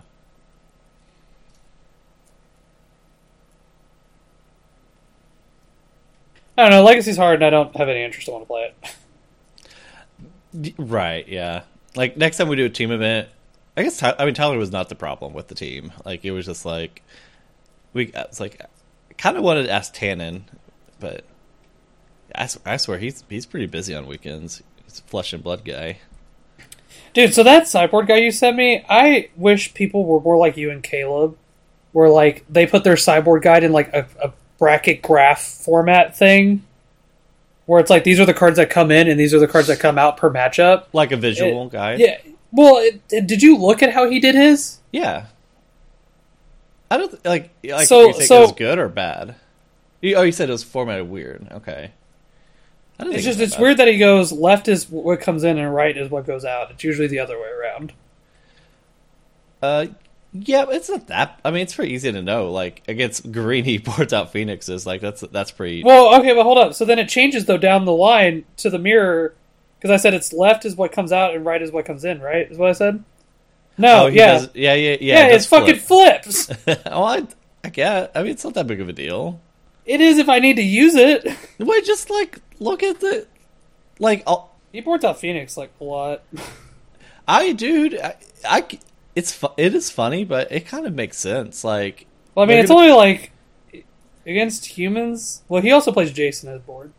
Yeah, which I do not. Yeah, I probably won't. I also don't think I'll play 2 Thing in the Ice because I'm just going to play 2 Iconoclast. Yeah. Good old Iconoclast. Card's gross. I'm going to play 2 Iconoclast and then change the Sweltering Suns to 2 whatever that Brother's End or whatever. Yeah. Oh, I ordered a bunch. No.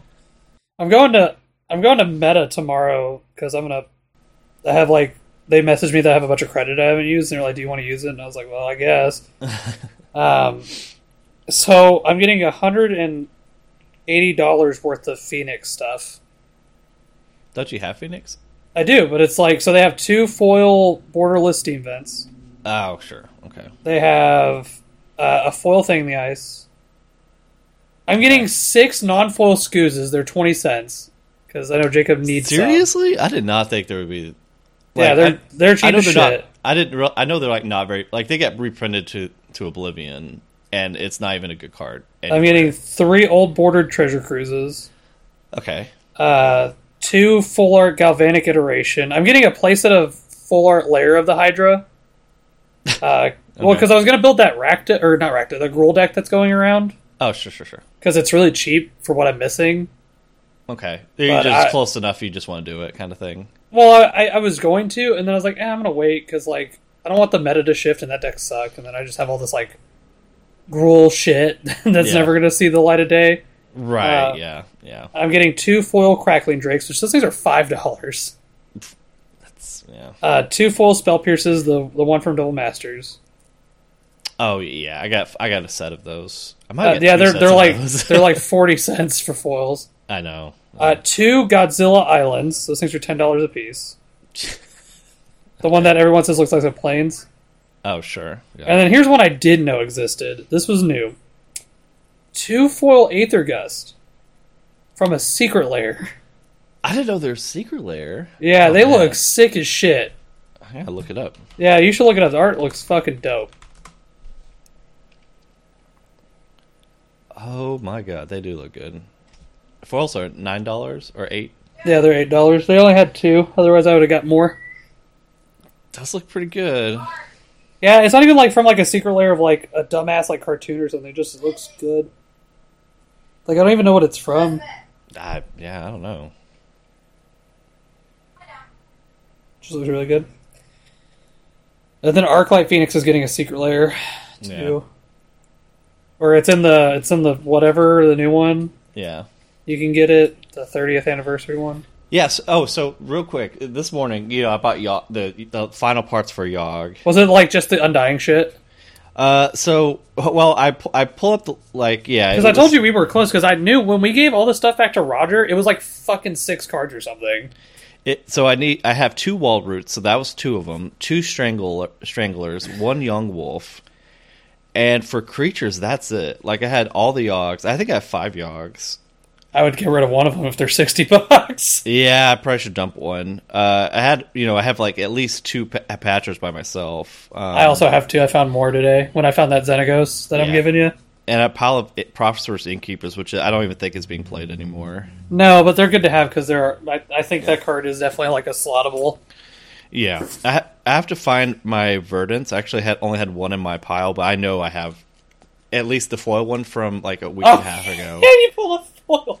Like they're around. Like it was one of my Titan when we ran up to 2 fetches. I ran I knew a Verdant. you played Verdants, yeah, because you wanted to play the most expensive green fetches. Well, it was the Windswept. That was like my go-to fetch. Like if I had one fetch, it was Windswept. It was because it was the Secret Lair foil that I bought.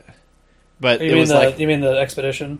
Yeah, the Zendikar Rising Expedition. The Verdant was just like a double or MH2 kind of special foil.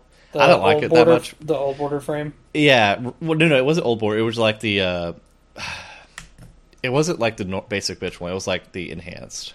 Oh, the etched. It was etched. Yeah, which is fine, but it like on non at the time it was like non-Titan decks. I don't care. I want the card.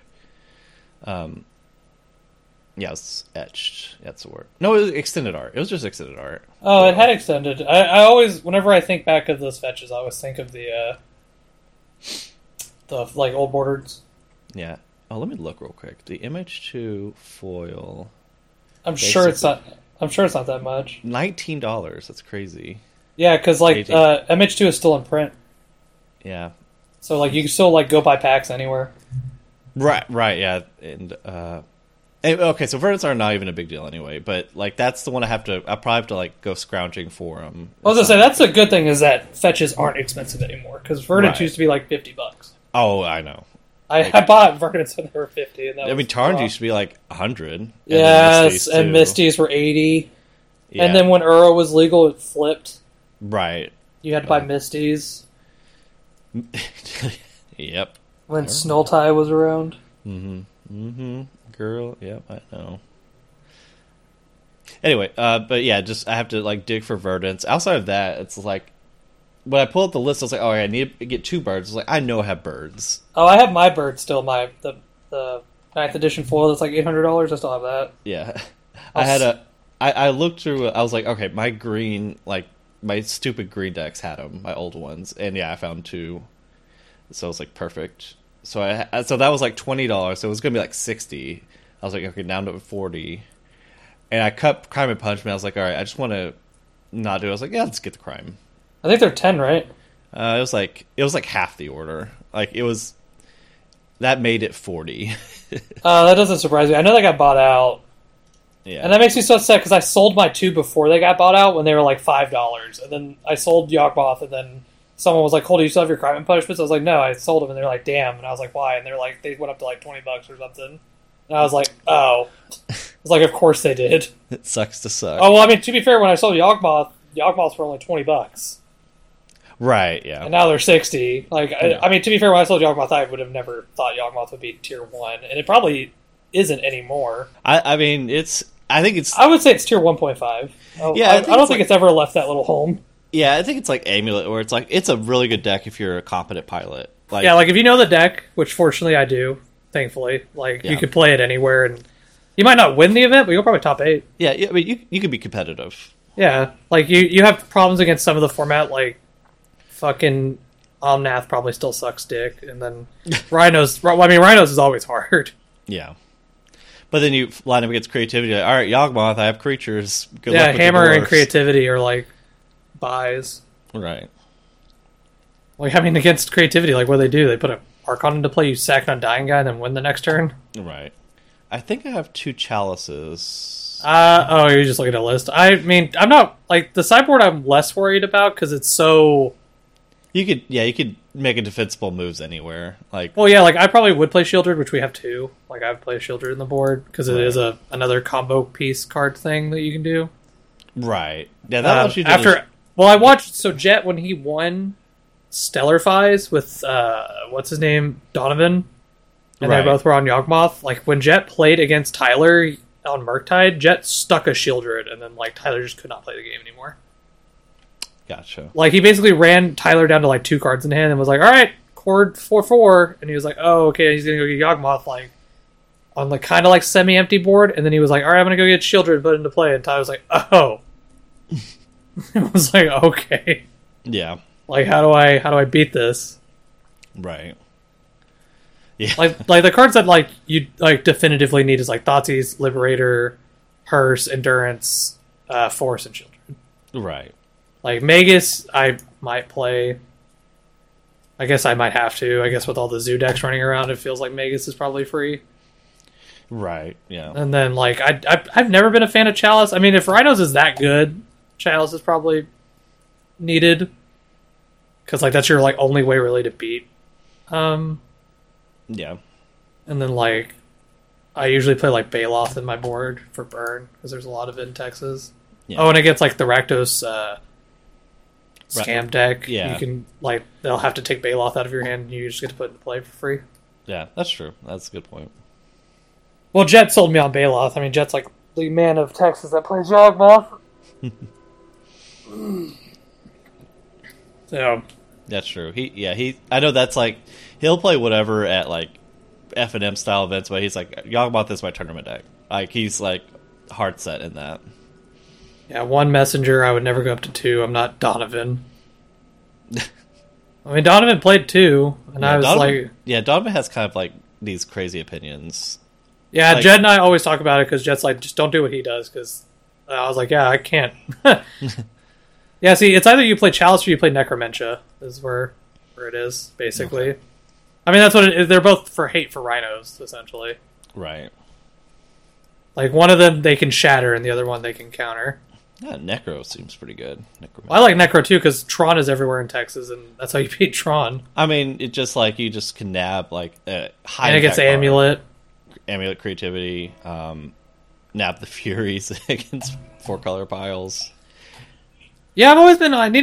I've just always been on the what if on 4-color for bringing in Necro. Yeah. Because like sometimes it just doesn't feel good. Now I guess 4-color is just fucking Brain Delight again. I mean, it could be the deck I threw in the Modern channel. Is it the one with Soul of Windgrace? Shape Anew and Portal to Phyrexia. No, this is recent. This is from the 5K. Okay. It went 6 and 2, and it plays an Omnath, a Soul of Windgrace, and a Valky. And then Supreme Verdict. Just BTL. Yeah, it's just BTL with Leyline. Leyline Binding is annoying as shit. Like, I don't know. I guess that's why Yawgmoth's playing Tamio Safekeeping now. No, don't touch it. Like, I guess you have to. Yeah. Then they'll Teferi Minus pick it back up, and you're like, damn. I mean, there's not much else you can do about that. Yeah, high skill plays, baby. Fucking Teferi. He needs to leave my life. I would be so happy if they just banned that from Modern. I mean, you know my opinion on cards that break rules. Yeah. He literally does. That's his whole gimmick, is breaking the rules. Yeah. Yeah, I found that Xenagos. I forgot I had it. The altered one. I was like, well, Brett can have it if he wants it. I think I just bought a foil, so it doesn't matter. I mean, you can just have it anyways if you want to use it. Or I guess I can hold on to it if I want to build your deck. Yeah. Yeah, I would need a World Spine Worm. I have 2 total, so I got you. You know what fucks me up, by the way? So in that, was it the 30k or 5k for Pioneer? I don't remember. Either way, in the top 8, and I almost pulled the trigger and bought this stuff because it's cheap as shit, was Elves. Okay, yeah. Did you look at the Elves deck? This is the... It's Benjamin Riley. Oh, yeah. $400. Yeah, so I found his Twitter. Well, so, I mean, we already have all, like, the basic shit. Like, we have the lands. You have Nykthos. Yeah. Like when I was putting this stuff in the cart to build Elves, the most expensive card was the fucking Besejus. Yep, that because we have Cocos. I mean, we have Besejus. I was just looking if I wanted to get extras, but like all the Elves are just worthless. Yeah, I mean, Leaf Clown Visionary is like 18 for the set. Yeah, but it's a standard card. Like it just got printed, so like sure. you could find them pretty easily. The hardest card for me to find was the War Masters. Yeah, I bet. I could imagine that'd be tough to find locally.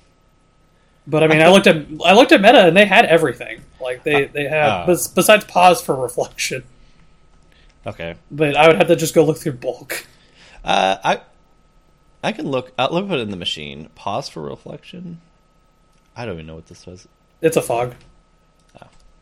Was it the new? No, it's not the new one. No, it's a fog from. Okay. It just has Convoke, so you can use your else to pay for it. Woo! I also liked it because like I love Vivian and I love Nissa, and it plays both on the board. Yeah, like the ones that no one plays. Yeah, Evo has 2 War Masters. You said Meta did. Yeah, Meta had a set. The one that Meta doesn't have is Leaf Crown Visionary. That's the only elf they don't have. But yeah, everything else for the deck is like stupid cheap. Evo had a few. Pause. Darkhound has 6 copies. I mean, it's a quarter. I was gonna say, if I'm being honest, I'm not gonna build elves, but it is a deck that we're close to. Like out of Pioneer, if I'm gonna be honest with you, out of just me alone, out of decks that like we could build, I sold Rakdos Sack, so we're like as far away from Rakdos as possible. Oh no! Yeah, exactly. That's where I'm at. I just don't care. So we have Nykthos. I'm gonna guess you still have Omnixilus. No, I sold him too because they went up. Ah, sure. Okay. I have Angrath. Yeah, there it is. And the Kolaghan's Command. Okay. But I mean, I bought that Kolaghan's Command for me. I didn't buy it because of the deck. Yeah. Like when I move, I'm gonna put it in a hard case or a top loader, and I'm gonna put it on the cutout I have of Kolaghan.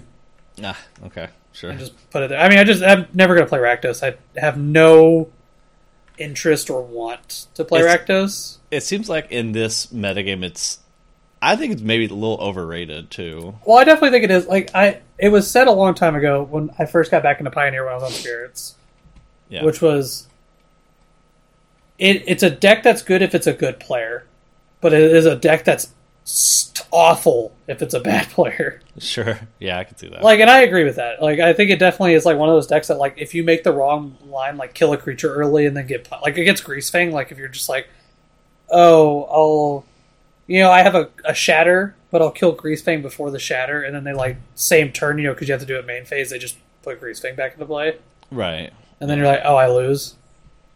Like versus like holding out the shatter, killing Greasefang next turn, right? Yeah. Or like plays like that, and then stuff like that, and against like humans and whatnot.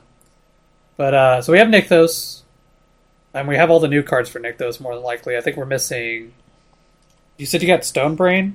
Oh yeah. Someone shared their list of like on Twitter of like green if they were playing it at the RC. And let me tell you, let me find it, and you're never gonna believe what the changes were. This is Mono Green Devotion, right? Yeah, I want you to think what the main board change was. Well, I mean, I would get. I mean, I would say Skoos is the one, and Jacob wants Skoos.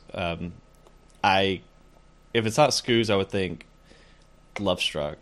Outside that, I couldn't think of like another card that's reasonable. They play one Lovestruck and one Caryatid. Okay, That's the only change.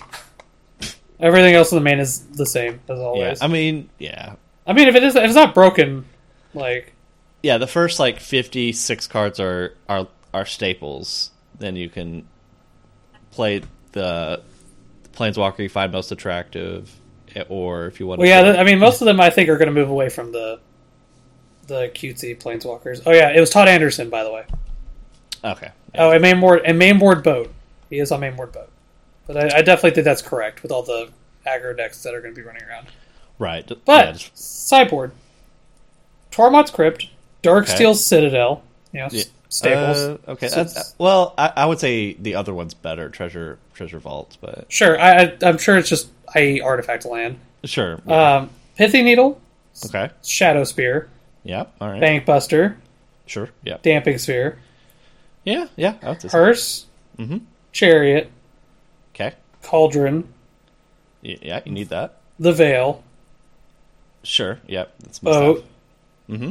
Statue, Yep. and then I just want you to take a guess on the three other cards. They are new, I'll tell you that. They very are new. Okay, so Stone Brain. That's one.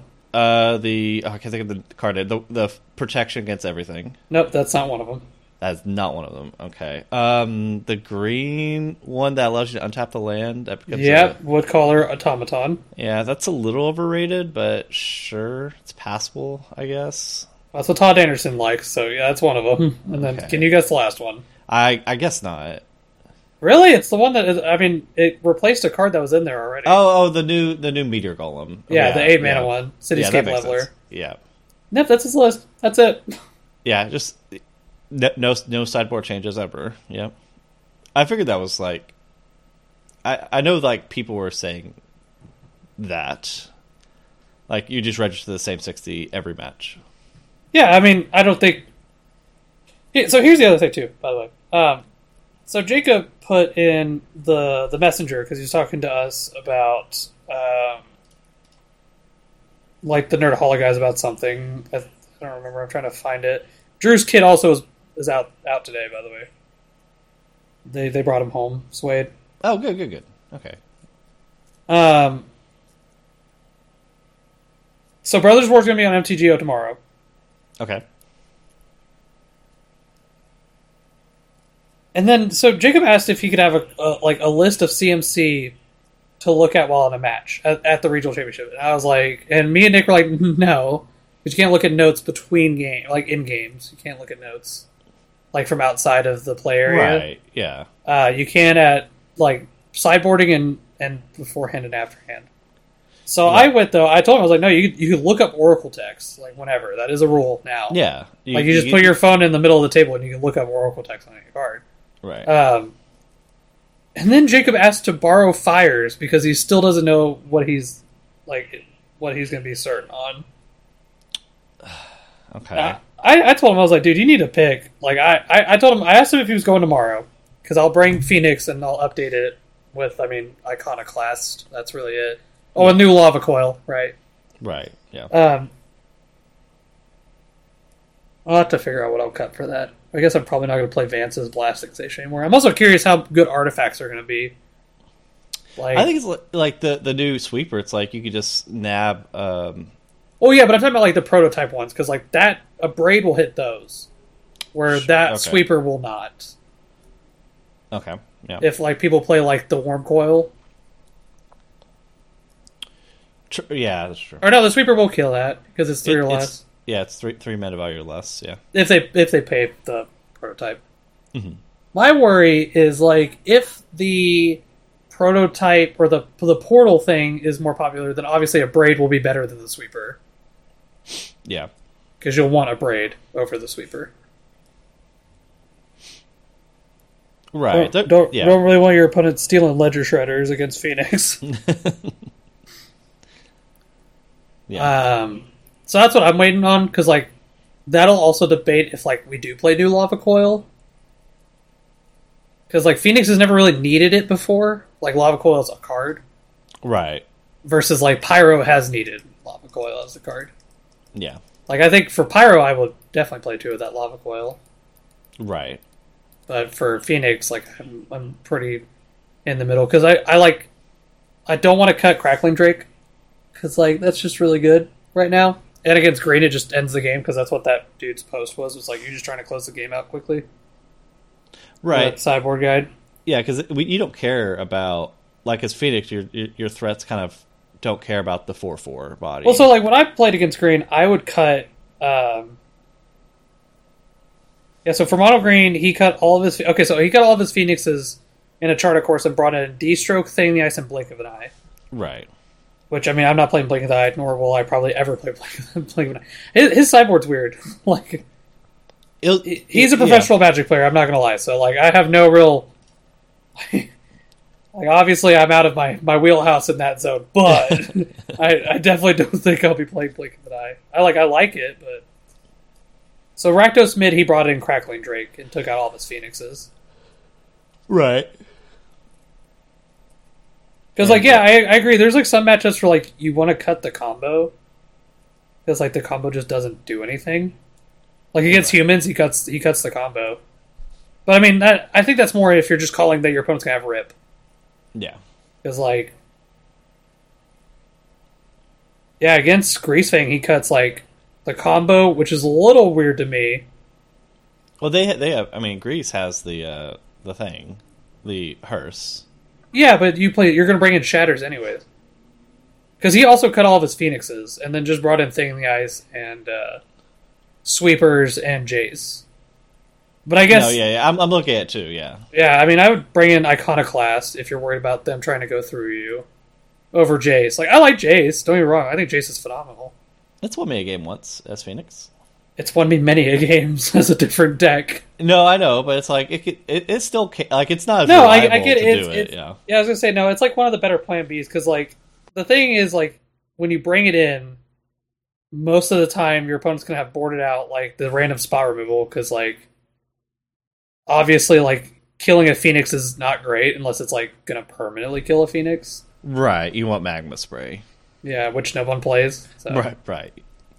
Yeah, against blue-white, I love just board out all the removal and then the combo. Right. Yeah, it was interesting. There's so many cards you bring in for blue control. Blue I mean, it makes sense because like Lightning Axe and Fiery Impulse are literally blanks game one. Axe is like target this first Phoenix, discard my other Phoenix, or like target my Ledger Shredder that's like a 3/6 or whatever. Right. Yeah. I definitely think Phoenix is probably tier 1, like way up there with green. Oh, I think so too. It's just good. I'm annoyed because that goes against what I said before. But I mean, I still shit talk Phoenix. I play the deck religiously now, and I'll still shit talk it. I definitely. It's funny because we talk about Rakdos being a deck that punishes bad players, but I think Phoenix like definitively punishes bad players. Right. Like me and Nick talked about it a lot. Like a new player cannot play Phoenix unless they're very well known in like what Phoenix is trying to do. Yeah.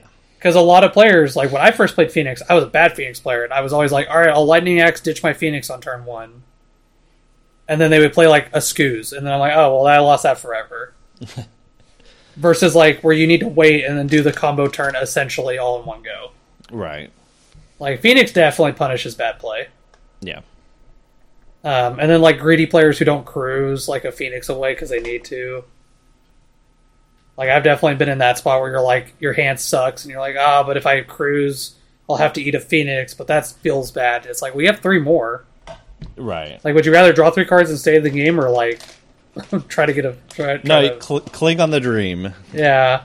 And now with Ledger Shredder, you do get a buffer, though, of, like, a good card that, like, can get you out of games. And Shredder is part of the staple of, it's always in every game. Like, Phoenix is definitely not, according to the sideboard guide. Oh, no, yeah. Well, I mean, Ledger Shredder is good. Like, when I played against green, like, Ledger Shredder becomes like a fucking 6/8. Right. And it's like, it good lines up luck. against Cavalier. It's just like, all right, eventually this will be better.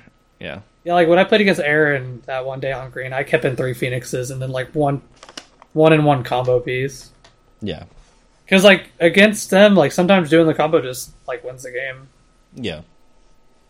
Where you just attack in, and your deck has, like, 10 cards in it, and you've, like, crafted the perfect hand. Yeah. It's crazy that Lotus Field is so good. Shut up. It's not. But I bought hearts anyway. I guess I'll buy Zakama's, that meta, for you. Fuck no. I'll stand my ground here. Like, I don't care that he won. It's stupid. Takamas are stupid. They're only $6. Oh, they're $10. Might be out of your price range. The Judge promo looks sick though. Too bad it's like $30. Yeah. I just don't. I will admit, I just don't really get where you're bringing them in all the time. Like, that's why I played Lotus when Pioneer first, like, kicked off, and me and Ryan were on Lotus together. Yeah. And, like, that was when Lotus was, like, medium, where it is now, kind of. Was that the pre-breach, or was that just, like, just cantrips and poor pieces, or poor and yeah, it was that, yeah. Approach, win? Yes, and you had Fae of Wishes. Yeah, okay. I mean, it's not terribly different. Like, I mean, Lotus Field hasn't really changed, like, too much. Yeah. Like, game plan's still the same, like, untap land, win game. Right. Now you just get some better, like, win the game cards, like Ultimatum. Yeah. Where you go get, like, Omniscience. You had to get 3 different cards, right? It's I would have to, like, look at a guy, but Behold is one of them. You can get... Oh, the Tutor? Yeah, because then you just get, like, double hidden strings... And they have to pick 2 for you to go to cast, right? Mm-hmm. They pick 1 to go back and right for Ultimatum. Yeah, you can even get like right. Oh yeah, shuffle. So they pick 1. So like Mastermind's Acquisition, I'm sure it's one of the other ones. Well, it's like poor or Dark Petition. It'll be poor dark. Yeah, I would have to like actually brain out because someone had like a guide of like what to grab to automatically win. I think it used to be like pour over the pages, omniscience, and like behold or something like that. So Jacob has this deck. I kind of want to take it from him. Lotus Field? Yeah, he has it. It's really outdated though. Like I don't think he has Lier. This is on 1+0. I have a second Lier if we're going to copy lists because that was on 1-1. The deck's so cheap too. That's like the crazy thing to me. Yeah. Besides the 3 Besejus. I mean, dude, you need them. Like, yeah, well, yeah. I mean, I've seen what green can do to you. Yeah, you see how the fuckery. You know. I like Lotus Field is like the ad nauseum of the format, so you don't have a plan B. Like game 1. True. Like with ad nauseum back in the day, like you could win at instant speed with Lightning Axe, but you could also just be like, I'll play this thing that doesn't let me die. I'll put a lab man out and I'll spoils plus like fucking Serum Visions. This list, man, I hate it so much. Like, which one? The one that I'm looking at? The one that won? Sakamas. Yeah. Why? It's like I could see why you need him. Like I do you bring him in against like humans? Like I guess he kills their board, right? And he's a big dumb 9/9. I still don't see it. Like I need to be sold on this. To put it lightly, I need to be sold on this. That is just not a 3-headed dinosaur that looks dope as shit. That's not a good enough sell for you. That's a good enough sell for me. Like, I know, yeah. The Judge promo, you're like, all right, fine, I'm in. Let's build the deck. Yeah, like for me, I'm just sold on art. You show me a cool art of a card, I'm in. Dude, I saw those Aether Gusts. I'm now a religious Phoenix player. Like the day I die. Like I gotta play Gust and everything. That Gust is sick as shit. I'm like, before we even start recording, I gotta figure out where that fucking thing's from. Aether Gust. Secret Lair. Like the other supporting products with it or whatever. Well, yeah, I just want to know which one it's from. Oh, Far Out Man. Okay, it's neat. So it came out with Counterspell, Factor Fiction, Mystical Tutor, Fabricate, and then Aether Gust. That one's not that bad. I definitely never heard of it until just now. Yeah, no, me neither. God, I want that Blood Moon so damn bad, and I don't even play Blood Moon in anything. The Blood Moon? The gold one? I know. You have to admit it looks so good. Like, it just as a card, it just looks so good. God, I hate secret layers because some of them are just so fucking cool. I like the Double Masters full art. It's pretty cool. Oh, for Blood Moon? I like that one too. Blood Moon doesn't really have bad art. I mean, I don't like the Omega invocation. I think it's actually. Oh, I love that art where it's over the pyramid. Well, I don't like the frame. The frame is no one likes the frame. Oh, that's like why I don't like it. And I love the frame. I thought about getting spell pierces that were the invocation ones, but except they're like fucking $40 or whatever. Was that invocation spell pierce? Yes, that was where it has Kefnet on it. Oh, I love Kefnet. Yeah, it has Kefnet holding up. Oh, yeah. I used to have those for Infect. I'm trying to look at the Teferi from the RC that Jacob's getting. They are $90. Yeah, because, well, those are never getting... Like, you're never going to see those again. That's why. It's crazy, yeah. The Sword Championship pierces are alright. There's a Sword Championship... What? The Sword... Yeah. It's all right. I still like the extended art Double Masters one. I know, I like that art a lot because it's like Strixhaven looking. Yeah. I love it's sassy, kind of, where it's like, no.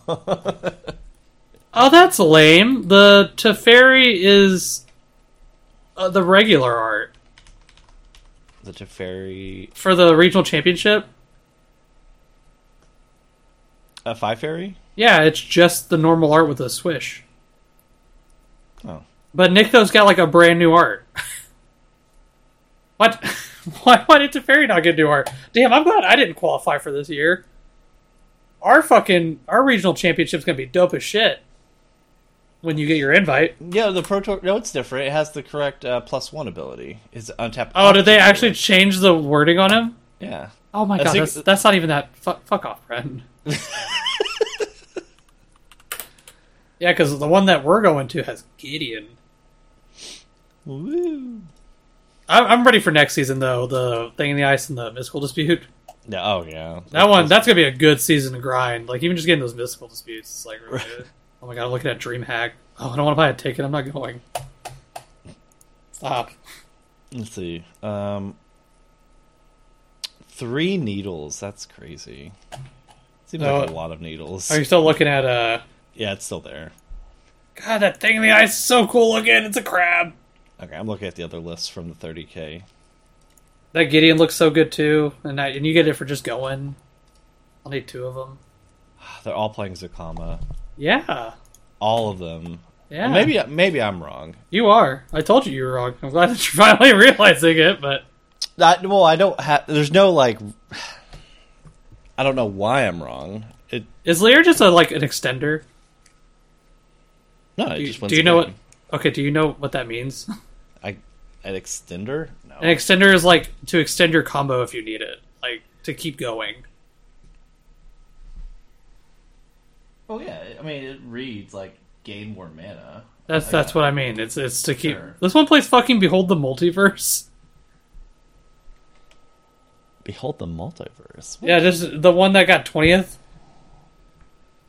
That's just scry 2, draw 2.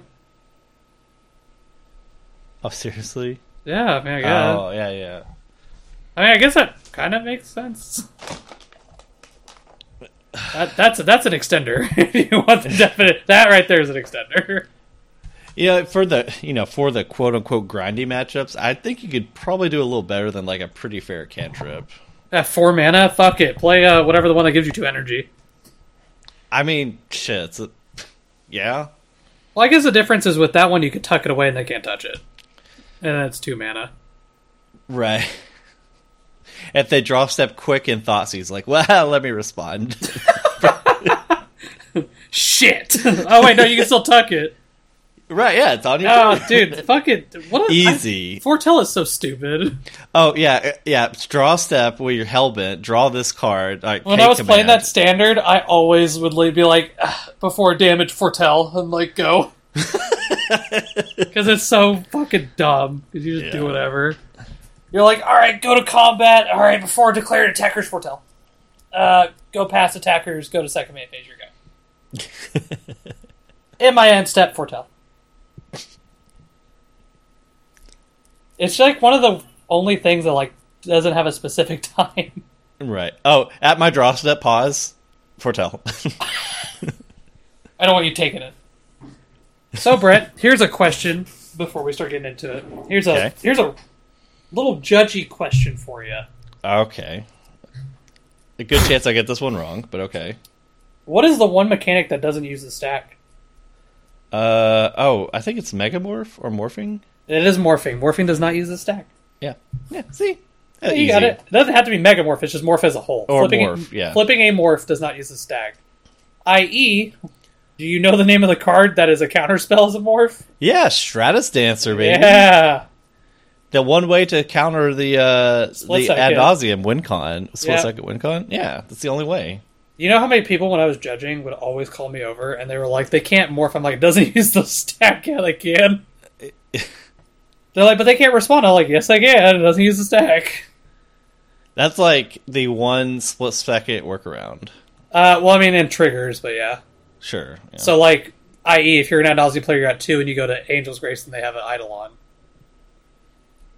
you will die before your Angel's Grace resolves. Oh, sure. So, that is the difference. That has killed me many a times as an ad nauseum player. When I get burned, they're like, turn to Eidolon. I'm like, didn't keep the combo in my hand. Yeah. Gotta play my ramp spells. Yeah. Pentat prisms and shit and take fucking 4 damage a turn. Eidolon fucks, dude. And that card's $20. Yeah. Like, that's the only reason we don't have, like, the actual, like, mono red burn deck in Pioneers, because I don't want to buy Eidolons. Yeah, is that... I mean, that must be it. Or pretty it close is. to it. Well, I mean, besides that, like... So all of them are Obosh anyways, again. Like, most of them.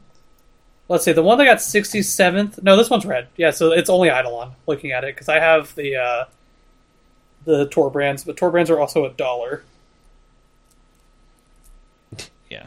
We have the Dens. We don't own Leyline of Combustion, but apparently to get a set of Leyline of Combustion, it is $2. I have Ferocidons, thank fucking God. Those were a bitch to find, dude. Nowhere had that card. I have the Chandra Tots. I think I have a playset of it. Oh, Torchy? Yeah. I was gonna get one because some Phoenix players played in their board, and like I just could not find one. Or at least at Meta. Meta didn't have one. Yeah, I mean... But she's like $1. Oh, really? Chandra said $9 on... Oh, she is. Okay, I was gonna say, she has like a fuck ton of printings, though. No, yeah. Like, when I looked up Chandra Torch Defiance, the amount of printings that came up for that card... Like, their Pioneer Challenger deck, fucking... She's been in, like, 2 other decks. Yeah. Oh, it's like $7 on the basic bitch art of it. She has that cool border from her spellbook. Yeah, I got 2 of those spellbooks, so I have 2 of those arts. Yeah, then she has 2 San Diego versions. Oh, does she? Yeah, they're dope. I used to have them. One of them's from the Bolus one, and then the other one's from the Dominaria one. Oh, that's right. She got 2 of the... Yeah, she's one of the only Planeswalkers to have 2 San Diego Comic-Con versions. Was it, that were printed, like, within the same year. Was it Gideon also? Ally? No, Gideon... It goes Gideon Ally, then Gideon of the Trials. Oh, that's right. Because the Gideon of the Trials is the Amonkhet one. Was it Jace, Unraveler of Secrets? Is the other one? No, it went Jace and then Castaway. Okay. Yeah, I think it's just Chandra. I'll look at them real quick while we get ready. Oh, I thought you said there was a second Chandra Todd and something else.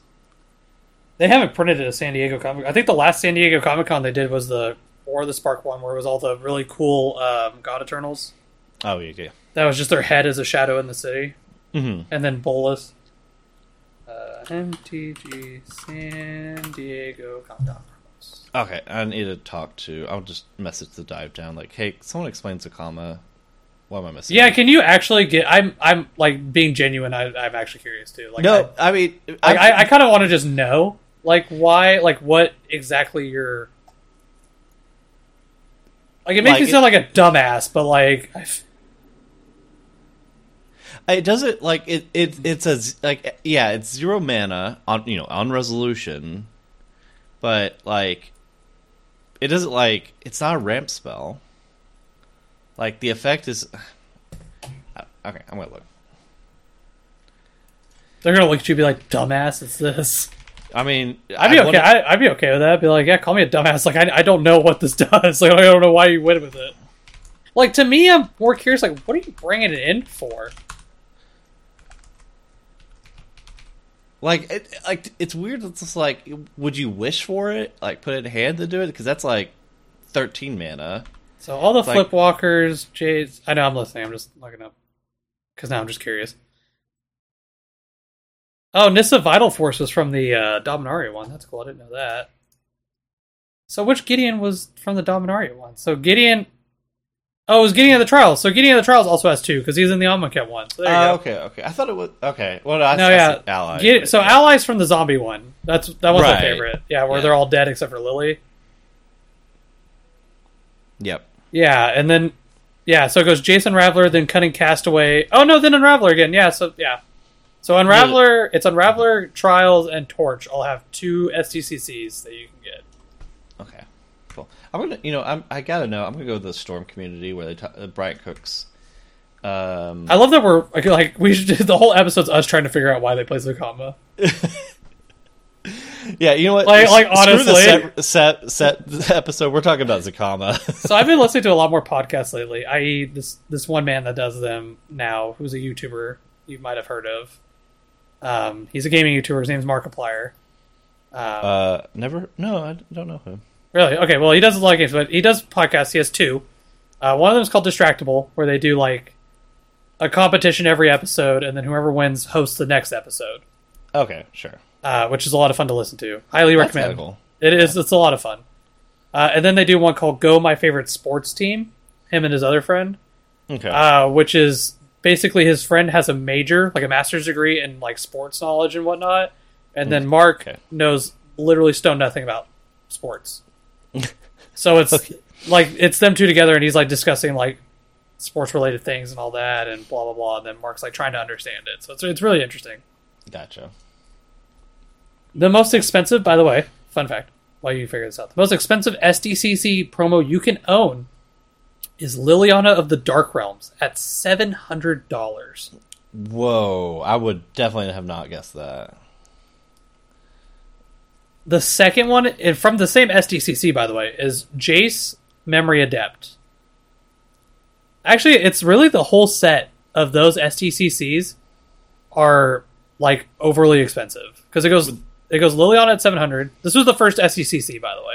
Okay. So Lily at 700, Jace at 300, Chandra Pyromaster at 200, a Johnny at 300, and then who do you think the Green Planeswalker is, by the way? I would have guessed Nissa, but maybe Garuk? It is Garuk. It's Garuk, Caller of Beast at $90. Gosh. He's so cheap compared to the other 4. It's sad. And then the second most expensive STCC, you can probably guess which one it is. Maybe. I'll tell you, it's another charcoal one, i.e. the black with the color of their mana. Oh, it was a Jace VP? Yep, Flippy. Flippy. Now, here's a question though: which of those is the most expensive STCC of that set? Like, if you were to buy the single, which one do you think would be the most expensive? The single from the zombie. No, not the zombie. This is the Flippy ones, like baby Planeswalkers. I would have guessed Jace, but maybe Nissa? Nope, it is Liliana, Untouched by Death, or Liliana Heretical Healer, the Flippy Okay. one at $200. Jace is only That's- 105. Isn't that like more of a commander card? That Yeah, Liliana- she plays. yeah, She's a commander. that kind of And- makes sense. And then out of the Dominaria ones, you probably already know which one that's going to be. It's Torch of Defiance. Sure, yeah. Makes sense. And then out of the Amonkhet ones, which one do you think it is? It's so hard. Well, I'll list them to you. I won't Okay, try to okay, make it get. So okay. this one had more than the regular amount because it had Okay. Bolus in it. So it's Chandra, Torch, Liliana Death's Majesty, Gideon of the Trials, Jace Cunning Castaway. So that's black, red, blue. Oh, and they had another multicolored one at Nissa, the blue-green one. The blue one, okay. Yeah. So which of those 5 or 6? Yeah, which of those 6 do you think is the most expensive? Okay. Oh, and it's the God Pharaoh, by the way. The 7 mana one from Amonkhet, or Hour. Oh, isn't that the most expensive one? It is at $110. Oh, yeah, and Chandra Todd. Yep. Jace, I think, is the least expensive. He should be. Nissa might be the least expensive. It is out of that one. Oh, Gideon is fucking $12. Dude, no, it is Gideon and Nissa are the two at $12. Jace is $18. Huh. I guess that is a combo card with a bullet. Oh, by the way, it wasn't Cunning Castaway. It was I was wrong. It's Jason Raveler from the Amonkhet one. I would just kind of guess that people would want the Cunning Castaway one a little bit more. Well, Cunning Castaway's in the Dominaria one. Right. Oh, just like in general, if I needed a Well, yeah, card. that's the one that, like, what is it if you can, like, clone him or whatever? Yeah, there's clone combos with Cunning Castaway. I used to. So there's another SDCC, it's 2014. Okay. And my favorite Planeswalker card, or not favorite Planeswalker card, that would be a stretch because I have a lot of them, but probably one of my favorite, probably my top 3, is in it. He's $50, and he's a 7 mana Planeswalker. Okay. Can you guess who that is? Liberated? No. It's only colored Planeswalkers. Oh, color. Okay. Monocolored? This one was technically their green one, but he's green in another color. Green, another one. He's from Core 2015. He's the big man on campus, Brent. You know who this is. If it's green, black, It's Garou. the Apex Predator, baby. Okay. It's the big man. Okay. I used to, when I first got back into competitive play, really I should say, when I got into competitive play, him and Gideon, Champion of Justice, were the two Planeswalkers I saw. And I collected prior to like this. Like I had bought packs and was playing Pokemon, but I was buying Magic product randomly. Here's fun facts about me. Okay, sure. And then my buddy was like, you should get into playing the game. You have all these, like, I have, like, dual lands and shit and all this other stuff that I had picked up randomly. Just was kind of sitting on because it was kind of, like, just expensive, and I would flip it for Pokemon cards at the time. Yeah. Not really knowing, but whatever. But I saw him, and I saw Champion of Justice, and you know what Champion of Justice is, right? It's a really bad Gideon. No, actually. So he's 4 mana. His loyalty, I think, starts at fucking 4. Oh, so I see it. Yeah. So he's the one minus $1 million, exile all other permanents. But his plus gives you $1 million. It's restrictive as hell because his plus gives him loyalty equal to the number of creatures your opponents control. Okay. Okay. Yep. I see. And then I have it pulled up now. Also, he can become a really large Gideon with a 0 because it's equal to his loyalty. So when I saw that Gideon and I saw Garruk, I was like, so I saw that Gideon first because I got in during it was like right after. It was Gate Crash. Was the set. Yeah, it was right after Theros was when I got in to kind of learning competitive.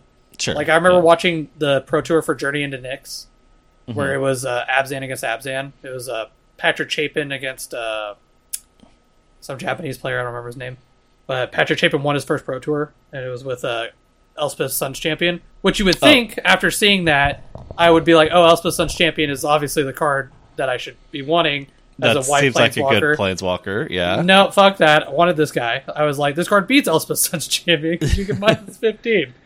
Okay. We gotta start somewhere, man. Going on. So I buy a playset of Gideon Champion of Justice foils. They at the time were like $12. Thought that was absurd. That's like people are sleeping on it. Right. You're clearly right here. Yeah. Yeah, I'm like, people are stupid. This card's absurd. I'm gonna get them. Okay. So fast forward, Cons comes out. No, Core 15 comes out. And I see Garruk Apex Predator. And I'm like, holy shit. Here's the play. You play a ramp deck that curves into Garruk, and then you never have to worry about Elspeth ever again, because obviously his uptick just fucking blows her up. I played, it's like a green-black, it's kind of like ramp deck. I played like Sylvan Carried it and shit. Okay. And Courser. It was really bad. I mean, those are good cards. No, they're good cards when you curve off to Elspeth, not when you're trying to curve off to a Garruk Apex Predator. Now, I will say, though, during that standard, Garruk did see play. There were decks that played Garruk as a one-of. He did see play. Like, I mean, he's a very good card. Like, excluding his mana cost. Sure. Like, I think obviously I know one of his pluses is blow up a Planeswalker. Right. What's the other one? I think it makes like a 3/3 with Death Touch, right? Yes, but a 3/3 with Death Touch. And then obviously his Midas, like, destroy something, gain life, and then his emblem is obviously win the game. Yeah, sure. For, i.e. most Garuks. Yeah. So I was like, fucking hell yeah, sold. Didn't win a PTQ, if you'd believe it.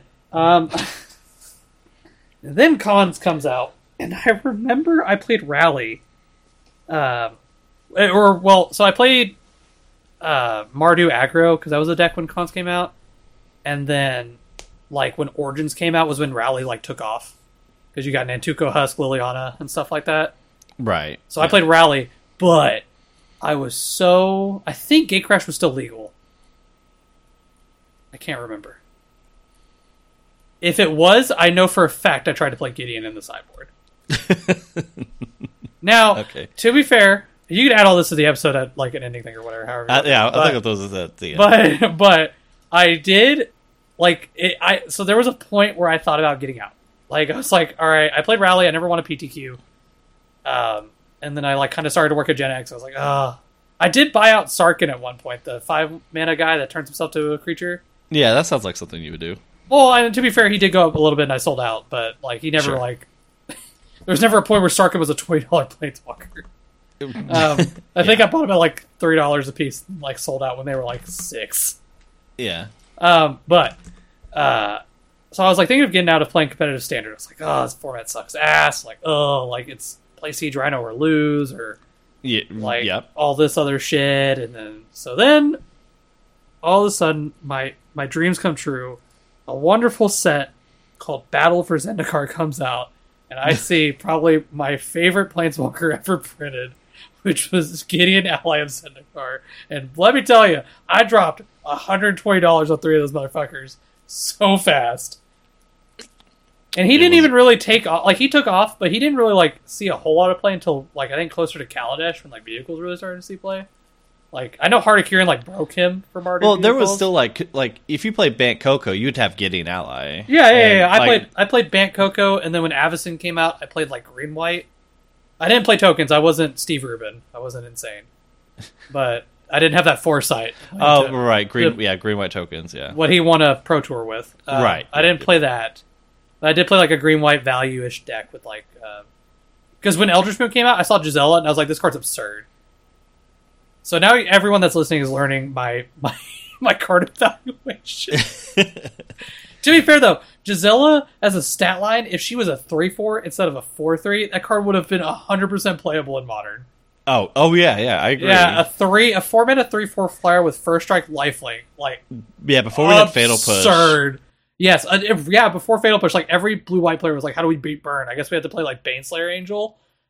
Could you imagine curving that into Baneslayer? Ugh! So good. I miss it. I thought Gisela was going to be this shit, and then I played her in Modern one time, and she got bolted, and I was like, oh, that's why we don't play her. I learned a lot I was like, the one matchup that this card was good for.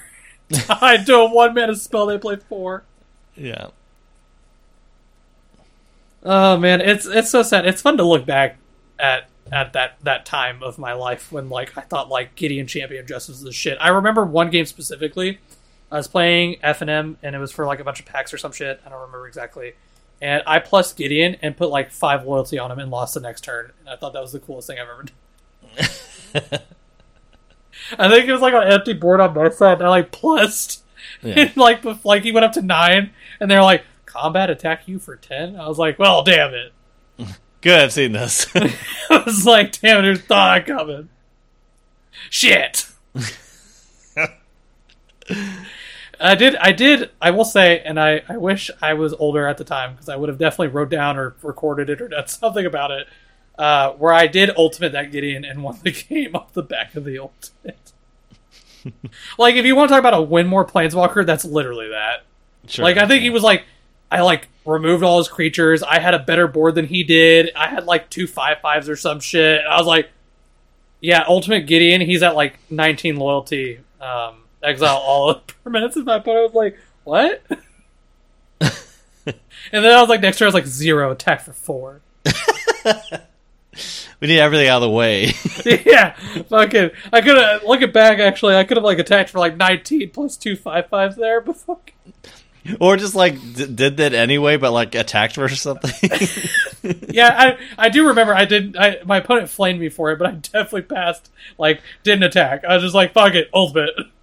Yeah. I don't want you to have the chance. If you're a better player, that'd be total BM. Oh my god, like fucking pass through my untap upkeep draw like so damn fast. Like untap upkeep draw ultimate. Just don't even give my opponent a chance to breathe. Oh my god. Oh, good times, man. I guess before we start going over the set, do you have any stories of like when you first got into Magic?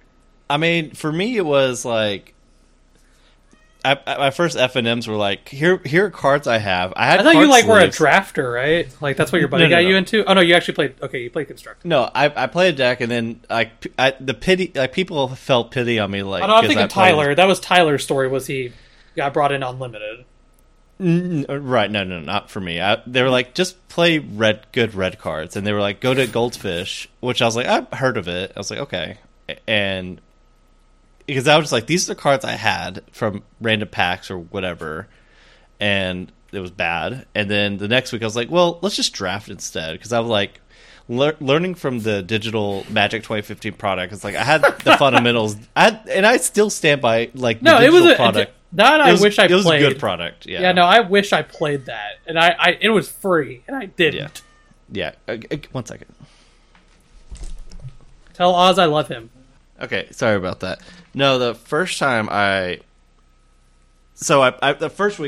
first 2 weeks, I won my first match in the second game, and I was like, that was my goal. Like, I just want to win one, and then I won. I was like, yes, and I left with like a booster pack or something, whatever. I was like, I did it. But then like the third week, I was like, you know what? I don't have, my deck is not good. It was like some sort of blue-green ramp deck of cards I had. It seems like you. Nothing's changed, really. Yeah, I know. Seems like this lines up. So I was like, I'm going to draft, and I drafted a blue-green deck. I do think like it was like with my little brain, I was like, I think it was correct. I went 2-1. I was like, all right. Which, dude, I'll take that. Like, no, I'd 100% take that, dude. When I first started playing Limited, it was like 0-3 for like 4 weeks. Like I could not figure it out. Worth a shit. Right. And then right. And then later, I think it was really when I stumbled into Generation X for the first time ever, because I was like, I only knew if like this story was the I can't think of the name. It was near TCU on the Circle Drive. Oh man, oh my god, I know what you're talking about. That sort of does not exist anymore. I don't think. I think it might die during COVID or not. That was years and years ago. But anyway, that's where I played first, and then I stumbled into Gen X because I had to drop off my then wife to the airport. And I was like, oh, there's this magic shop called Generation X. Let's check it out. And I was blown away. I was like, whoa, cards are in cases? And there's like, these are the cards that people play when I watch YouTube. Like, I was like, the Siege Rhino card. And so I was like, Mr. Shopkeeper, sir, I would like a few of these cards. And I just like, I want this one and this one and this one. I was slow, so they were like letting it happen. I don't even remember who it was. It was helping me because this is like two in the afternoon or something like that. Yeah. So it was kind of slow, and they're like, okay. And then I was like, all right, I have good cards. And then I bought the I think I already had the Abzan like dual deck. It's like you can play like green white versus Abzan, and then you can bundle it together to build like some sort of starter deck. It has the one Siege Rhino, the thing like they don't do anymore. Yeah, so I was like, oh, I had this, so I already have one Siege Rhino. I need 3 more. And my 4 Siege Rhinos, I still have those 4. The promo art, right? Or the dual art or whatever? Yeah, the promo Rhino and then the 3 normal art. Like, those are the 4 Rhinos I have. Now, I got Anafenzas, I got Warden in the first tree, and I just remember, like, okay, they played these... I wasn't following deck, I was like, these are just the good cards. And then that was my first deck that was actually, like, okay I only had one fetch land.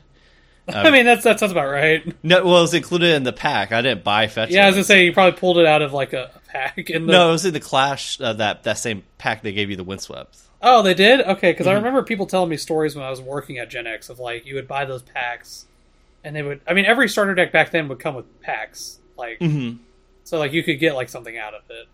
Right. Yeah. So I had played at like Siege Rhino with no fetches, basically, probably similar to like the first Pioneer deck, kind of. Yeah, mid range. And then I played the cards like, and then I was like, they played the clone card because this was like, keep in mind this was Battle for Zendikar, Oath Gatewatch era, so like the clone cards that had Converge was being played. At times. Yeah, I know what you're talking about. Yeah. So that I played that like once or twice. I played the Eldrazi Displacer. And I didn't realize the pain lands, like Llanowar Waste or whatever. I didn't realize that because the art said like tap, add 1 generic mana. Yeah, they got errata when Oath came out. Yeah, right. I didn't realize that was colorless mana. I was like, oh, this counts as generic. So I was like, I had to play a basic Waste with the Evolving Wilds. I know, but to be fair, yeah. Like if you never looked for it, you'd have no idea because they were so selective about that. Like it was the first time I think Wizards ever really like did a mass errata on something. Right. Yeah. And like it was so because I didn't know about it until fucking like somebody told me. Right. Because like I had a colorless commander deck at the time, and like I wanted to play Kozilek, but I was like, all my shit taps for generic.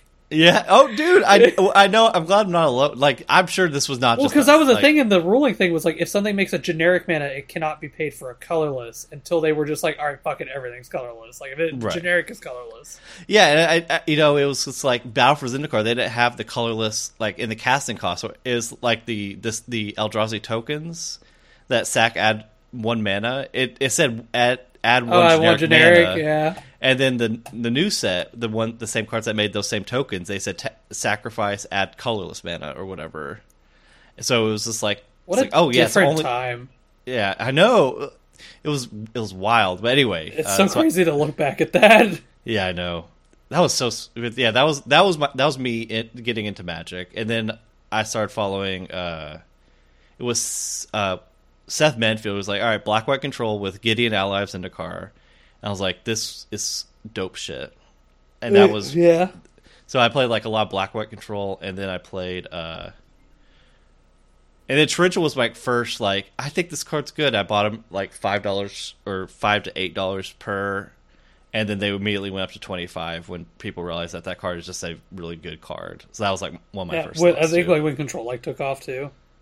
Right. Yep. Exactly. When whatever his name, the Shota or Yuya or somebody like that was like. It was Shota. Yeah, was it? Yeah, I don't remember, but yeah, they like played Grixis Control and Kaladesh Standard, and people were like, "What?" Yeah, it was Grixis versus Jeskai Control in the finals, and that was like a really cool pro tour. Yes, with All-Star Dovin Bond. Yeah. Yes. The dopiest planeswalker that ever existed. I don't know. We just talked about Champion of Justice. That's true. Yeah. And you play that on an empty board, and he's just a 4-mana 4/4. Yeah. God. Oh man, that's so crazy.